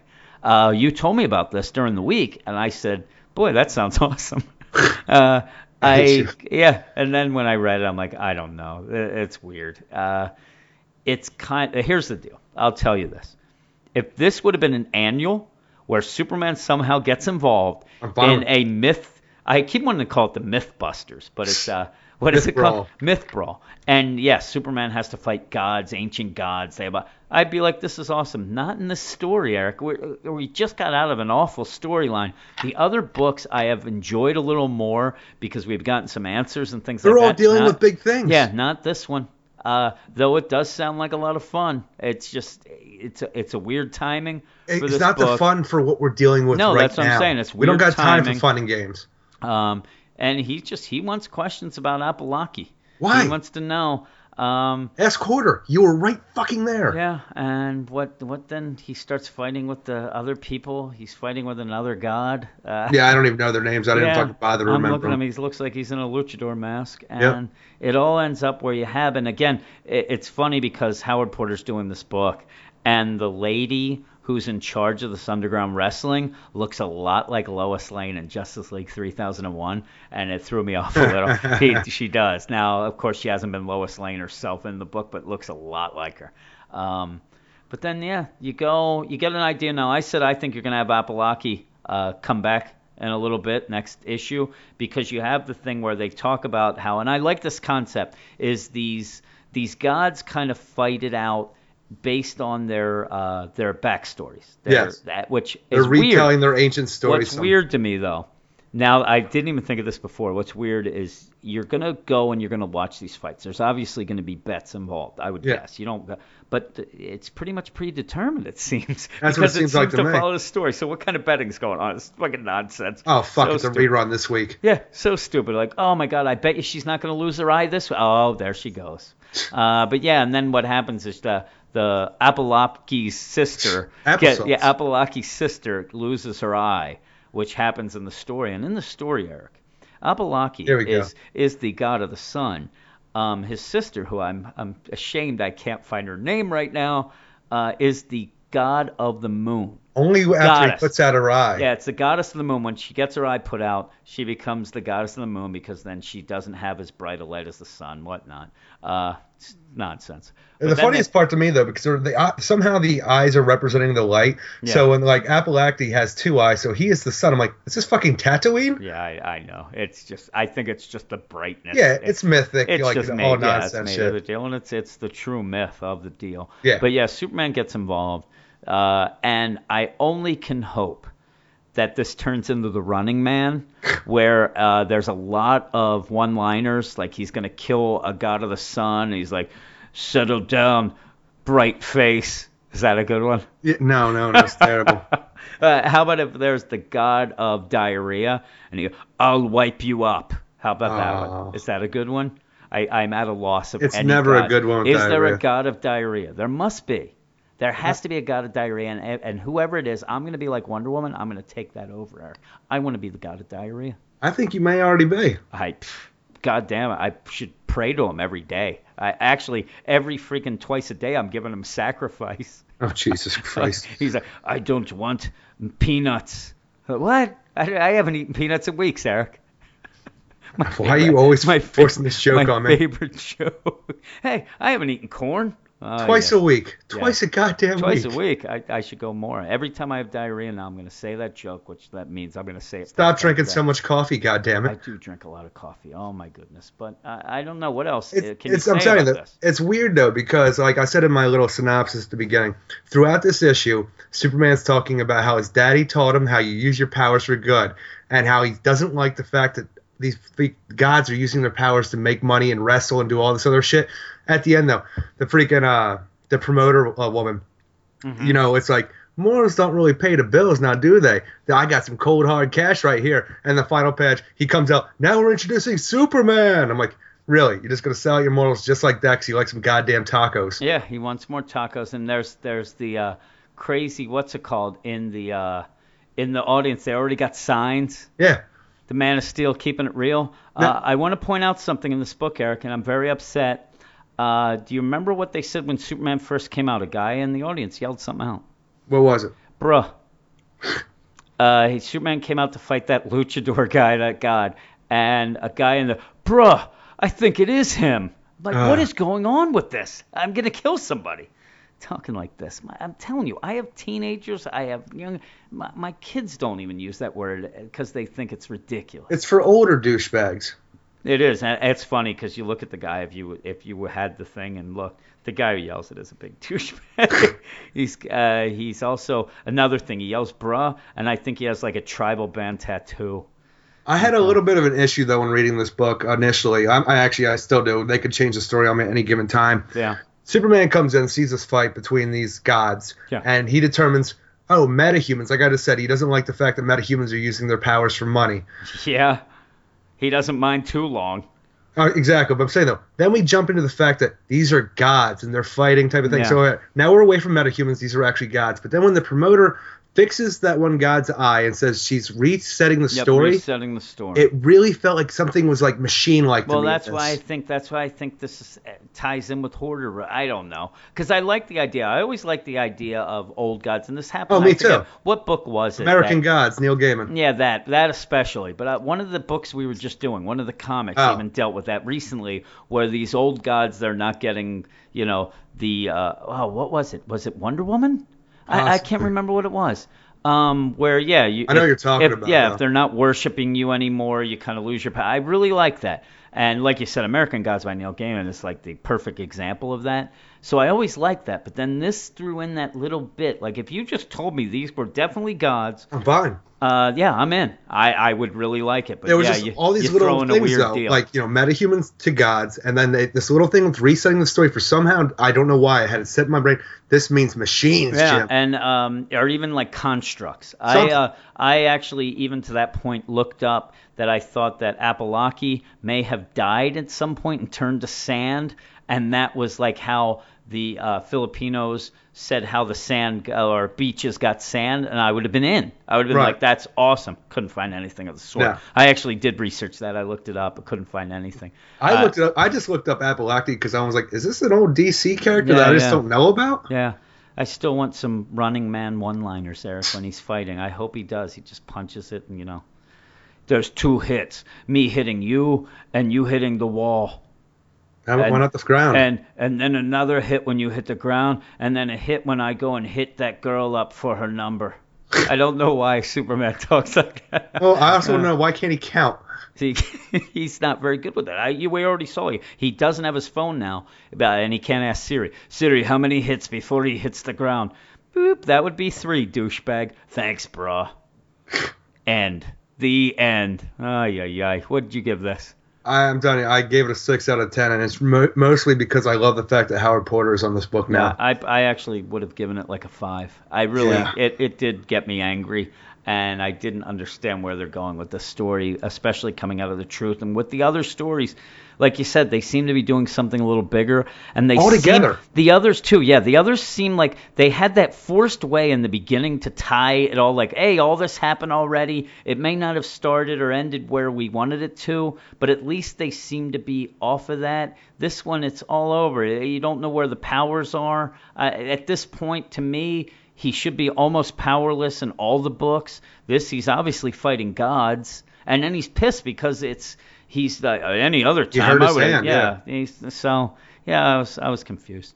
My next book is one of my favorites every month, except this month, Eric. Flash number 45, written by Robert Venditti and Van Jansen, art by Brett Booth, Vincent Cifuentes, Al Garza, Norm Rapmund, Andrew Dahlhaus, and Pat Brousseau. And yes, Pat, we put you on there because you complained to me. Well, it was him. Well, I have been one of the biggest supporters of this book and the Zoom Crew arc. So upset. I wanted the new Rogues, but I think didn't take off. Zoom Crew is pretty cool. This issue wasn't great. The beginnings seemed to be running in place. We are not trendsetters. Yeah, the beginnings seemed to be running in place. I said, Aaron. I got you. Running in place. You want an applause, man? Damn. But after some weird science from Wally West, things really heat up. Really? You get all these jokes. They are going left and right, Eric, and I cannot find where my rim shot is. All right. We don't get much of his crew, but Zoom shows his true colors and gets a kick-ass glove out of the deal. He wants to be a god, and that means bad news for his rogues, Barry, and everyone in Central City, Eric. When you put that glove on and you were in a pumpkin patch, what would you say? Bitch. Yeah, he has a Freddy Krueger glove. You liked that glove, didn't you? Yes, I did. Yeah, I did not like this issue as much as I love the Flash, and I'm telling you, I am the first to admit that a lot of times when I talk about this book, I know that I'm a couple points above everybody else in the world because I love it so You're much. naturally biased. I just love it. I'm telling you right now. If you think that this book's a 6, I give it a 7. I love it. I love Barry Allen. I love the way Venditti and Van Jensen have given this story. I love the Savage Lands of the Speed Force, Eric. I think I was the only one. Nobody likes that. I loved it. I really thought that they could have done more with it, but I really liked it. But this issue, just not much happens. I got a bit of blasphemy to tell you what I like. Oh, no. Well, you mean from this issue? Yeah. You were going to say that you like the making out between Singh and Pied Piper. Actually, I did kind of like that. I like that. I like that a lot. Yeah. What did you like? I like the other artist on this book. Oh, my God. There's 3 artists. The initial one. There's the initial one. It's okay. I like that a lot, and I actually really hope if Brett Booth's going to leave, that artist, I have no idea what it is off the top of my head, that he or she comes on. Well, here's the problem is, I actually think that beginning is somewhat of Brett Booth. And Do you? then I think it changes, and it changes right when Fry is like, I don't care what you're doing, you're under arrest. And then they have when what's his name comes up, Wally West comes up, and he looks like he just jumped out of an anime. Do you remember what I'm saying? And even Iris West is the worst looking Iris West ever. Actually, I dig it. It's anime. That's what I'm talking That's about. That's anime. I'm telling you, that's what I like.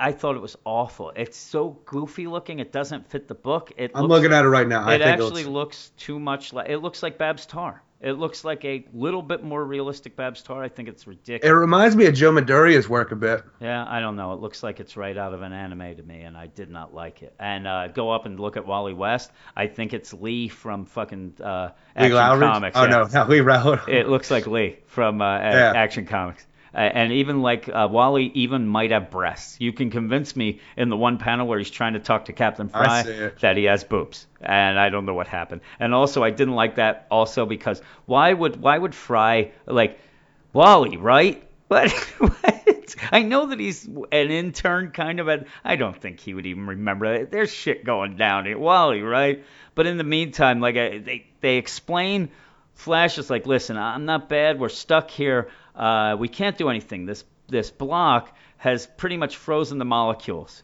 We can't do anything. And Singh calls it out like, hey, it's oxygen. We can burn it. No. It's absolute zero, baby. We can't get it hot enough.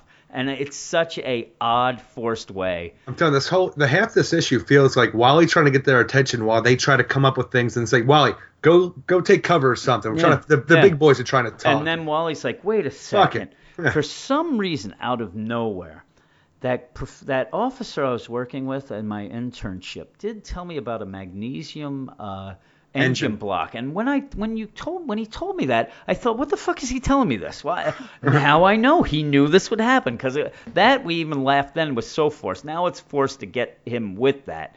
And he does go. He welds it onto the front of a freaking armored car. SWAT van, whatever. And then has to use blocks on his feet to drive the car?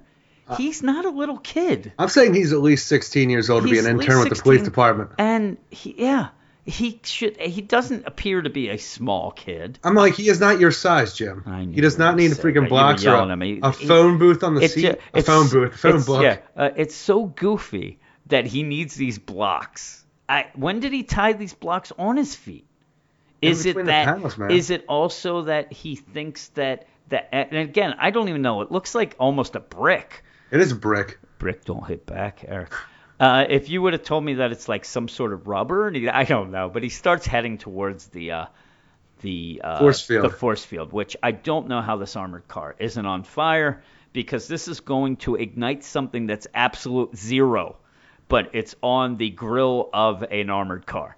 He's going. Flash jumps in, grabs him. I think Wally expected to die here, too. Yeah, I think he did. Because if the Flash hadn't come when he did, Wally's not about to run out with bricks tied to his feet. No, I don't think that maybe he thought that it would just make a hole and he'd go out, but it does. It blows up, but it does make a hole. Yes. And Flash goes, takes him, drops him off with Iris. And he goes, hey, did you see me drive that truck like a boss? Hey, listen, Wally. Bruh. Boss does not strap bricks to his feet. That's not a boss move. Like you said, he probably has a phone book underneath, and I don't know. It's so stupid. But then Flash goes, saves everybody, gets everybody out of there.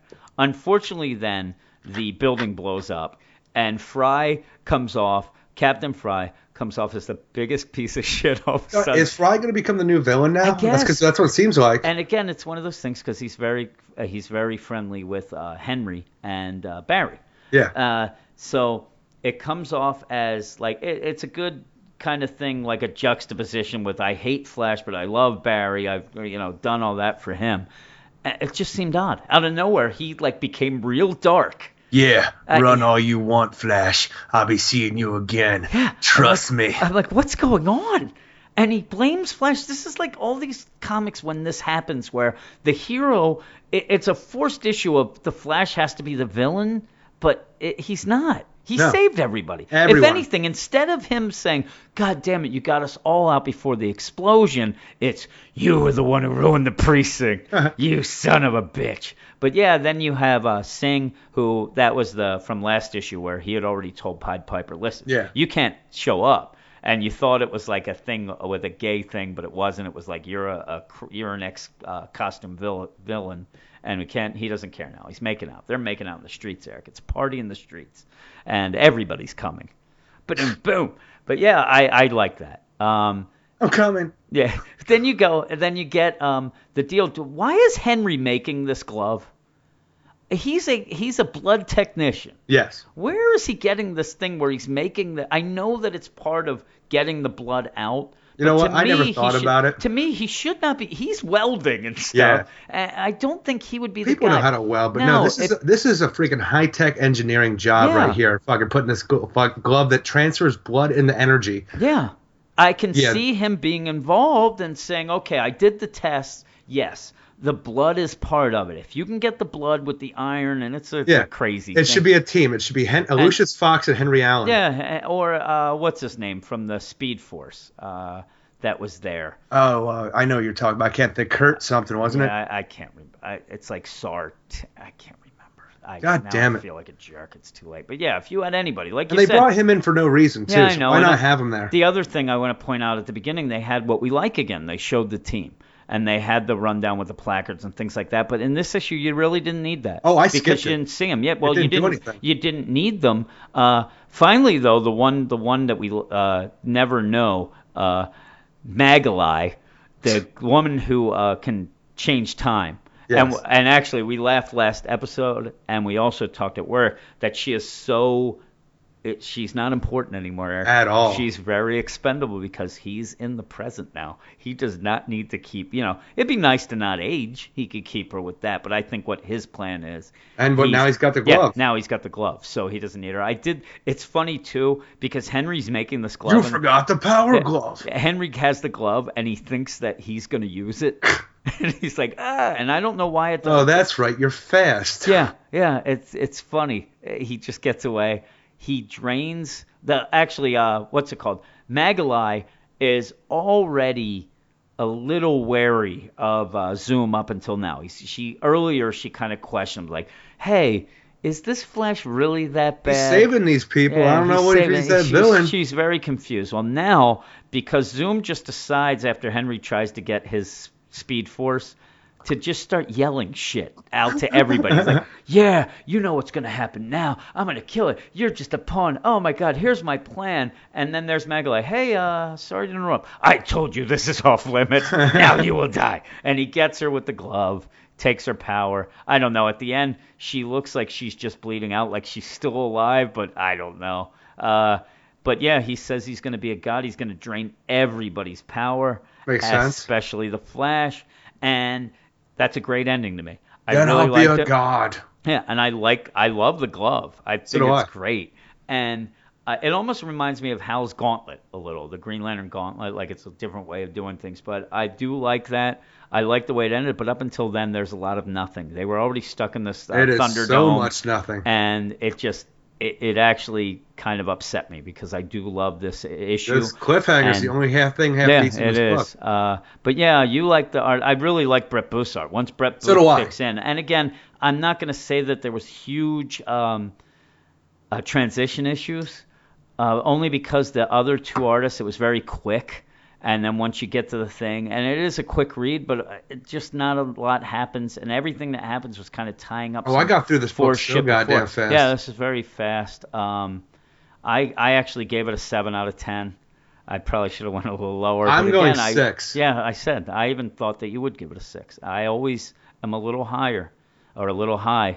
I'm a high, Eric. I'm a Are you little now? high on most of these things because I do Taking your like it a NyQuil lot. again? And yeah, and I really loved the cliffhanger. Yeah, it was good. Best part of that book, baby.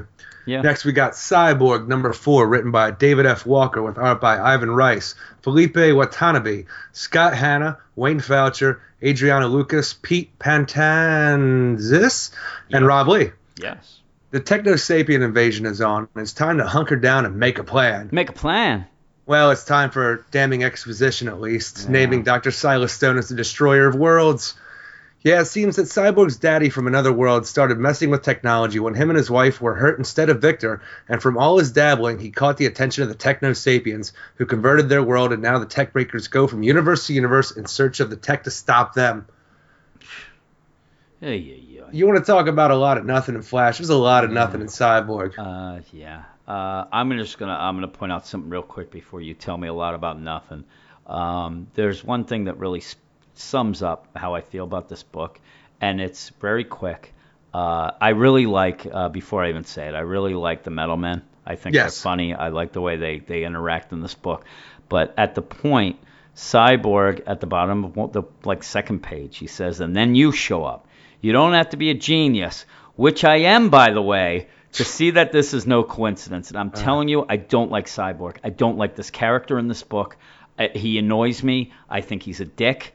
And I don't like him. So you have a book, Cyborg, and you don't like the character Starfire. himself. Yeah, and I'm out. I am out. Then you throw in Tech Breakers and Techno-Sapiens. I don't even know what the hell they're talking about half the time. I'm drifting so much in this book that I sit there and think like, hey, that's pretty cool that Tin turned himself into a freaking shopping cart. That's like that's what I love about the issue. And I'm like, hey, that lead is funny. It just, this book and the problems that are going on, and then you throw in the multiverse. Ooh, Mercury's got a smart mouth. Yeah, that's what I'm saying, because the multiverse thrown in with the Techno-Sapiens and the Tech Breakers, and I am out. I like the art, though, Eric. But, boy, I do not like this book. I'm going to raise some questions for you. Oh, you're going to raise... I'm telling you, if it's about this issue, you're going to be fishing for nothing, because I was so out of this issue. Well, okay. I'm telling you. Lay it on me, baby. First off, I think I say this every issue, but this might be the best issue yet. And the only reason that is because Cyborg is not spouting one-liners left and right. Yeah. And his daddy issues seem to have stopped for at least here. Yeah. I just don't like him. I don't like him as a character. But he ain't no rapper. No, he ain't no rapper. I know that. Yeah. I didn't even know. I guess I'm stupid. I didn't know that all the tech was down because every time I read this book, because the last issue I could care less while I'm reading it, that I never retain any of this. I'm like, they're showing these guys. I'm like, when did Station show up in this book? Because there's 3 of them and they're in jail. What are they? Where's Bill and Ted? I don't even know what. And then they make the joke, hey, what are those Ewoks? I'm like, no, that's Station.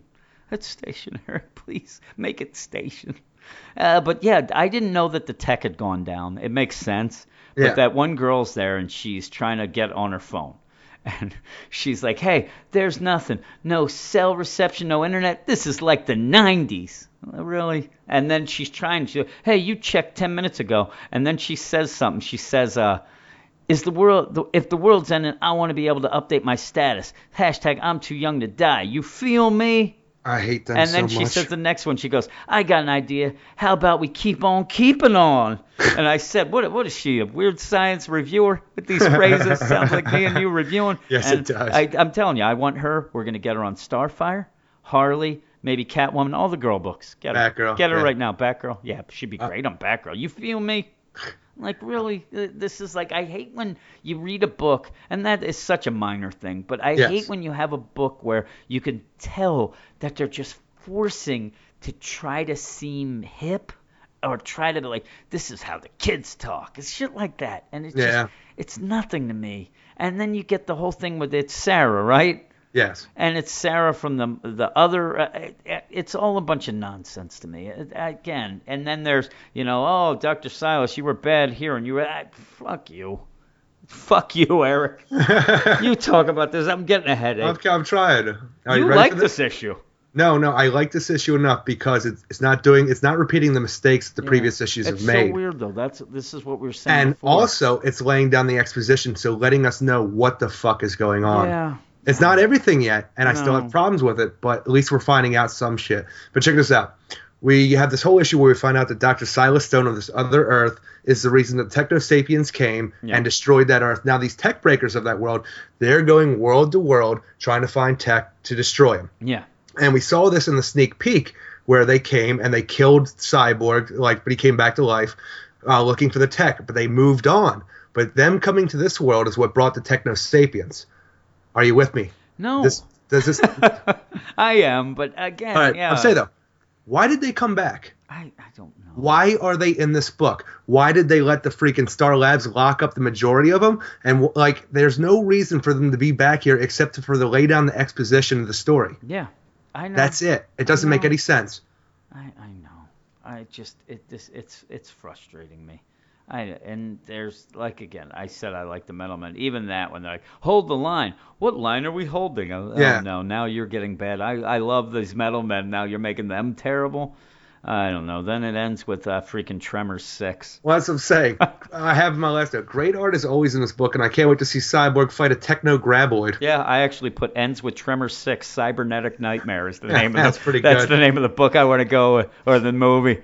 Oh, yeah, but I do love the art. I love the art. It all comes down to what I said earlier. I don't like Cyborg as a character in this book. Tremors And because of 6, a worm in the system. Ooh, that'd be pretty good. Something with Virus would be good, too. Yeah. Yes. But, yeah, Anyway. and again, if you stopped me tomorrow and said, tell me about the tech breakers and tell me why they're not the Techno-Sapiens, I'd probably slap you right in your fucking mouth. Tell I you to could go tell home you. and make me a pot pie, Eric. I could couldn't. tell you. I couldn't. Techno-Sapiens are bad. Tech breakers are good. There you go. That's all we need. It just is nonsense. We're 4 issues in. That's the other thing that keeps throwing me off every month. Exactly. Because we're that behind one issue. It's nonsense. I don't know. You wanted the Cyborg book for so long. I really did. Are you happy with it? Not at all. No. To me, this is only a step above that Aquaman. Cullen Bunn's Aquaman. I really do think that. It's better. It's not much better, though. A lot of these June books are really not hitting well for me. Ay. I'm trying to think what else I got here. I have nothing else. Have nothing else. All I said we're is, getting closer to find out the sweet song that comes off of Cyborg's body that the Techno-Sapiens crave. wait a minute, a sweet song? I thought he wasn't a rapper. I put that in my review. Yeah. It's, again, I don't even mind that. That's kind of like a creepy thing. Yeah. When that happens, it's okay. But again, We're moving along slow. I'm telling you, we've gotten somewhere in this book. Yeah, the majority of this issue is them hunkering down, just laying out the exposition, and that's it. Yeah. And I'm telling you, there's no one-liners.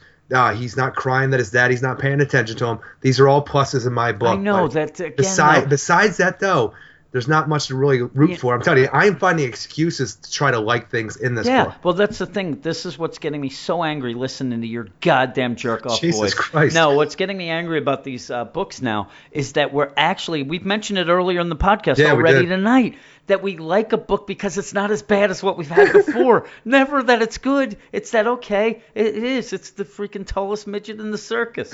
There we go. Dick Grayson's circus. He had a bunch of midgets. What did you give this piece of crap? I gave it a 6 out of 10 because I love the art. I And know. we're getting rid of the mistakes the previous issues have made, at least in my mind. Yeah, I would give it a 4.5 out of 10. Again, this has been weeks and weeks of all these books just not being good. We don't have a lot of good books anymore. I mean, that's the thing. People say we're negative. I think we're right on point. Yeah, of course you would, you pretentious prick. Fuck you. I want to like the books. I really Yeah, I do. know. That's again, I do too. How bad is it when we have to freaking review a book? Then you got to read it again and write notes and then talk about it. It's now again, Reggie loves it when we hate a book. I don't love it. I get angry. I think I'm gonna have a stroke again, and it's just gonna get worse because what's next? Next, we have Aquaman number 45, written by Cullen Bunn, with art by Trevor McCarthy. Please, Cullen, why didn't you quit after that first issue? John Dell, Art Thibert, Vincente Cifuentes, Guy Major, and Tom Napolitano. Aquaman in space, Jim. Yeah. Well, at least on another world. Yeah. Now that Arthur's teleported to an alien world by mistake, he has to fight for his life to find some water, because obviously that's how you activate the magic trident. Along the way, he meets the people of this world and finds out that the Thule have been bleeding over here too, meaning that they have, like, in the mirror universe where they've been trapped, they've started exploring the stars and colonizing other worlds. But where we're still being attacked by Thule, these people fought them back after Aquaman. Well, I don't even know what it wrote here. These people fought them back, and after Aquaman jumps to some wild conclusions throughout this whole issue, he's shown a Thule statue depicting him as the ruler of Earth. Yeah.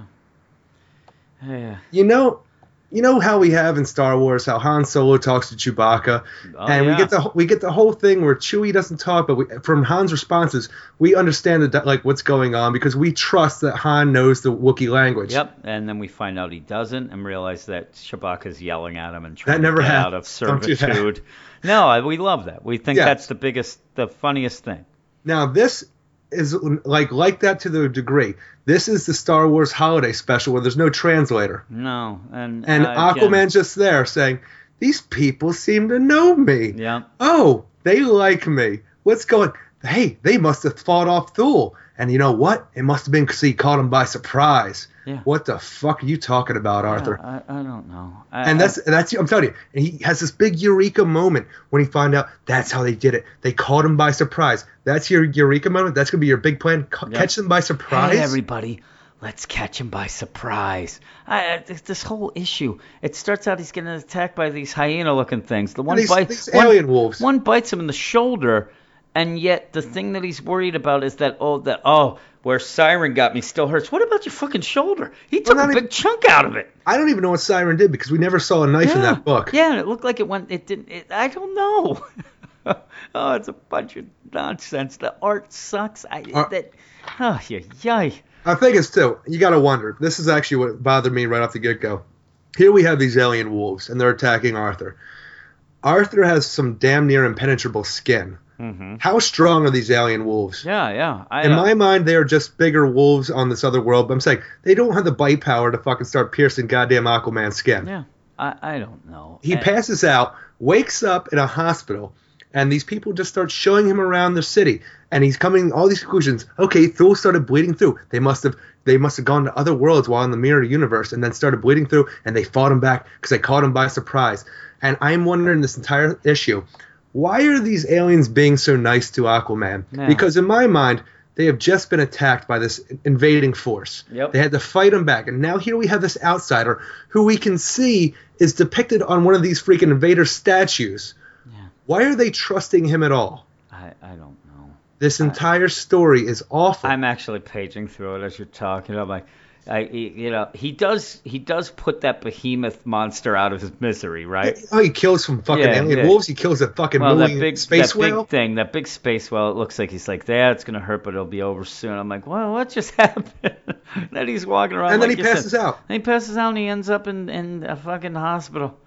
And nothing. This is not Aquaman. That's the worst part because I really wish that English was galactic basic like in Star Wars. Because we'd have these alien people, blah, blah, blah, blah, blah, blah, blah, blah. Again, this is what I would love. Like, all of a sudden, they talk and they like, they look at him. Oh, my God, you know what? This is this thing we have this fucking statue of. We know his I don't need your hooey with your fucking language. Just make us have a translator. Just have a translator. Have somebody that some robot that floats around. I don't even care if it's that. Have somebody, somehow there's an Atlantean, an ancient Atlantean that was there with them. Some guy that somehow did the same thing, got there, they don't know why, and he's like this ambassador. Not even like Man, you're making this story. I'm just saying, just have somebody there. Or have them talk regular. Agreed.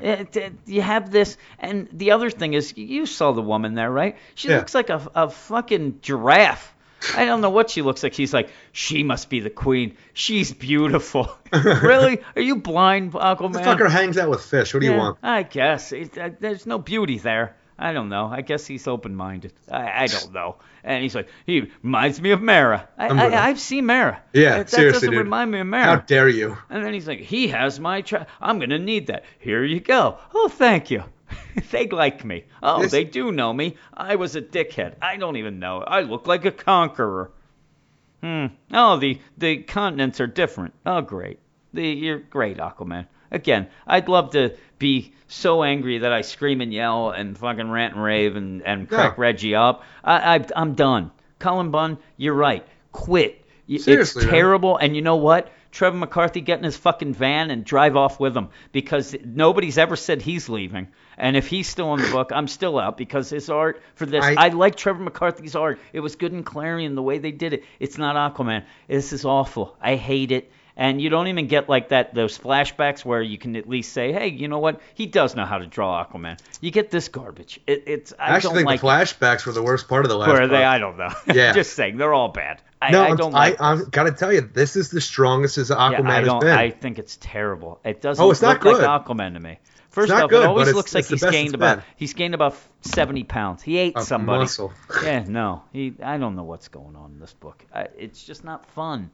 It's not a fun Aquaman book. If you're going to have, this is the same thing we have with Ben Percy and that goddamn Green Arrow. Seriously. Everybody, pack it up. Get the U-Haul. You go. Go back to New York. Get out of Burbank or whatever the hell they are. Because this reminds me so much of that Green Arrow. You have fun characters. Again, yes, Aquaman has been a joke for years and years and years. Jeff Johns really turned that around. But he turned it around with a very good story. He took the character seriously, but also it was lighthearted as well. And then Jeff Parker got on it, continued that, and people liked it as well. And then it became even a little more lighthearted. I don't know if Cullen Bunn was like, listen, I'm not a lighthearted guy. I think that we got to go back to seriousness. And you came up with such, a convoluted story that I couldn't tell you. It's bad when you're that much into a run and somebody would say to you, if I worked at a comic shop and somebody came up to me and said, hey, can you tell me what's been going on in Aquaman a lot?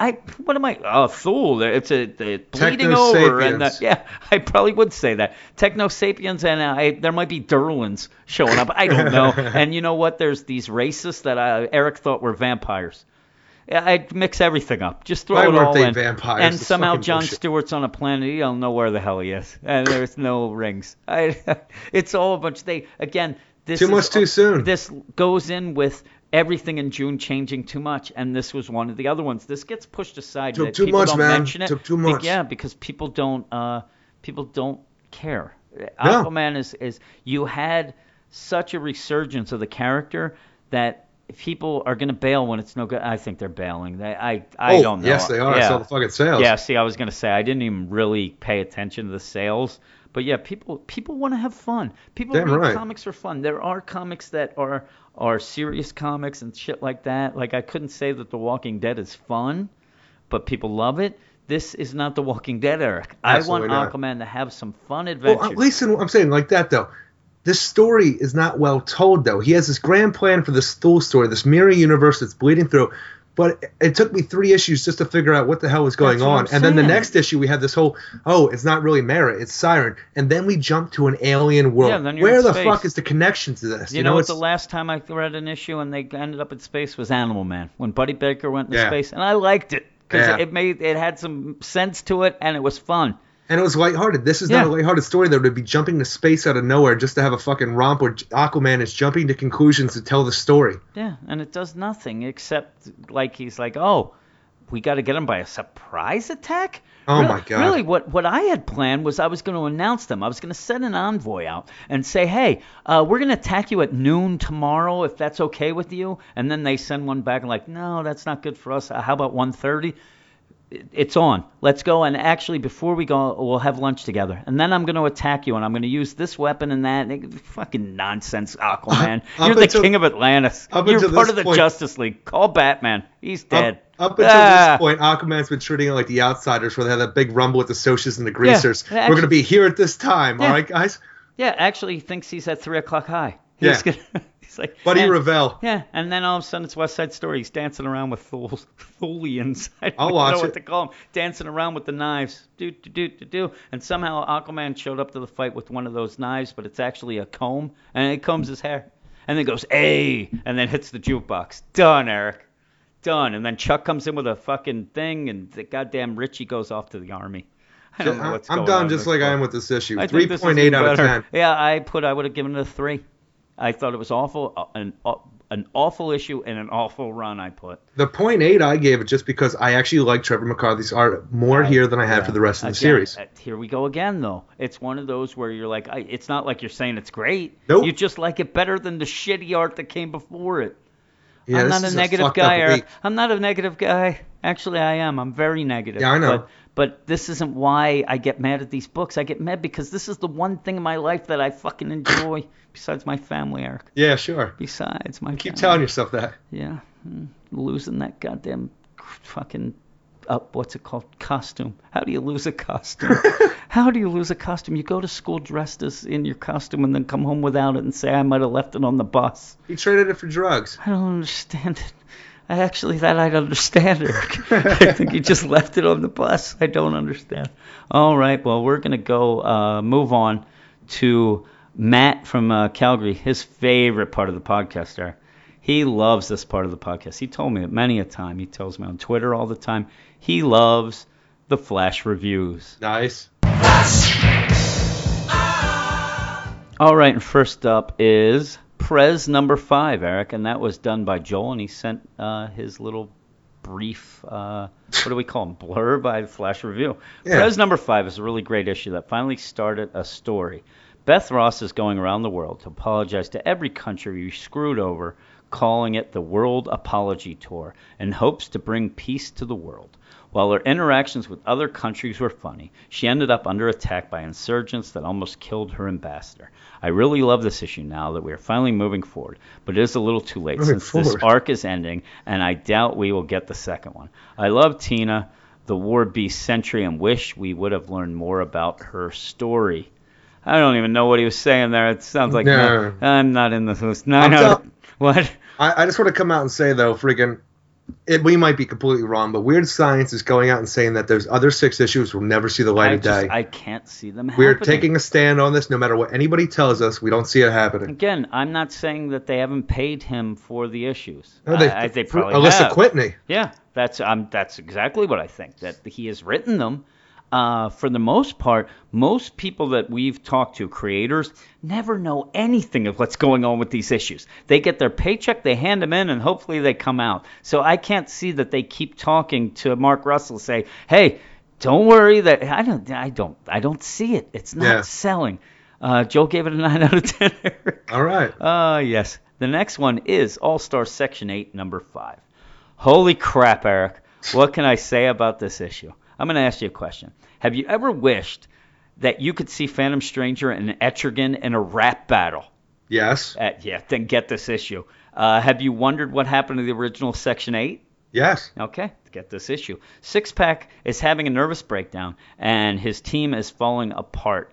However, it looks like Superman is going to try to save the day in next month's finale. I love Phantom Stranger in this book, and I'm now looking forward to the last issue. I gave it a 7 out of 10, and I'm telling you, rap battle. And Phantom Stranger, he is a rapper. He's not Does he like bring it? Cyborg. Oh, he brings it. He talks.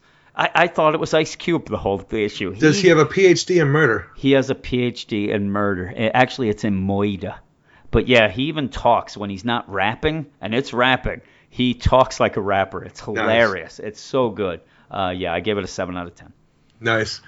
Next, we got Gotham by Midnight, number 10. Now that the Spectres come out and killed 2 cops, Lisa Drake and Corrigan are on the run and leading the police in a Fast and Furious type chase, or the chase with Charlie Sheen, if you like. Ooh, the chase with Charlie Sheen. Yeah, while Dr. Tar finds out the truth about the Black Flowers. As this fast-paced issue ends, it looks like Drake and Corrigan explode in some wrath fire. Now Gotham is left defenseless against the ghosts and ghouls of Gotham. Excellent continuation of last month's cliffhanger that shows that Corrigan is completely out of control with excellent art all the way through. I gave this issue an 8 out of 10. Oh, nice. And next we have He-Man, the Eternity War, number 11. With a flashback to how Man-at-Arms became War Wraith and his assignment to kill King Adam, this issue is action-packed with twists and turns, and every time I think that Dan Abnett can't surprise me again, the motherfucker ups and does it. This series continues to shock and tickle me as it tells the most epic Eternia story ever told, and with Pop Man's excellent art doing it, this is a series that is terribly underrated. 8.5 out of 10. Nice. Yeah, we both think that this is done in like February, right? Seriously, yeah. Yeah, it's just not selling that well. Justice League 3001, number 5. The issue starts with one of my favorite characters, Gal Gardner. Gal Gardner, I said, Eric, can piss everyone off, begging Firestorm to get rid of his more feminine side. But the main attraction is Batman, or Batman.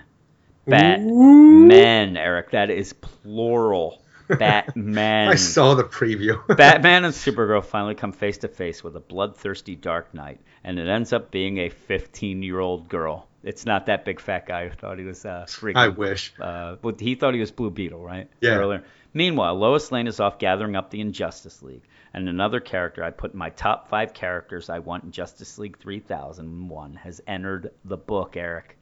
Remember that list I did? I had 5 characters. Three are now in the book because Harley Quinn is in as well. Harley is pissed off at the end because this robot Batman, they've been kind of, quote-unquote, playing. They just go around beating the shit out of each other. No, and Harley looks pretty hot. I am now 3 out of 5 and counting on that. I love the art of Howard Porter and Hi-Fi and had more fun with this issue than the last couple. And I'll give it a 7.8 out of 10. Yeah, I got to check that out then. Yeah, it's good. Next, we got Robin, Son of Batman, number 5. Shit is crazy with this one, boys and girls. It seems that Damian's actions in returning the trophies from his Year of Blood might have just destroyed the Earth, because they were all objects keeping an immortal family locked away, but now one has escaped and plans on ending the Al Ghul bloodline. A lot of exposition with long, drawn-out names to make it seem bigger than it is, and I'm not completely sure I understand exactly everything that's going on. But Talia's back, and now it looks like it's time to kill some immortals. 6.5 out of 10. I liked a lot of aspects of this book, but I tell you, I read this one time to get ready for the podcast. I can't tell you I exactly understand anything that's going on. Yeah, I'll have to read it. I actually will read this. Sometimes when we get a book kind of caught in the flash reviews, either of us kind of fall off it. Yeah. The one thing, though, did I say my score for All-Star Section 8? Because I don't think I did. I don't know if you did anymore. I gave it a 7 out of 10. I think you might have. I didn't think I did, but yeah. Again, it's funny. Some people are probably listening like, what the fuck? You guys put these books in flash reviews, yet you like them more than the other books. But we don't put the books in flash reviews because they're bad. We put them in because they're not popular. We put them in just because they don't fit well with the rest of the books in the podcast, whatnot. And we just have to pick some, correct? Yes. You can't have every book, or it would just be forever and ever and a day. But yeah, as we were going down, we're naming scores. I'm like, boy, these scores are a lot better than a lot of the other books that we have talked about tonight. Well, this Robin, Son of Batman, I tell you, I did like some aspects of it, and we do get to find out that island that Damian put all those retarded fucking Mongoloid clones on was not inhabited. It's an Al Ghul island. Okay. So, and they make a resurgence in this issue. Okay. It's really fun. Oh, that's cool. But yeah, that is what we like to call the flash reviews, Eric.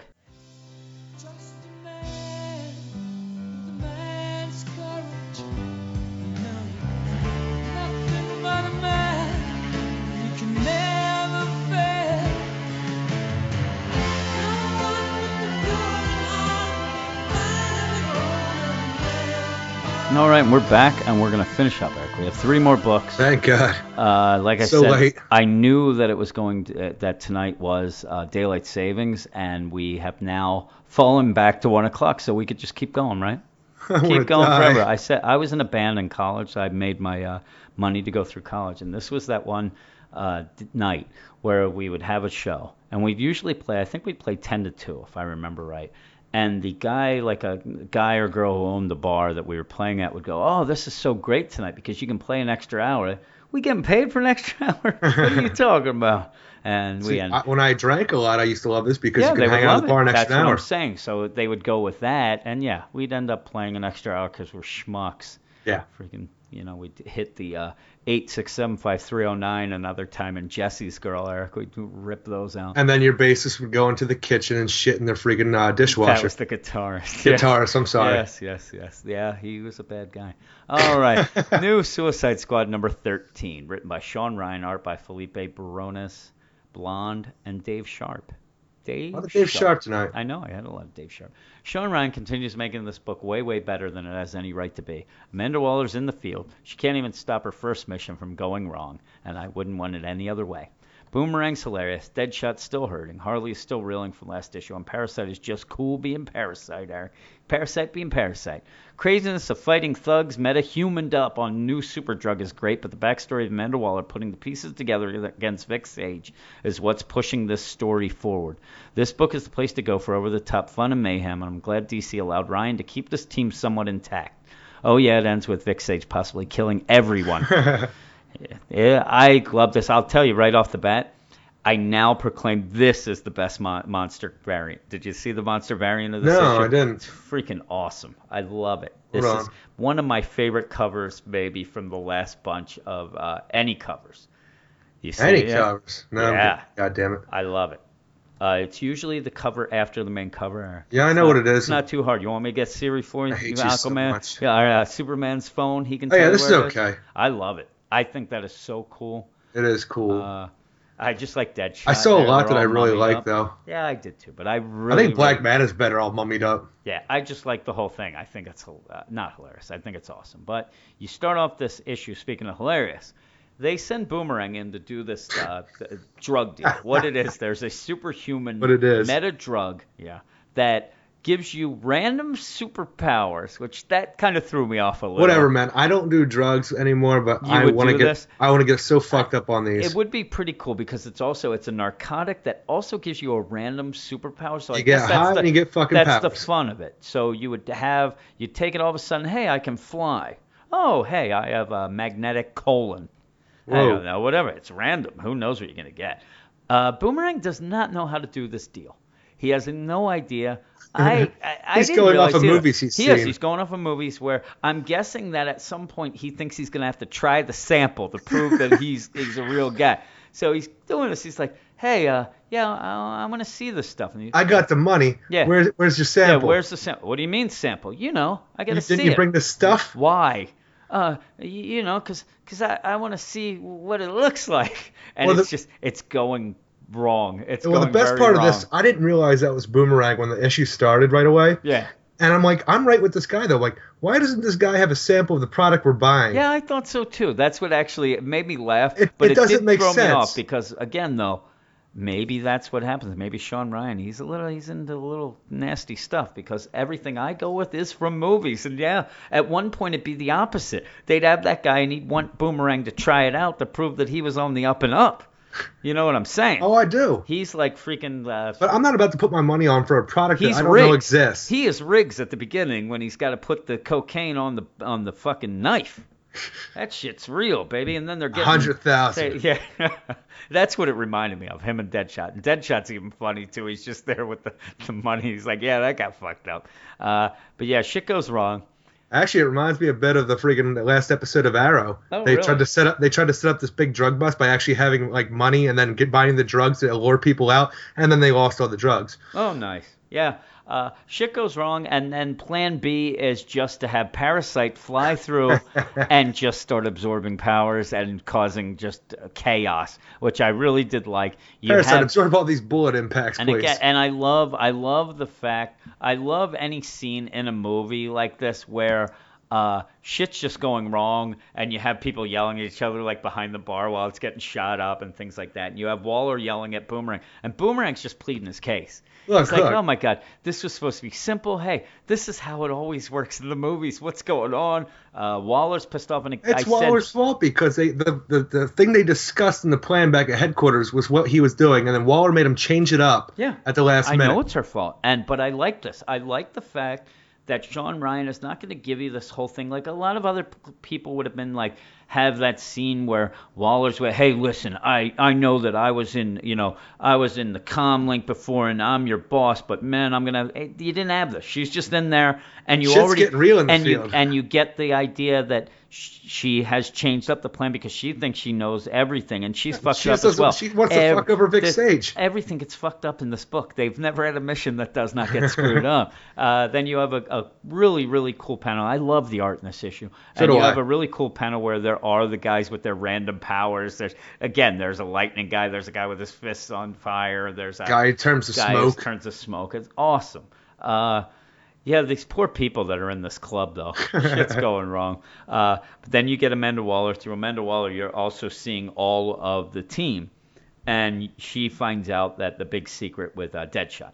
Deadshot, he's pretty much useless. Yep. His shoulder hurts. He cannot aim right. He has to take drugs. And she's like, without your aim, you're nothing. It's true. He's been trying to force himself. I said to you that it does remind me of like that cliched story of a firefighter who can't do it anymore but doesn't want to admit it. It's like it gets addicted to painkillers. Gets addicted to painkillers. They always do. That's why I gave up being a firefighter. Yeah, because you love painkillers. I do, and my shoulder was fucked up after that your car shoulder accident. was fucked up, and that's what happens. You're a cliche. I You're am a cliche. Well, in the meantime, I was also an Irish drunk. Yeah. Is there any more buffet for Parasite than a bunch of narcotic up, random superpowered thugs?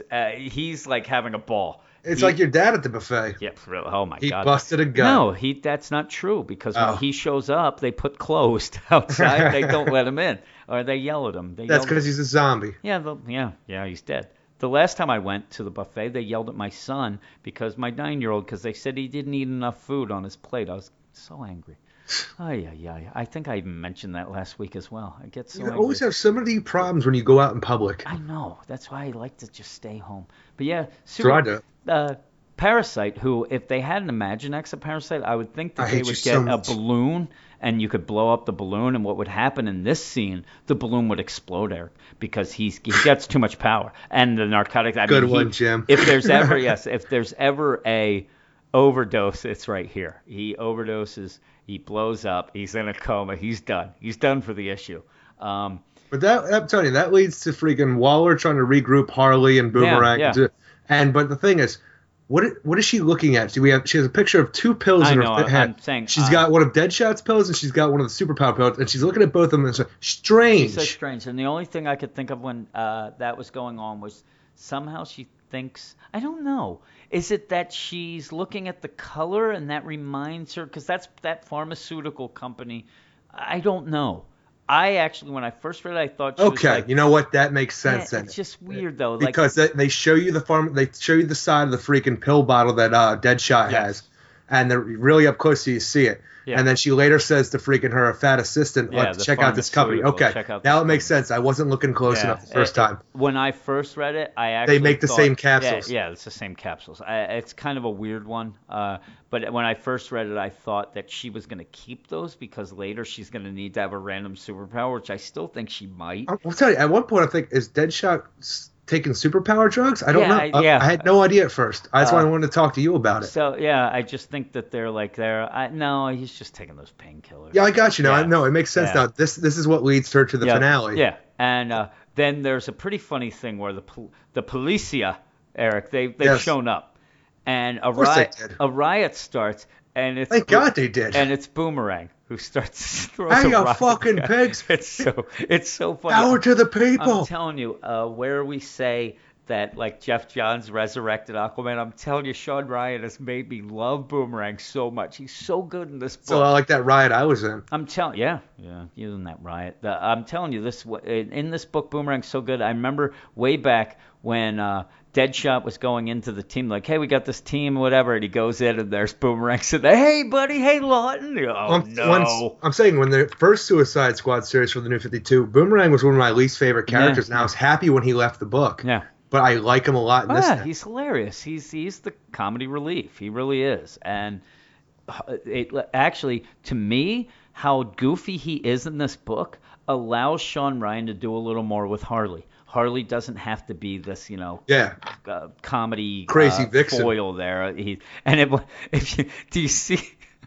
I'm looking at it. Do you see where Boomerang, Harley, and Amanda Waller are sitting? Yeah. Do you see what Boomerang's doing? He's looking at her tits. Oh my God, he has the craziest look on his face. But yeah, we were talking about this earlier, where you get. Oh my God, I'm Boomerang. No. Yeah. And we talked about this, and I didn't like it. Now I actually do agree with you a bit, where you have Waller, who's like, "Hey, Boomerang, Harley, make yourself useful. All you are distractions. Go."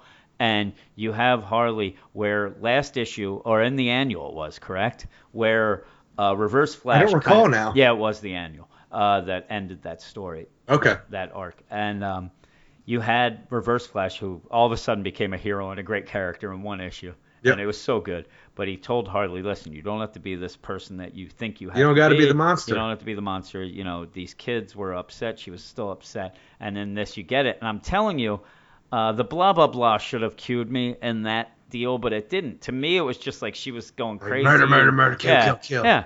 But she's like, okay, here I go. Murder, this is what I'm murder, supposed murder. to be. And she's Kill, like, yeah. kill, She's like, kill, Harley, blah, blah, blah. And then when Boomerang's like, are you okay? She's like, yeah, this is what I am, right? My hair smells like gunpowder. I'm drenched in murder. That's who I am. I just don't like that she's... I love that line, drenched in murder. Yeah. I just don't like that she's killing all these people, though. I wish that she was... Let's kill or be killed at this shooting, moment. I know. I just wish it was a little different. But yeah, she's going.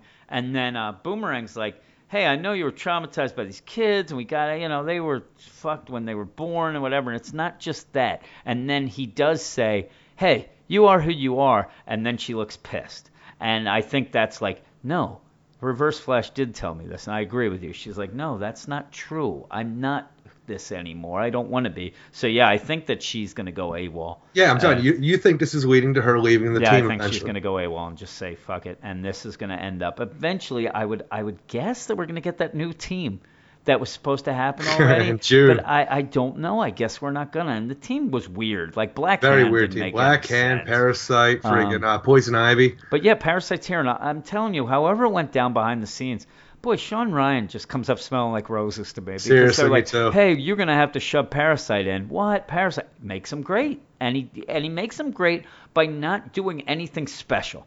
Nope. He's just Parasite. He Like comes I said, in, does his Parasite thing, he's and leaves. Parasite being Parasite. You get Boomerang is just a goofball. You have that issue where at the beginning of this whole run with the whole injury with Deadshot, I thought that it was a little... I didn't think it was going to play out well. He's made it work. It's really good because then you really feel sorry for him. You feel sorry for Harley. It's not this team of villains that you're like, oh, it doesn't matter if they die. You care about these people. And they actually, their character, to me, a book like Suicide Squad is probably the least book that you're going to get character development. Because they are just thrown out, oh, we got these crazy villains, let's throw them out there. Oh, this guy's going to die and that's going to happen or whatever. There's big character development in this book. It really impresses me. Oh, yeah, it's really good. This is actually my favorite run, like the past few issues, been my favorite of Suicide Squad since the last series of Suicide Squad, which around this time was my favorite arc of that. Yeah. So it's been a while since I've been really good. big in Suicide Squad. This book is supposed to be a guilty pleasure. I don't think that it ever isn't supposed to be that. I'm not guilty. I don't Absolutely feel guilty not. about it. I really like it. I think that Bonnie has gone to the food a little more. She looks a little heavier this issue. We were really hoping that Amanda Waller was going to get back to being the Wall by eating with her. She is not doing that. That was so funny, too, because they played that up every issue where she was eating more and more Waller. Yeah. She had stress eating going, and we were really... Never played it off, though. Mm-hmm. Yeah, it's weird, though, with Bonnie, because Amanda Waller tells her, hey, I think these things are coming together. It's Mars Systems, Clear Pharmaceuticals, and the Pearl Group. Can you tell me if there's a connection there? Yeah. Okay, I think that freaking Vic Sage is going bad, or always was bad.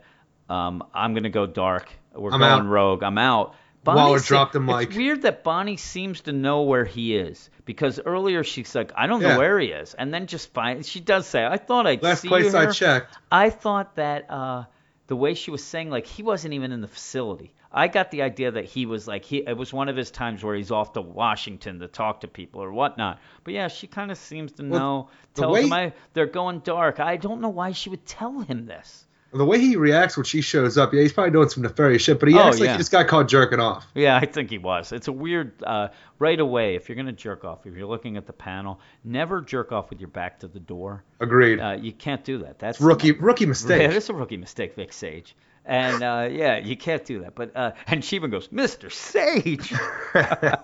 And it's a picture of her. Bonnie, God, you scared. Oh, God, Bonnie. Oh, my God. Exit. Yeah, it's like all these goddamn pop-up windows.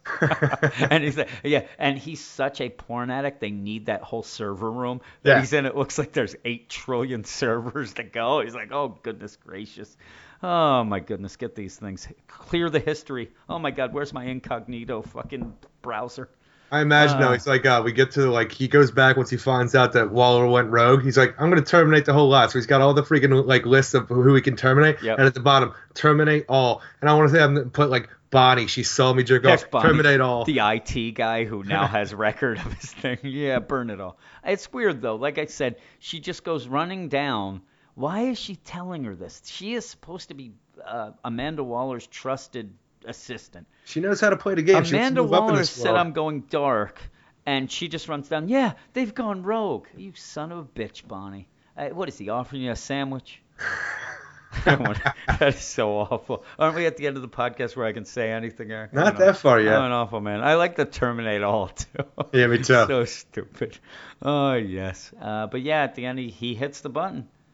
Next, it says, Eric, boom.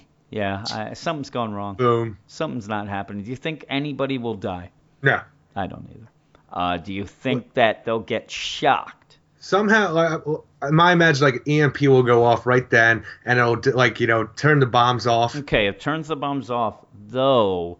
Do they know that they tried to trigger them? Will they know that Vic Sage tried to do that? Because I think that would be the kind of thing that you want them to know. Somebody's got to die for that to happen. Do you think Amanda Waller has some sort of device that will tell her that he tried to do that? So I don't know. At this point. Her smartphone. Smartphone, Eric. Not that one that Superbad had. A smartphone. But yeah, I really like this issue. I love the art. I like where it's going. I like the character development. And I would give it, Eric, an 8.5 out of 10. I like it as well, and I love the art in this book, but I give it a 7.5 out of 10. Okay, you're next. Next, I got Sinestro number 16, written by Cullen Bunn, with art by Brad Walker, Ethan Van Sciver, Drew Hennessy, Jason Wright, and Dave Sharp. It's time to go after the Paling, and to do that, why not talk to someone who's gone up against them before and won? In this case, we're talking about Black Adam, who centuries ago fought off the Paling invaders who were looking to subjugate Earth's people, and the information about this battle and the secrets of Kahndaq is what Sinestro is looking for.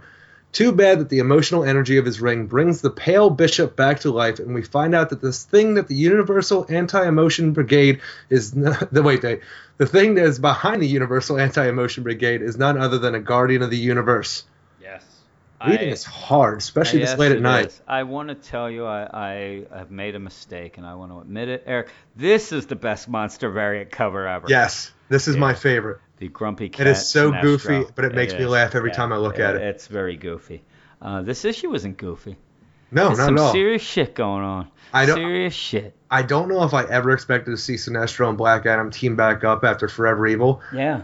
But I'm so glad it happened. And again, because of Forever Evil, it makes sense. It's not something that just happens and like, oh my God. And they had a kinship at the end of that and it makes sense why he would go to him. It's really good.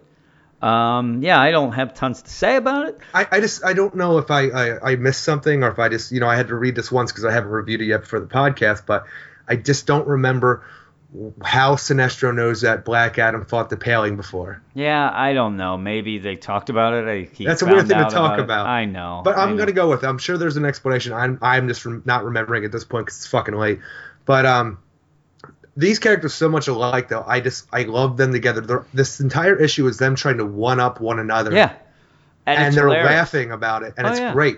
Yeah, I love the whole thing with him in the seat, and he's like, hey, so Sinestro's like, hey, Black Adam, you could get another seat. No. He makes a construct of a big seat that's like really crazy. Well played, Sinestro. And I love that. It really gives you the idea of like, I'm telling you, I'm a guy who, when I'm reading these comics, I've told you this before, I don't hear voices in my head like you do. Right. Because I'm not crazy. No, Shut up. when I'm reading these, I don't hear these people. I'm reading it. Yeah. It's something that I wish that I could, like you.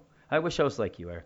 But this one, Black Adam, I can, because the character is so goofy. And over the top. And over the top that I actually could almost hear it. And it's one of those. You hear that belly laugh going. I would hardly, like I just said, with that, well played. I almost want to talk this one out, like out loud, because it's so funny to me. And it would be so over the top. But in fact, like I said, it's a pretty serious issue. Yeah. It's a lot of setup. It's all about how he's going to deal with the paling and whatnot. And Sornak, right? She wants to fuck. Sornak is getting wet over Black Adam and is telling everybody about it. She wants him so bad. Do you think that will lead to anything later? Absolutely at any not. Time? I would like it to. But all of a sudden, like Sinestro, they stayed the freaking night at Kondak. He goes, "Excuse me, Black Death Adam," and like, my daughter in your room. Yeah, I'm telling you, Hi, would Daddy. love that. I would love it. It would be great. But yeah, they end up going, and I also like. Where they're going to find these, are they temples? Are they?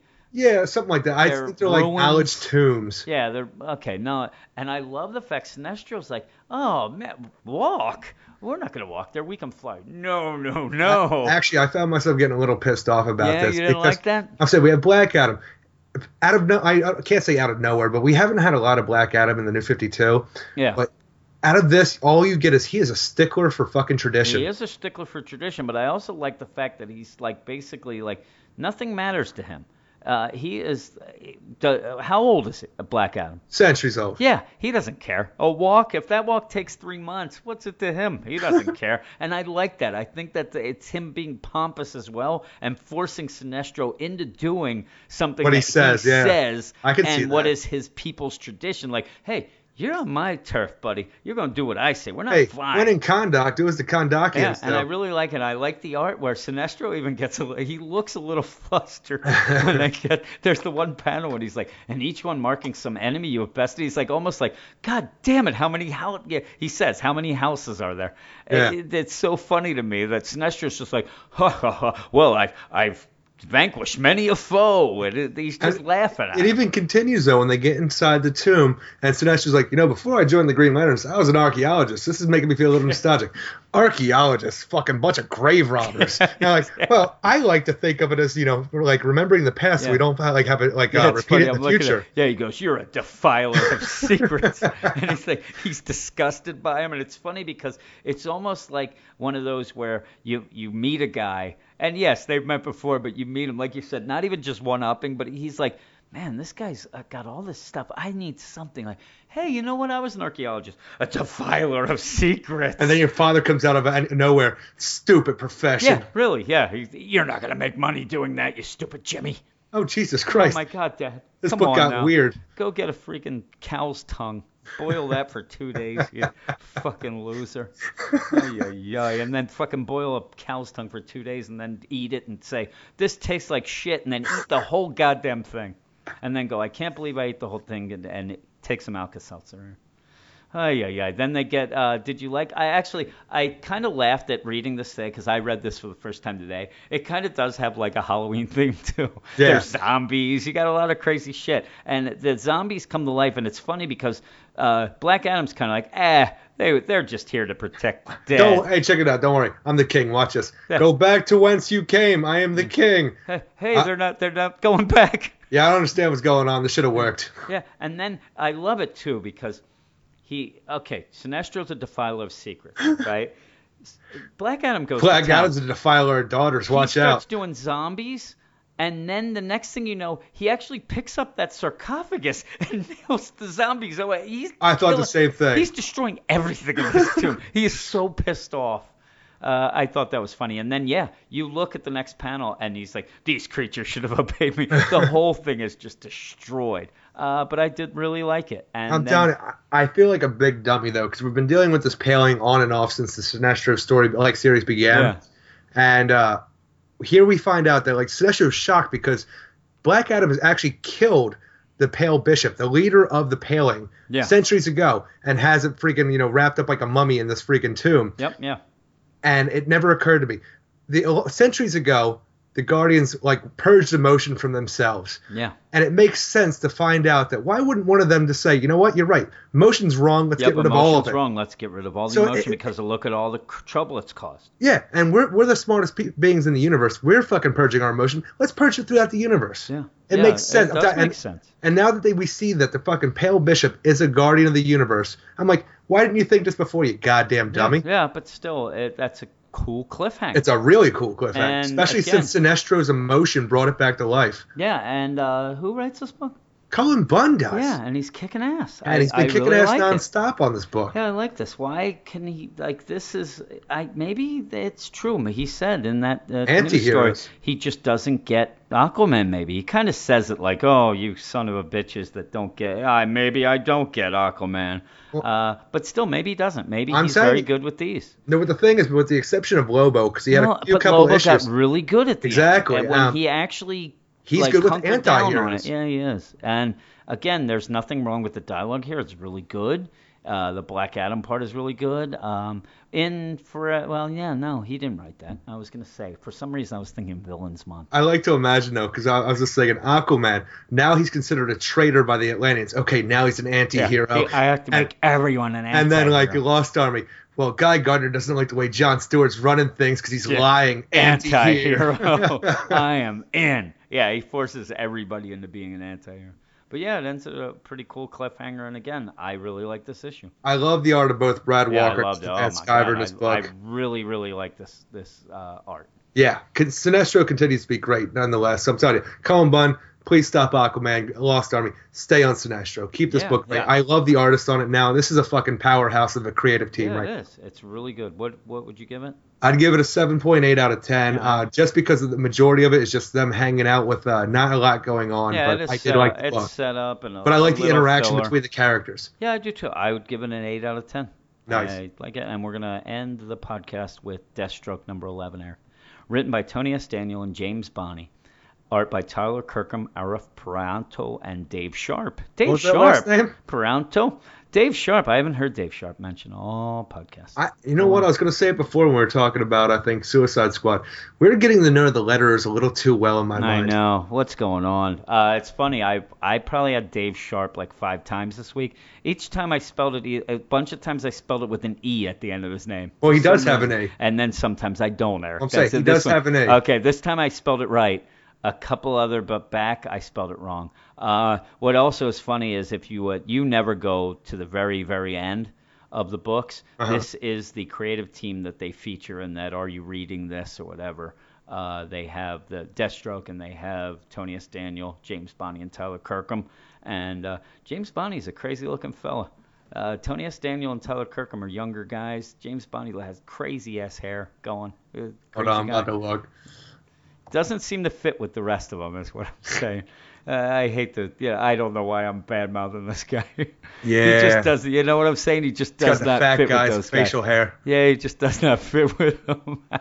And I think, as far as I could tell, at least in January, he is going to be the all-out writer. Tony S. Daniel won't even be on the book in January. I crazy. don't know if that's a permanent It's his thing or book. it's just a couple. Yeah, but James Bonney had jumped on, and I'm telling you, the two of them together it has improved the book. I agree. That first arc was a little off, but this one, after killing a Titan, Deathstroke has one eye back, and he's feeling so nostalgic. Makes it sound like he has a new eye. I'm just saying he has one of He's- his he's eyes. back- he's back to the being one eye. I had a question Back mark to being a after that. Cyclops. Yeah. And he's feeling so nostalgic about it. He goes on a road trip to visit his old pals in the Suicide Squad.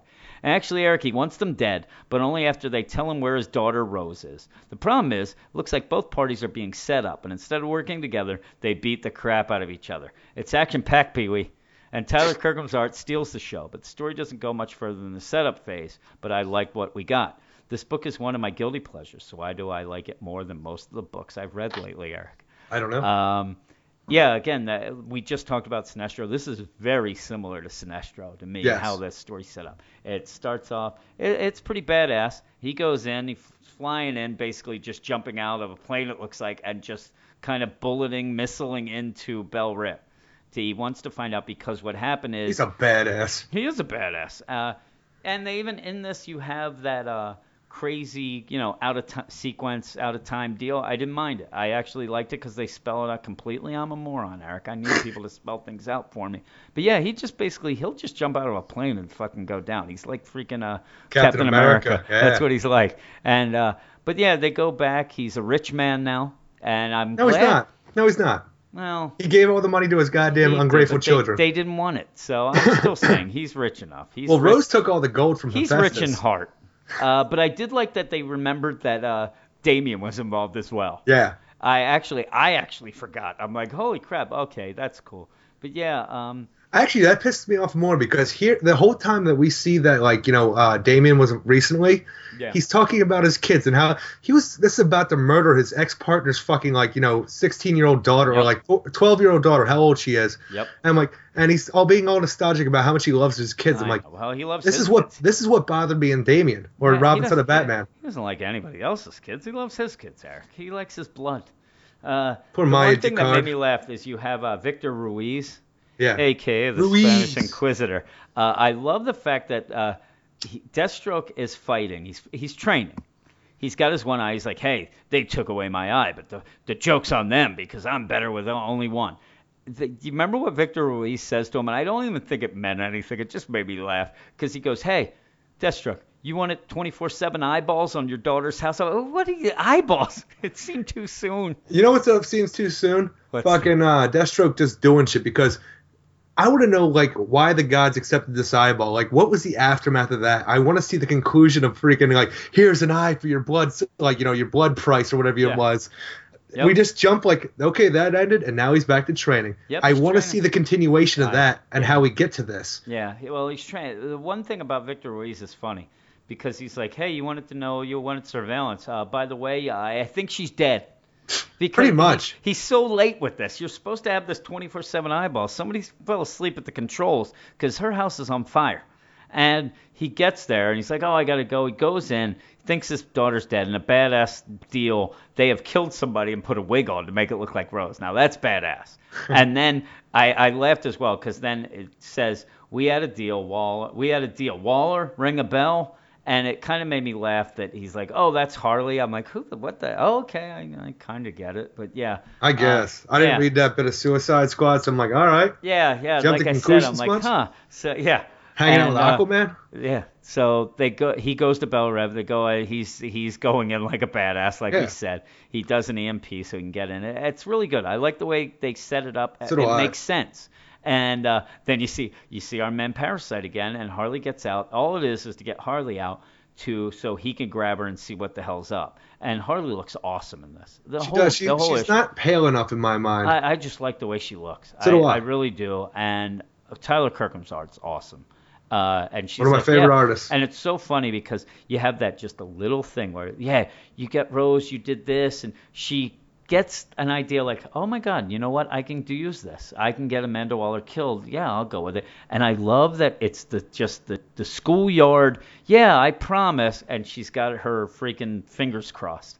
And that it's so good because then you're like, yeah, that it's such a funny way to realize that she's not on the up and up. Yeah. But then the best part of the issue is they run into Deadshot.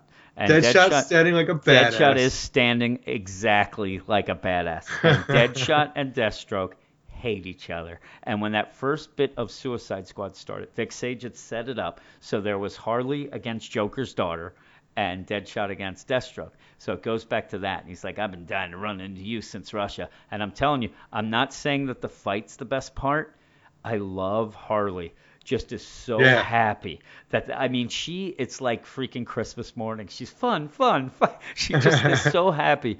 And then things are confusing though, because who is this S. Pruitt? No idea. I have no idea either. I thought I was a big dummy. I'm like, I'm No, looking this shit up. I actually was hoping you knew. No. Because I looked Tentacles it up, come out of nowhere. couldn't find anything. Eyeballs blow up. Killing people, and then has Amanda Waller pretty much he or she could kill him. And actually, from the the profile, I actually thought it was the Anchoress at first from that Batman annual. Right. Wouldn't make any sense, but then things get weird, and it doesn't even look like it would be anybody that we know, but they really spell it out like you should. Yeah. But yeah. Pruitt. Yeah, it's very odd. And then I have one, and that's not an issue. Just because I don't know who that is doesn't mean I'm mad. Absolutely not. I do have a problem though with the end. With Mana.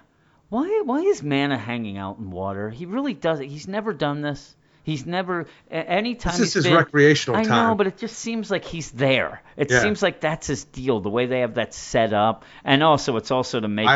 I like to think though that shit fucking Bell Rev went like powerless. All the cells open up, and he's like, I'm gonna hide it here because I'm fucking it's scared. like, hey, I got this helmet on. I'm gonna take a swim. I'm gonna hide in here until shit blows over. And also, it's funny too because you're saying it's a recreational area, and it says the aquatic block. Instead of a pool, they just have big barrels full of water. It just seems weird. That kind of bothered me, but it's not a huge bother. It's just weird, but it's a kick-ass last panel. I do like that during the Deadshot and Deathstroke's fight, they stop and figure things out. They're like, hey, something we're talking about is not on the up and up. You're here to kill Waller, but Harley did this, but Harley was here 36 hours ago. And then Harley gets, remember Harley then? Hey, you two hate each other, right? Yeah, remember? You hate each other. Don't you want to fight some more? She said it is funny because her story just falls apart. So then you have again, you get the idea. What do you think will happen? It's a setup. They're going to have to team up to get this S. Pruitt. Yeah. And then Deathstroke will be like, hey, I don't want to talk to you ever again. We'll call this even. Get the fuck out of my face. I'm off to go fight another god. Because, I got to go find where my daughter really is. Yeah. But yeah, I like this little diversion. I'm not sure. I want to think that Rose set her own father up. She might. Actually, that would be pretty cool. That actually might happen because, boy, she hates him. Oh, yeah. But yeah, I love the art. There's really not a lot more to talk about in this issue. I love the art. And this I like is total guilty pleasure, though, even for the story. It's just fight. Yep. Awesome, scene after awesome scene, but the art sells the book completely. It's so good. I would give it a 7.5 out of 10. I would have to say 7.5 as well. It's that art. God damn it. Yeah, this is really the best art all week. Yeah, I loved it. And it's always good. And again, at the beginning, it was Tony S. Daniel doing both the art and the story.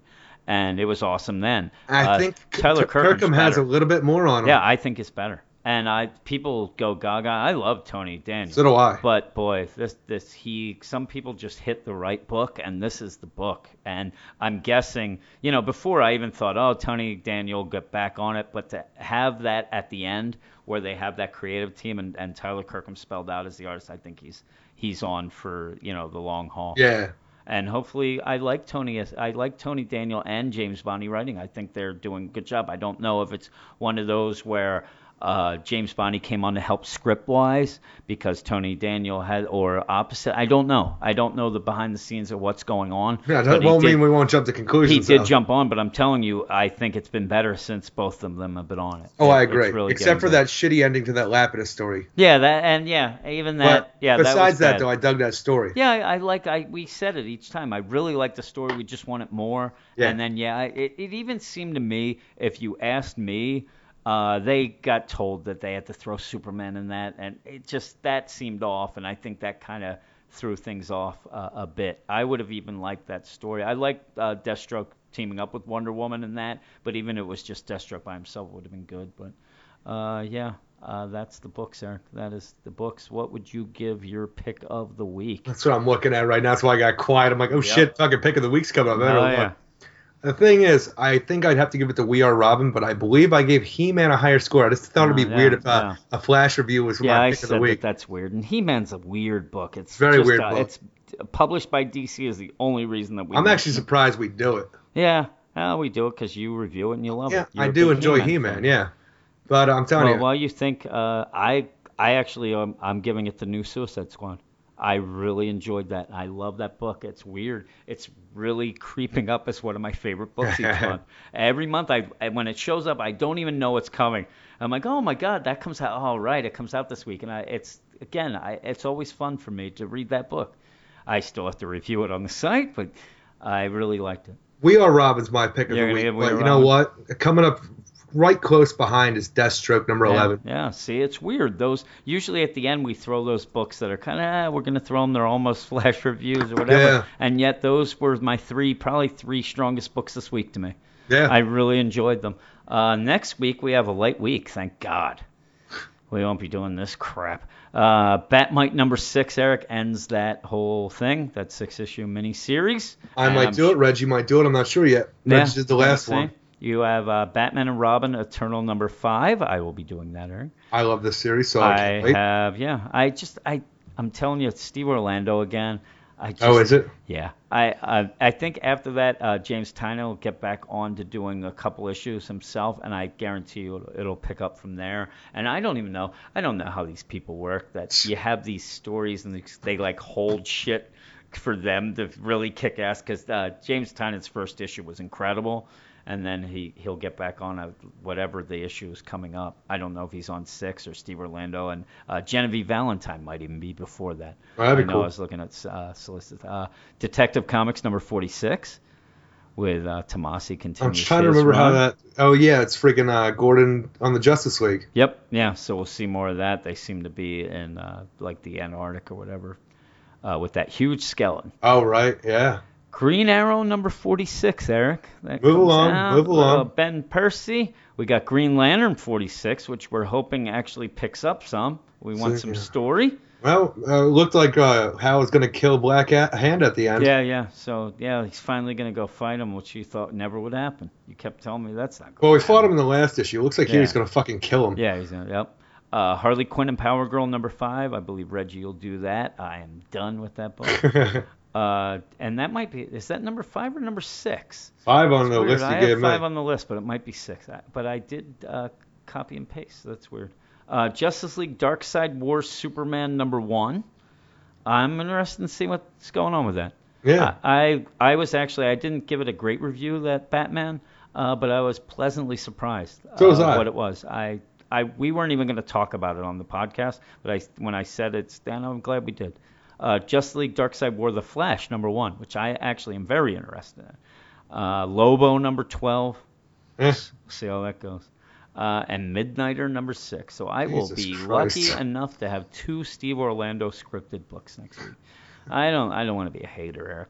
Boy, his dialogue I think he tries to get a little too fancy. I think he tries too hard with these phrases. He makes up catchphrases. Freaking nonsense. Press the flesh, man. Yep, Press the Flesh. Yeah. What Ask did you hear? Questions. Didn't you hear Press the Flesh was in Gotham? Yeah, it was in Gotham last week. Yeah, you thought that was very odd. But it's weird. Maybe it's one of these sayings that people have said more, but you've never paid attention to. Now that we have talked about it, it's one of those things now. It's ingrained in my mind. Yeah, now it's in your mind and you hear it. But yeah, this was a long podcast, Eric. I'm going to allow you now, everybody, I'm allowing Eric to end the podcast. He has a catchphrase he uses. I don't know if you're aware of this. Hate you so I much. do not have much more to say. I am exhausted. And Eric, go with it. Everybody. Everybody. Oh, I hate okay. you If you so want to much. interrupt me, Eric, just go. I was going to start talking. Never mind. Never mind, Eric. Just go. Just do it. Now people will fucking bash me. All right, let's end it. Lieutenant Dane. Oh no! I got you I knew some you were ice doing cream. something. I was just gonna keep trying to give you some. Lieutenant Dane, ice cream. That's all you have. You're the sound effect man. You're not a sound effect. I love Forrest man. Gump so much. You are the sound effect man. Now I'm trying to get a thing. Here we go. Everybody have a great week. Price is wrong, bitch. Ooh. Ooh yeah. All right, go with it. Everybody have a great week. Keep it weird. We'll see you in 7. And Eric, we'll see you in 7. That's the please. Oh, there you go.